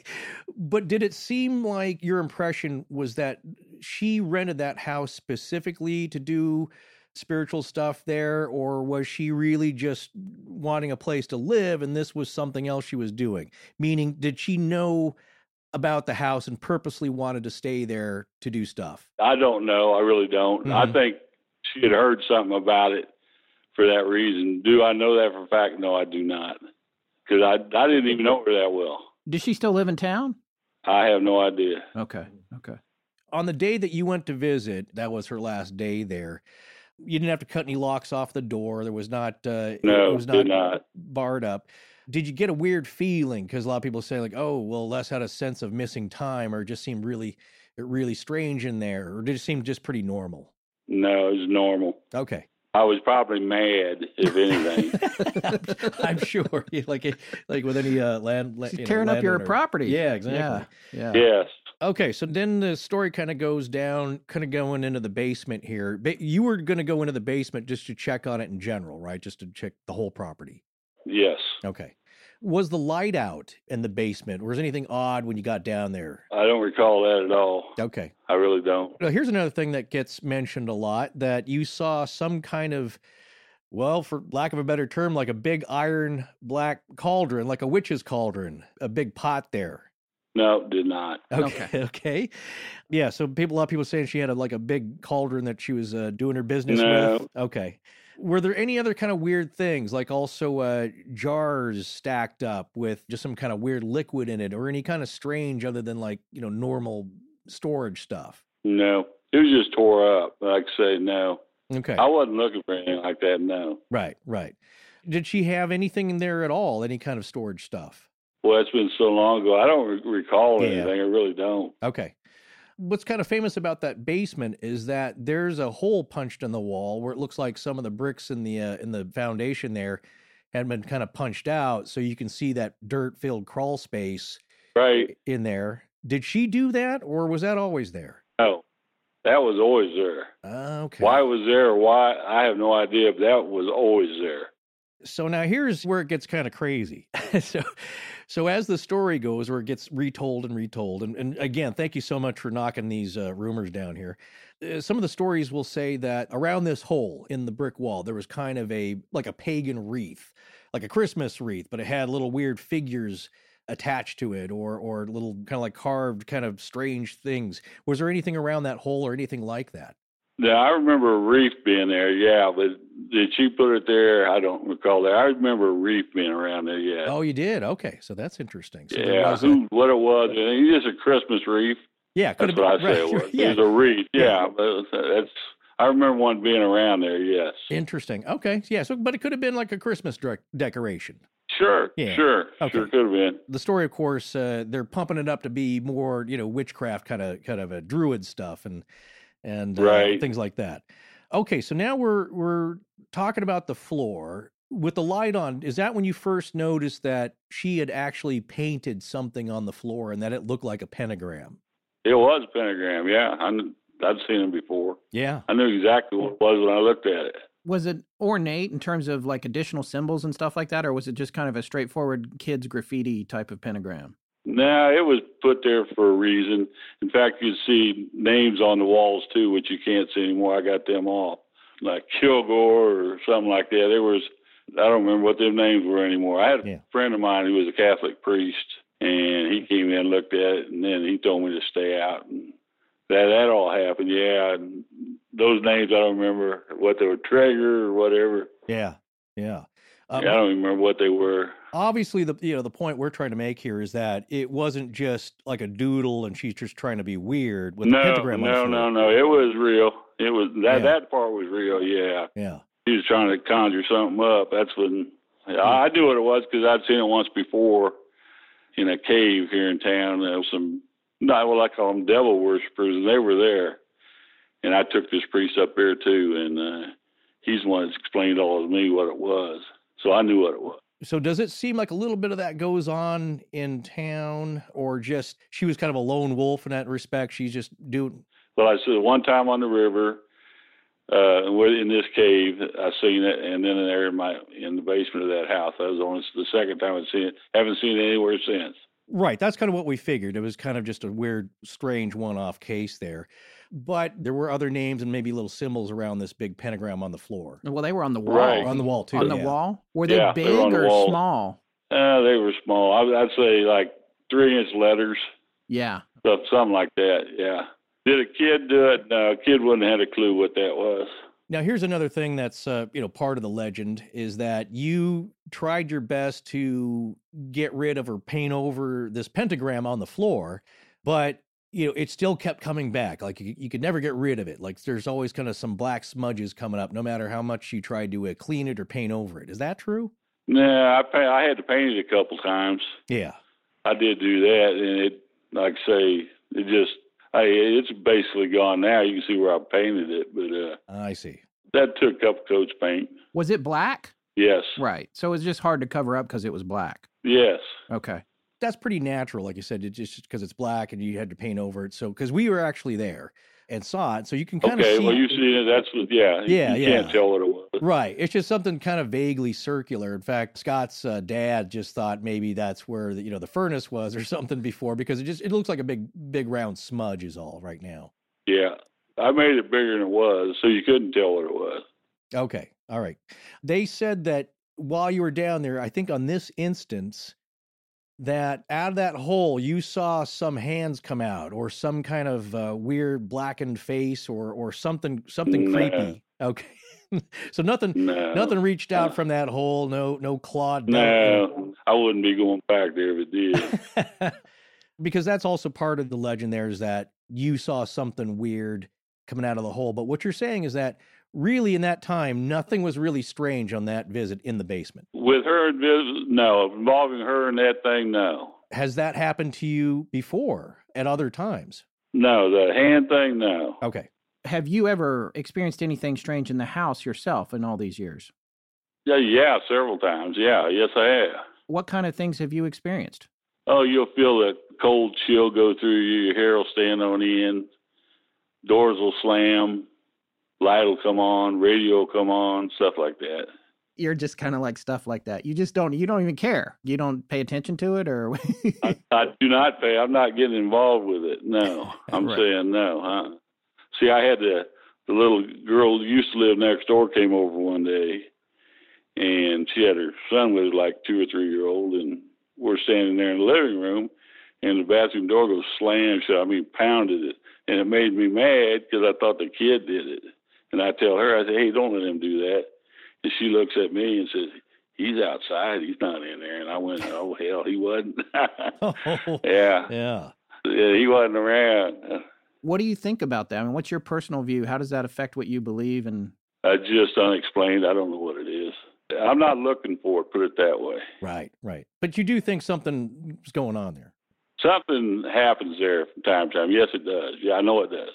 Okay, so kind of wrapping up the story of the woman who was the problem renter, what happened after you confronted her and said, hey, you can't be, damaging the place and painting stuff all over the walls or in the basement? I didn't say that. I just told her to get out. That was it? That was it. You get your stuff and get out of here. You're not staying here anymore. How did she take that? She didn't say a whole lot of anything. There's not much you could say. Yeah. Her story is that's not even a big story, but as far as I'm concerned with her and what she did, there's other people that had better stuff than that. Yeah, well, it does seem that way. We certainly talked to a bunch of people that do. Here's a question I'm curious about. You might not know about this because you only had the house 25 years, but, Maria was talking about how the front used to be the back and the back used to be the front when First Street was still there. Yes, yeah. Does that mean that porch was added later? I don't know how it was, but I know the back of the house used to be the front, yes. Yeah. Because you can't see it. Well, you can in this winter when all them leaves die out, all that growth came up, but the draw comes straight up to that house from the river. And it was a draw. And how they added up and everything else, I don't know. But you can see by the way it's built that was the front. And that was probably one of the first houses built there. Interesting. Wow. Well, she kind of knew what you were getting at and knew what she was doing and didn't give you a fuss. Yes. Just got her stuff together and cleared on out of there. Well, she took most of it. What she left, the rest of it went to the dump. But there was a bunch of stuff left. I didn't wait on her. Was she your last tenant? No. There was another kid, a friend of my brother's, his school teacher, was in there. He was only in there about a week. He was going to stay for 2 months because he got a new job, and he stayed a week because his son had gone upstairs and came down and he said he heard the kid talk. Said, "Who you talking to?" "That little girl up there." Oh, right. And he moved out. He moved right out. See, that's me right there. He moved out. I'm sorry. He sure did. Wow. He sure did. He said, I'm out of here. Have you had other people in since then? I know there was, yes. Yeah. After the Peckman, nobody stayed long. I don't remember how many. I just don't remember. Have you experienced in your ownership any sort of strange fire behavior? Fires, no. Okay. But aside from the door slamming, is there other things? Is there anything else that stands out to you as particularly shocked? Have you ever heard voices over there or sensed any or seen people that shouldn't have been there when should have been empty? No voices. Other things have happened to me out. Like I said, I don't like going into detail. I was up on a ladder one day, and a friend of mine wanted to walk through, and I said, "Go on." He went upstairs, and then I made some ghost noise, like trying to scare him. And I was on a ladder about 2 foot high, though, and the ladder went out like somebody kicked it from under me, and I fell to the floor, and I was mad because I thought he had done it, but he was upstairs. Somebody kicked the ladder out from under me. Yeah. I forget about that one. That's when I started getting a little airy. I said, Did you get hurt? Hurt physically? No. Okay. No. Wasn't hurt at all. Oh, that's good. It just startled me, but the ladder was kicked, and that was very weird. Yeah. Do you ever find people trying to break into the house? All the time. Just go around that house. If you was there to see all the screens that are missing, that's where somebody tried to break in. What do? They just get in there trying to hang out, or they don't damage it, do they? The inside, once they get in, no. Yeah. A couple times they stole the book with the register I haven't put in there. They've taken them. All right. Well, thank you so much. Thank you so much. It's so great to talk to you directly and clear up the misconceptions. That's what we like to do on our show is because set the record straight, Yeah. Good. It needs to be. Yeah. We agree. The problem is that people fantasize and they make all this stuff up, and then the made up stuff makes skeptics and other people think that real things aren't actually happening, and that's not the case. It's just that some of it is made up and some of it's real. Yeah, really. And like a lot of that stuff never happened. Yeah. Scott makes a good point because it's like there's weird stuff going on there and it might be just we believe in the spirit world and the hereafter and all that, and it could be just a few things, but when you start exaggerating and tacking stuff on to make it more sensational. Sure. it just doesn't do anybody any good other than maybe sell a few books or a TV show or something. Yeah, I'm not selling books, so. Yeah. No, like I say, that's why I don't like to tell my stories, because, you're making that up. Right, exactly. And that's why I don't like, I let other people do it. Exactly. Yeah. So that was, one of the biggest ones there that it kind of freaked me out was hearing that, when Les went down, that, some hands reached out from the hole and they were black and charred. And, no, I would never been back.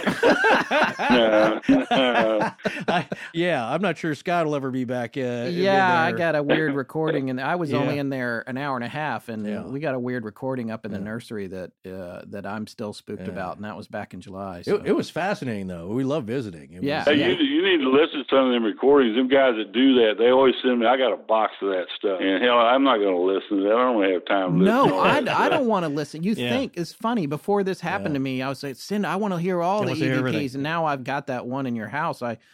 I'm like, I'm good. There you go. I'm good. Yeah, that's what I say. I'm good too. That's exactly what it is. Everything's good. That's right. Yeah. Like when Sightings came to town, I'll go ahead and tell you the story, short story. Sightings came to town, whenever that was, years ago. 92, 93 in there, I think. Okay. Yeah. Whenever they were coming to town, they're telling all there's good spirits up there in that house and everything else, and they had set up some kind of system, communication system. And I talk out, there's nobody there but me. And I say, hey, if there's anybody in this house, you don't want these people coming, you call my house. I wrote my number down on a piece of paper. You call this number. You let the phone ring twice. But do it twice. You have to do it twice, and I'll know it's you. You don't want people coming here. And I didn't think nothing about it, and I left. I was coming over about 10 o'clock the next morning to let them people in. The phone rings once and then twice, and I wait for the third ring. I'm not even thinking about it. Well, it don't ring again. So I head for the door because I didn't even think about it. And then the phone rings once, twice. I wait for the third ring, nothing. I said, so I pick it up, and all you hear is static. Then it hit me what I had said, and it was just static on the phone, just I said, holy, that scared the hell out of me. But then you went over and let them in. No, they were already in. I told him, what was that guy's name, whoever ran the show? I said, you finish up today because you're done after this. And they did. I don't know who it was. Yeah, that host. But I had them leave.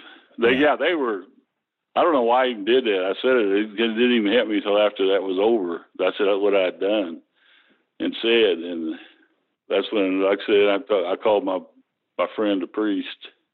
And he told me, you quit messing with that. Don't have anything to do with it. And ever since then, I don't, nothing. I'm not messing with it. So leave it alone. I did say one day, I was standing there and my hair got real cold and your hair stands on end. And I just said out loud, you mess with me and I'll burn this damn house down.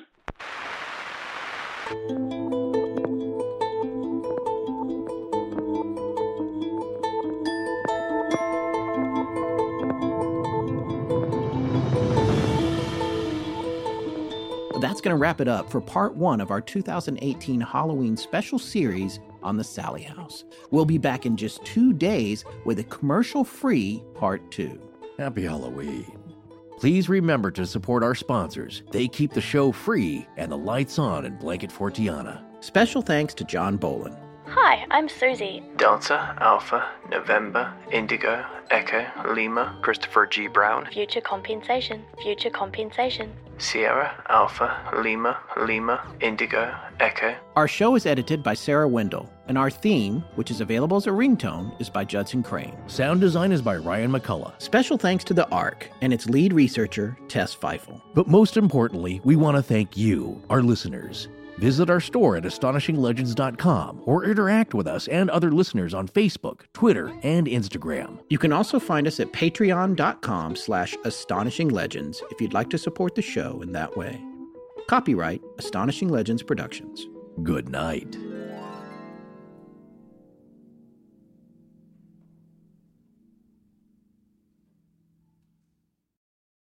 This episode is brought to you by Paramount Plus.